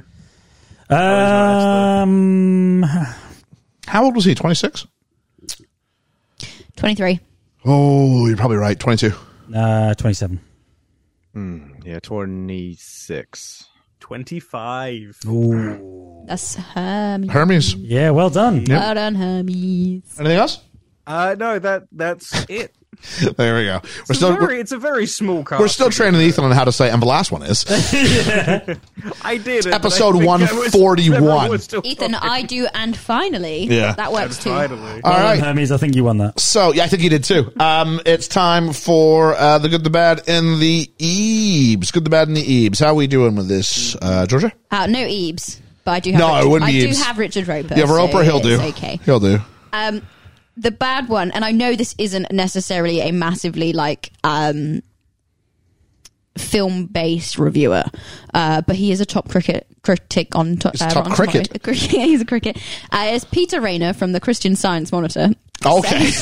It made me laugh because we referenced it earlier. Yep. Such a cooked-up piece of claptrap that I half expected Darth Vader to pick up the baton. All right. What? So that got me. The baton. The baton. Then we have got Michael Phillips from the Chicago Tribune, who says Whiplash is true to its title. It throws you around with impunity, yet Chazelle exerts tight, exacting control over his increasingly fervorish and often weirdly comic melodrama. He gave it 4 out of 4. Is there a lot of humor? I Dark humor. Yeah. Like Ethan as he laughs at every slur that comes across the screen. The fact that he goes he throws stuff at his head, you're like, what? So it's that shock humor, I think, than humor. Yeah. One last bad one because it really made me laugh. J.R. Jones from Chicago Reader just says, this is just a sports drama with a brass section. Da da da da da. Takes a letter, innit? And then finally, I got Richard Roper from Chicago Sun-Times, who says it would be an insult to call Chazelle a promising filmmaker, as this movie doesn't indicate mere potential; it is evidence of authentic, sometimes blazing talent. Yeah. I think if we consider again La La Land and the ambiguity and elements of that and how that can be either appealing or frustrating, I think we see this as a bit of an auteur developing before our eyes. You know what I mean? Is he a Baz Luhrmann of his generation, less visual, but more about music and tightness and storytelling. And I think there's something in that. Mm-hmm. Okay. I put up a fleece like I'm known to do. Is Whiplash a great film, good film, okay film, or poor film? 64% great film, with only 25% saying good, and then 8% did say poor, which wasn't the lowest rating. Okay was the lowest rating. So there are people who if they don't like it, they don't like it. So I didn't know. I told you guys you weren't allowed to vote in the polls, but there we are. I don't vote on the polls. I'm good. It's 94 on Rotten Tomatoes, isn't it? It's really high. It's really high, isn't it? If it's, like I said, if it's nominated for best adapted screenplay, it's probably 88% plus. Generally, they are. So there we go. Do we have our Patreon backers, our friends of the podcast? Yeah, we got them. Very curious about how these are going to go. This first one. Actually, tell me who it is, and then I'm going to kind of make a prediction on how I think it'll go. Okay, Julene. Oh, hang on. Julien's military. I think she'll be cool with it. Okay, so I'm going to struggle to read this, I think, so just give me a second because it was absolutely written in rage. I was so triggered by this movie. The teacher reminded me of one of my parents. Hang on. I'm starting to think I'm wrong. I remember she said in the Patreon chat, I wrote a lot about it, and I went, that's either good or bad. Wow. Says, I was so triggered by this movie. The teacher reminded me of one of my parents, whom I've now set boundaries with through the miracle of therapy. I was shocked at how many people I know personally thought this ending was a win. The ending felt almost like, well, if you get what you want out of a student, everything else is okay. As a parent, I couldn't help myself. I imagined one of my kids taking music lessons, and it would have been over when the chairs were thrown and the poor kid just keeps trying. When the teacher gets fired and suckers the kid back, I was yelling at my TV, don't do it. I'm taking points off my rating because the message seems to condone abusive behaviour. If it produces results. Cinematography was good. I liked the way they used the light and the color grading to create tension. I like every shot where blood, sweat and tears fall onto the drums, and we see that first before we see the Miles Teller's face. It's symbolic and masterfully done. I gave it a blank because while the script and the performances are excellent, I mean, really, Simmons and Teller are incredible in this film. I take issue with any movie that seems to justify this type of abuse if a desirable end result is produced. They kind of quickly move around the fact that a previous student committed suicide from this man's abusive teaching techniques. That was Julian. On the fence a bit, I think. Yeah, I think so. I will say this. You mentioned something that we didn't talk about. There's the bit in the solo where you can see the sweat that's landed on the cymbal, even just like bounce and bead and fall off. It's a really powerful image. I'm really surprised it didn't get a nomination for cinematography. So good. Because it's shaky cam, I think, Ian. That's what I would have called it. Is that why you don't give it to it, really? Yeah, there's a couple. I mean, if that's not your thing. It depends if it's your thing. Yeah. A lot of critics, I feel like, don't land on the side that it's their thing. Oh, I thought it was it's not too often I really plant my flag in the ground and go, this should have got something for cinematography. But yeah, it's beautiful. Yeah, I don't disagree, but no, I hear you. Did La La Land get a nomination for cinematography? I'm gonna go check that. Did what? La La Land. He slurred his words. Did you say it was the same cinematographer? Yeah, no. This is the guy who did Coach Carter, isn't it? He did Coach Carter, a bunch of TV, and that was it. So, hang on, there's your answer. He's not known. It's not a guy with a pedigree, is it? Yeah. Yeah, there we are. That's true. Well, it still took decades for, oh God, never mind, I can't remember his name. All right. We'll talk about that when we do it like a Blade Runner review. All right. Cheesy. What do you think? Oh, I'm going to say Cheesy's very positive on it. Yeah. He says, apologies, this is rushed. I haven't even listened to last week's episode yet. This is another film I've never gotten around to seeing until now. And now it's another film I wish I'd seen sooner. Teller plays the two different sides to Andrew brilliantly, while I can't take my eyes off J.K. Simmons as Fletcher. The man is like a drill sergeant and probably equally as feared and respected as one. The battle between the two main characters kept me on my edge of my seat throughout, and my loyalties to either one kept switching. That final performance is incredible too. Not just the music, but the psychological battle. It left me with the biggest smile as it seemed like a switch in both of them was flicked and they earned the respect of each other. It ain't easy being cheesy. I was filming the stuff for the Patreon. I went, I put it on there like months ago. I think I used it like once. There you go, Cheesy. Love that. Next up, we got Nate. The Great. Yeah. I'm going to go positive again.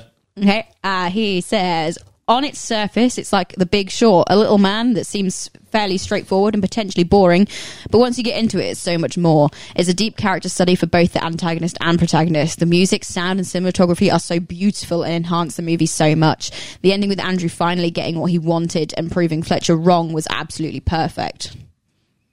I don't know if he proves Fletcher wrong. I think he proves Fletcher absolutely 100% right. Proves him wrong and right simultaneously. Mm. Yeah. That's the thing, it's so complicated. I love it. In case you hadn't picked up, I'm going positive with my review. I'll let you guess. We can guess for each other. Think I'll go positive or negative? Ooh, let me think. For Liam, we'll go plus or minus 5. What do you got? Next up, we've got Reverend Bruce and Katie together, so he'll explain mine in a minute. Hallelujah. So he says, this is a review from both of us. We're driving to see the musical theatre show Anything Goes, and only one of us can type. This was really intense movie. I hope it's not the one driving. No, I guess not. Anything goes. Katie's got some popcorn going on with some Raisinets in it, so I'm doing both here. This was a really intense movie. It made us anxious just watching it. I never predicted. Oh, sorry. I would have guessed Reverend Bruce positive, Katie not so much. Okay, but it's a joint review. So. Yeah, I don't know how they'll split it up, but we'll see. It was a really intense movie. It made us anxious just watching it. It was totally unsettling. It was unsettling to see J.K. Simmons, who's normally a very endearing character, be such a narcissistic, abusive, manipulative bully. Absolutely. I think that's a good important point, actually. Sorry to interrupt the thing. But the fact that we're used to... he's Juno's dad. You know what I mean? Like, he's a sweetheart. And then he comes in and does this? Yeah. I mean, Jameson, he's not exactly likable. He's a cartoon. He's literally a comic book character there.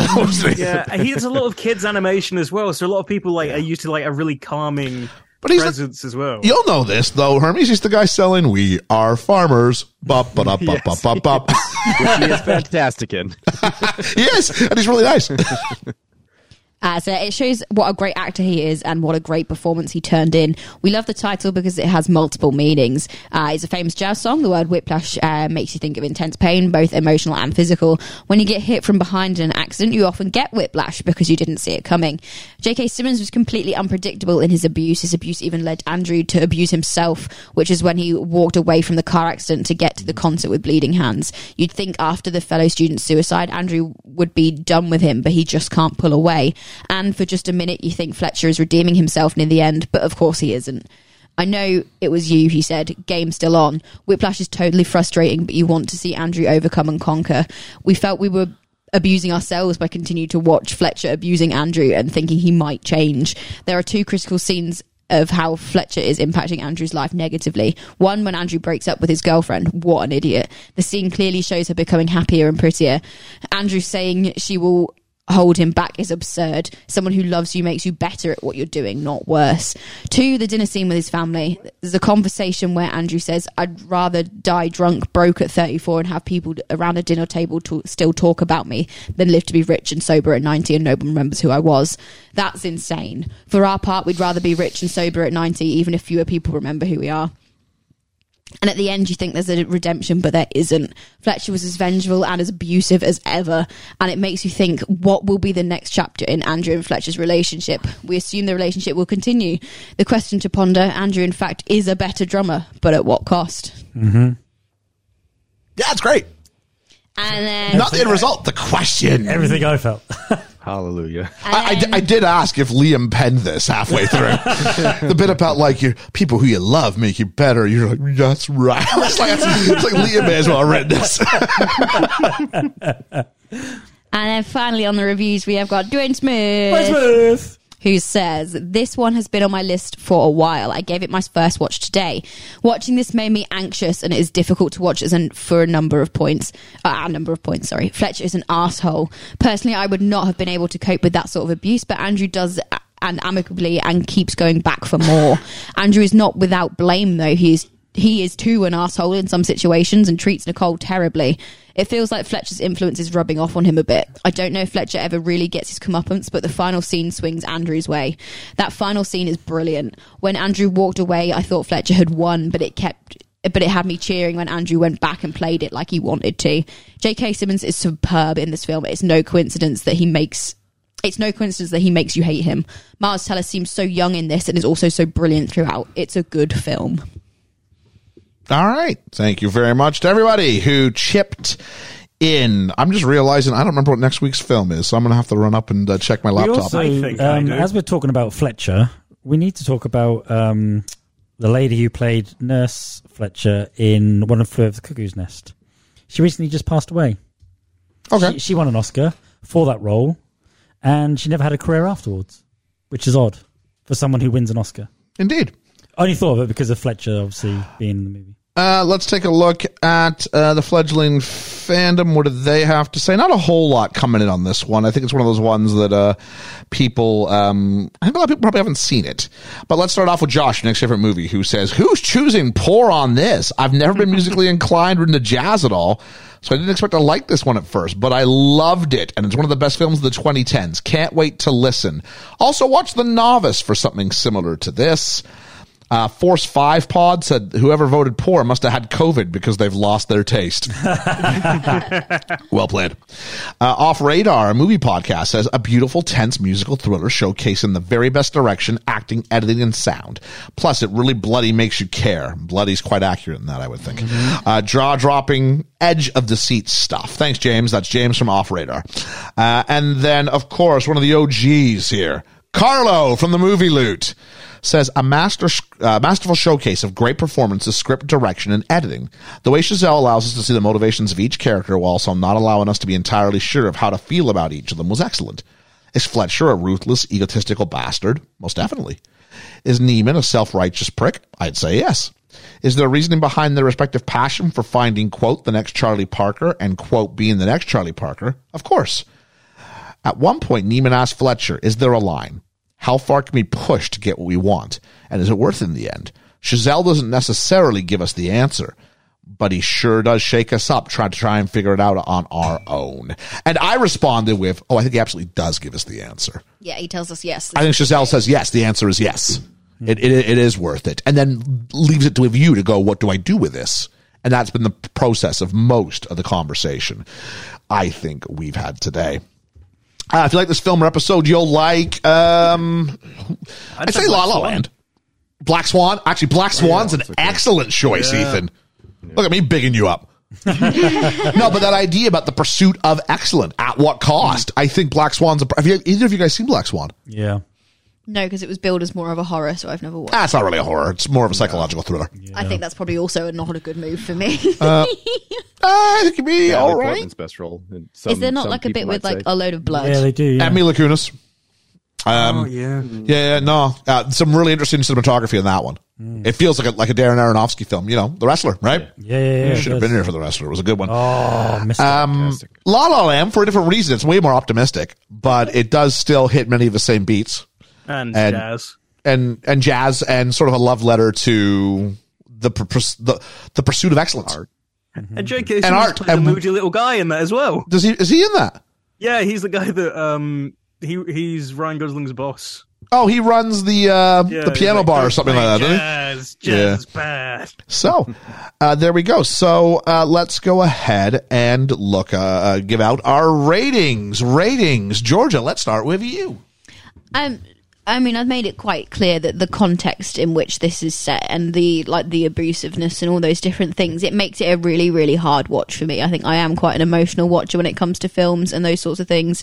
I do struggle with when those sorts of things happen, and the context of films makes me nervous. It makes me all these different things, and I do react quite emotionally to conflict, definitely. So the fact that conflict is the kind of the main, not even the main, the overarching point in this film is, I struggled with it. I really did struggle with it. When I was first watching it, I just didn't get it. I was like, it's just weird. But like breaking it down and talking about it more, I think has probably made me turn on the story more, but has also made me go, actually, it is very good.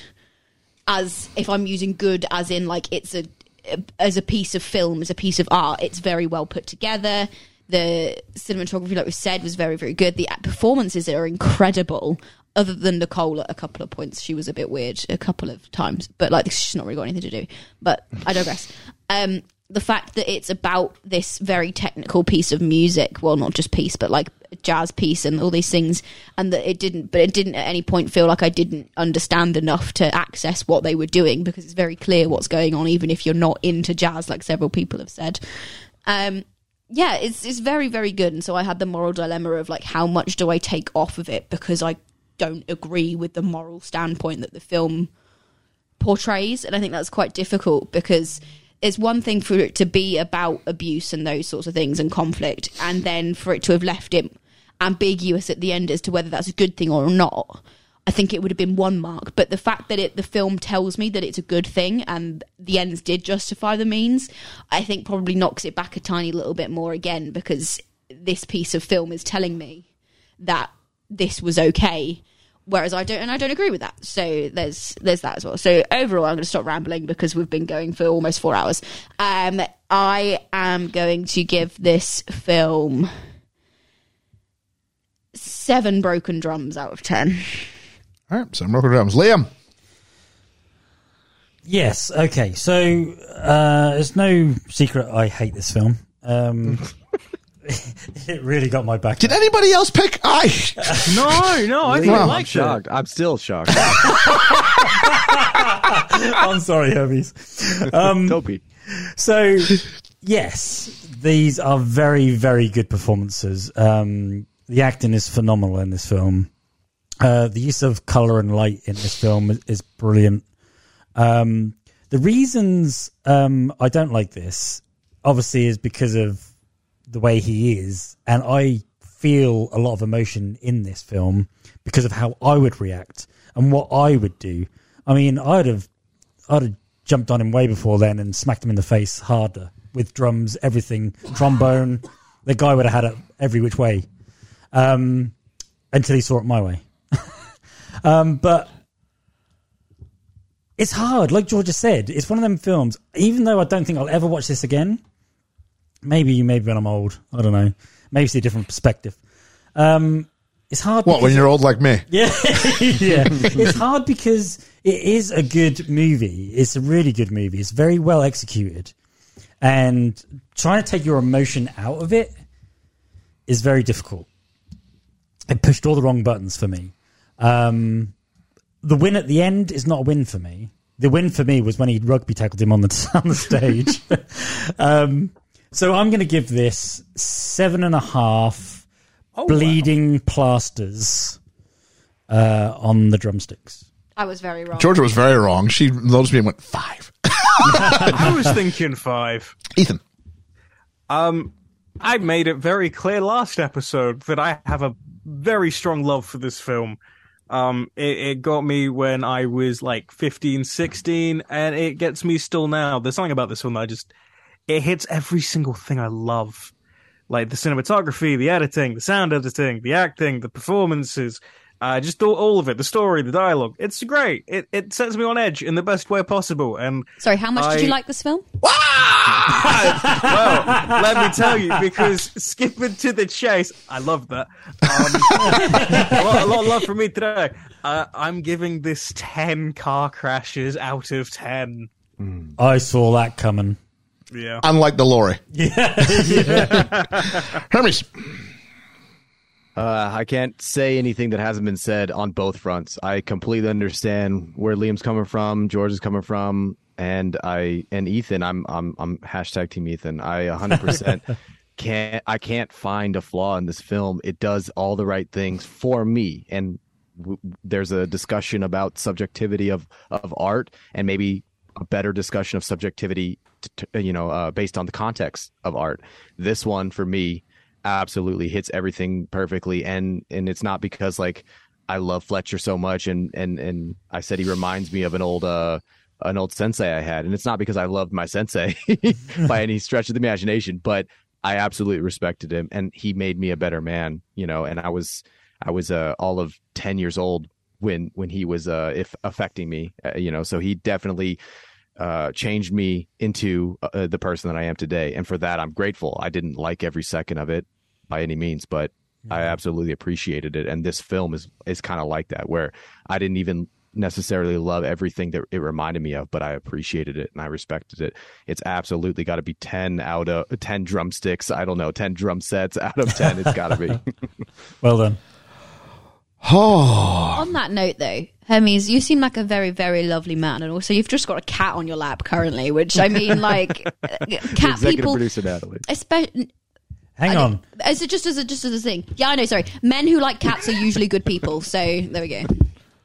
I do try, Georgia. I'm glad it's coming through. I do my best not to be a Fletcher. I just want to point out, George is the same one who commented we were only going for 4 hours and then was like, we got time for a cat story. We've got a guest on and he's got a cat. I'm going to totally be a hypocrite now myself. There's an episode of the IT Crowd where they go to see a musical. Gay. A gay musical. Like the one episode I've seen. And Chris O'Dowd's character goes, "Oh, I hate it." And they looks over at Richard Ayoade, who goes, "I love it. Everything I've ever known is being challenged, and I love it." He can't say that, can he? Yeah. And that's actually a really good impression. But it's kind of how I feel about this movie, because I'm going at the end going, the message appears to be that the ends justify the means. But then it leaves it with me and goes, well, what do you think about that? Because it's not telling me go out and be abusive to people and inspire them to. Is this an instructional manual on how to make a good drummer? I know that. I wasn't saying it was you. I'm just throwing out there in the universe. You were looking. Look, he's back. I always pitch to you. We've talked about this. Yeah, because he tried to do it to me last week and it didn't go well. And she rejected it. But it's that sort of thing. Is this one of the best films ever? I'm going to go, yeah. Yeah, it really is. I'm floored by the questions and the places this has taken me. It's lingered with me the next day. I find more things in it. And if it had gone that traditional tropey music way and they just got together and we all made, oh, look, I see who you are and I've changed my ways. No, Fletcher is still a malevolent so-and-so right till the end. And yet, Andrew also still needs his approval right to the end. Even when he's in the embrace of his father, he turns around and walks away, back towards his coach, back towards his abuser. Are those two separate things? Yes. Does he fulfill both of those things? Yes. Yeah. And it's wonderfully complicated. And I love the questions it makes me consider. And that's something I really dig. The idea about questioning everything I believe in. It does this. And then it forces me to sort of go, what do you think about that? And surely this is the point, I think, of art at times. Not all the time. Sometimes you want pizza. This ain't pizza. No. This is a very complicated dish. I'm going, do I like this? I think so. But what are they doing here? This is served from Hell's Kitchen. Gordon Ramsay's in the back. Yeah, well, it's a poor guy. It's an idiot sandwich. Where is the lamb sauce? I'm not quite where the other two are. I am 9.5 out of 10, though. So 9.5 fingers that still work after my car accident out of 10. So, yeah, a really interesting, the divide. There's a clear marker here. And I'm curious where the Patreon backers land. Will it just be a split of the two? Or will they lean one side more than the other? Georgia, what is the Patreon vote? So we had 5 votes. We had a 6, a 7, an 8, a 9, and a 10. So 8. Which comes out at 8. Yeah. Wow. So pretty much kind of where Liam is, just a little bit north of Liam.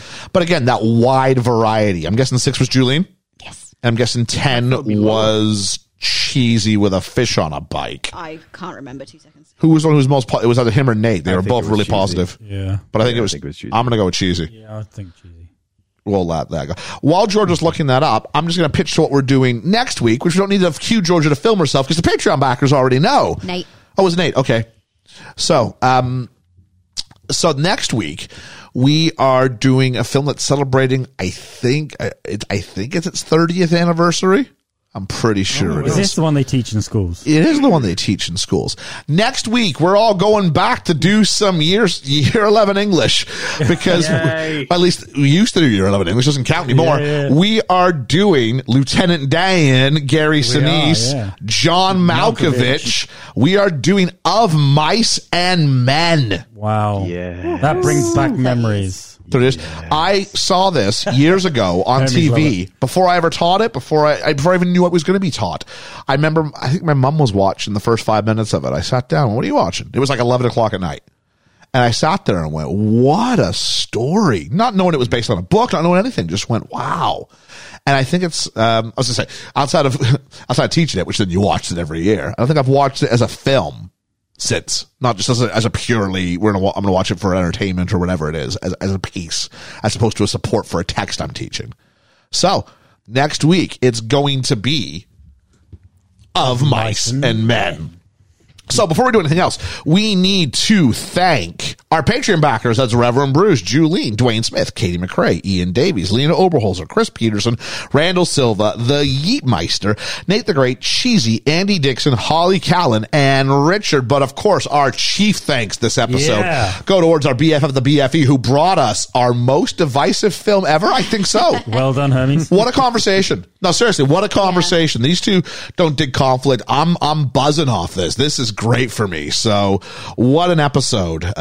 So thank you very much, Hermes. Another winner, and not just in film selection, but also in your contributions. It's always great having you on. The disembodied arm always makes me chuckle. That's right. Glasses coming on, guys. So thank you so much. This is always a blast. I love it so much. And if you love Hermes' dulcet tones, you'll see in the show notes, we're going to put a link to his podcast, the Scuttlebutt podcast. What's the Scuttlebutt? Find out when they talk about any number of things. I do like the therapy session episodes myself. But this last one got a little intense. I'll give everybody the warning to come out tomorrow. It is an intense one. There we go. If you thought this was intense, we got more of it coming out in the Scuttlebutt podcast. So thank you very much, Hermes. We hope you'll join us on the walk down. If you can just throw your name in between Ethan and Georgia, that would be ideal.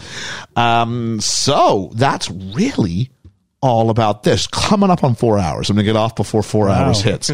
So that's it and dusted for this week. Please join us next time when we get together to go back to school and do a little Of Mice and Men. For Best Film Ever, I've been Ian. I've been Liam. I've been Ethan. And I've been Herbie. Sorry. He said Georgia and Ethan. I'm sorry. And I've been Georgia. Hey. And, oh, geez, what are the best 2 words that encapsulate what Hermes has brought to the podcast this week? Hang on. I got it. Good job. We'll catch you on the flippity flap. The flippity flip flop.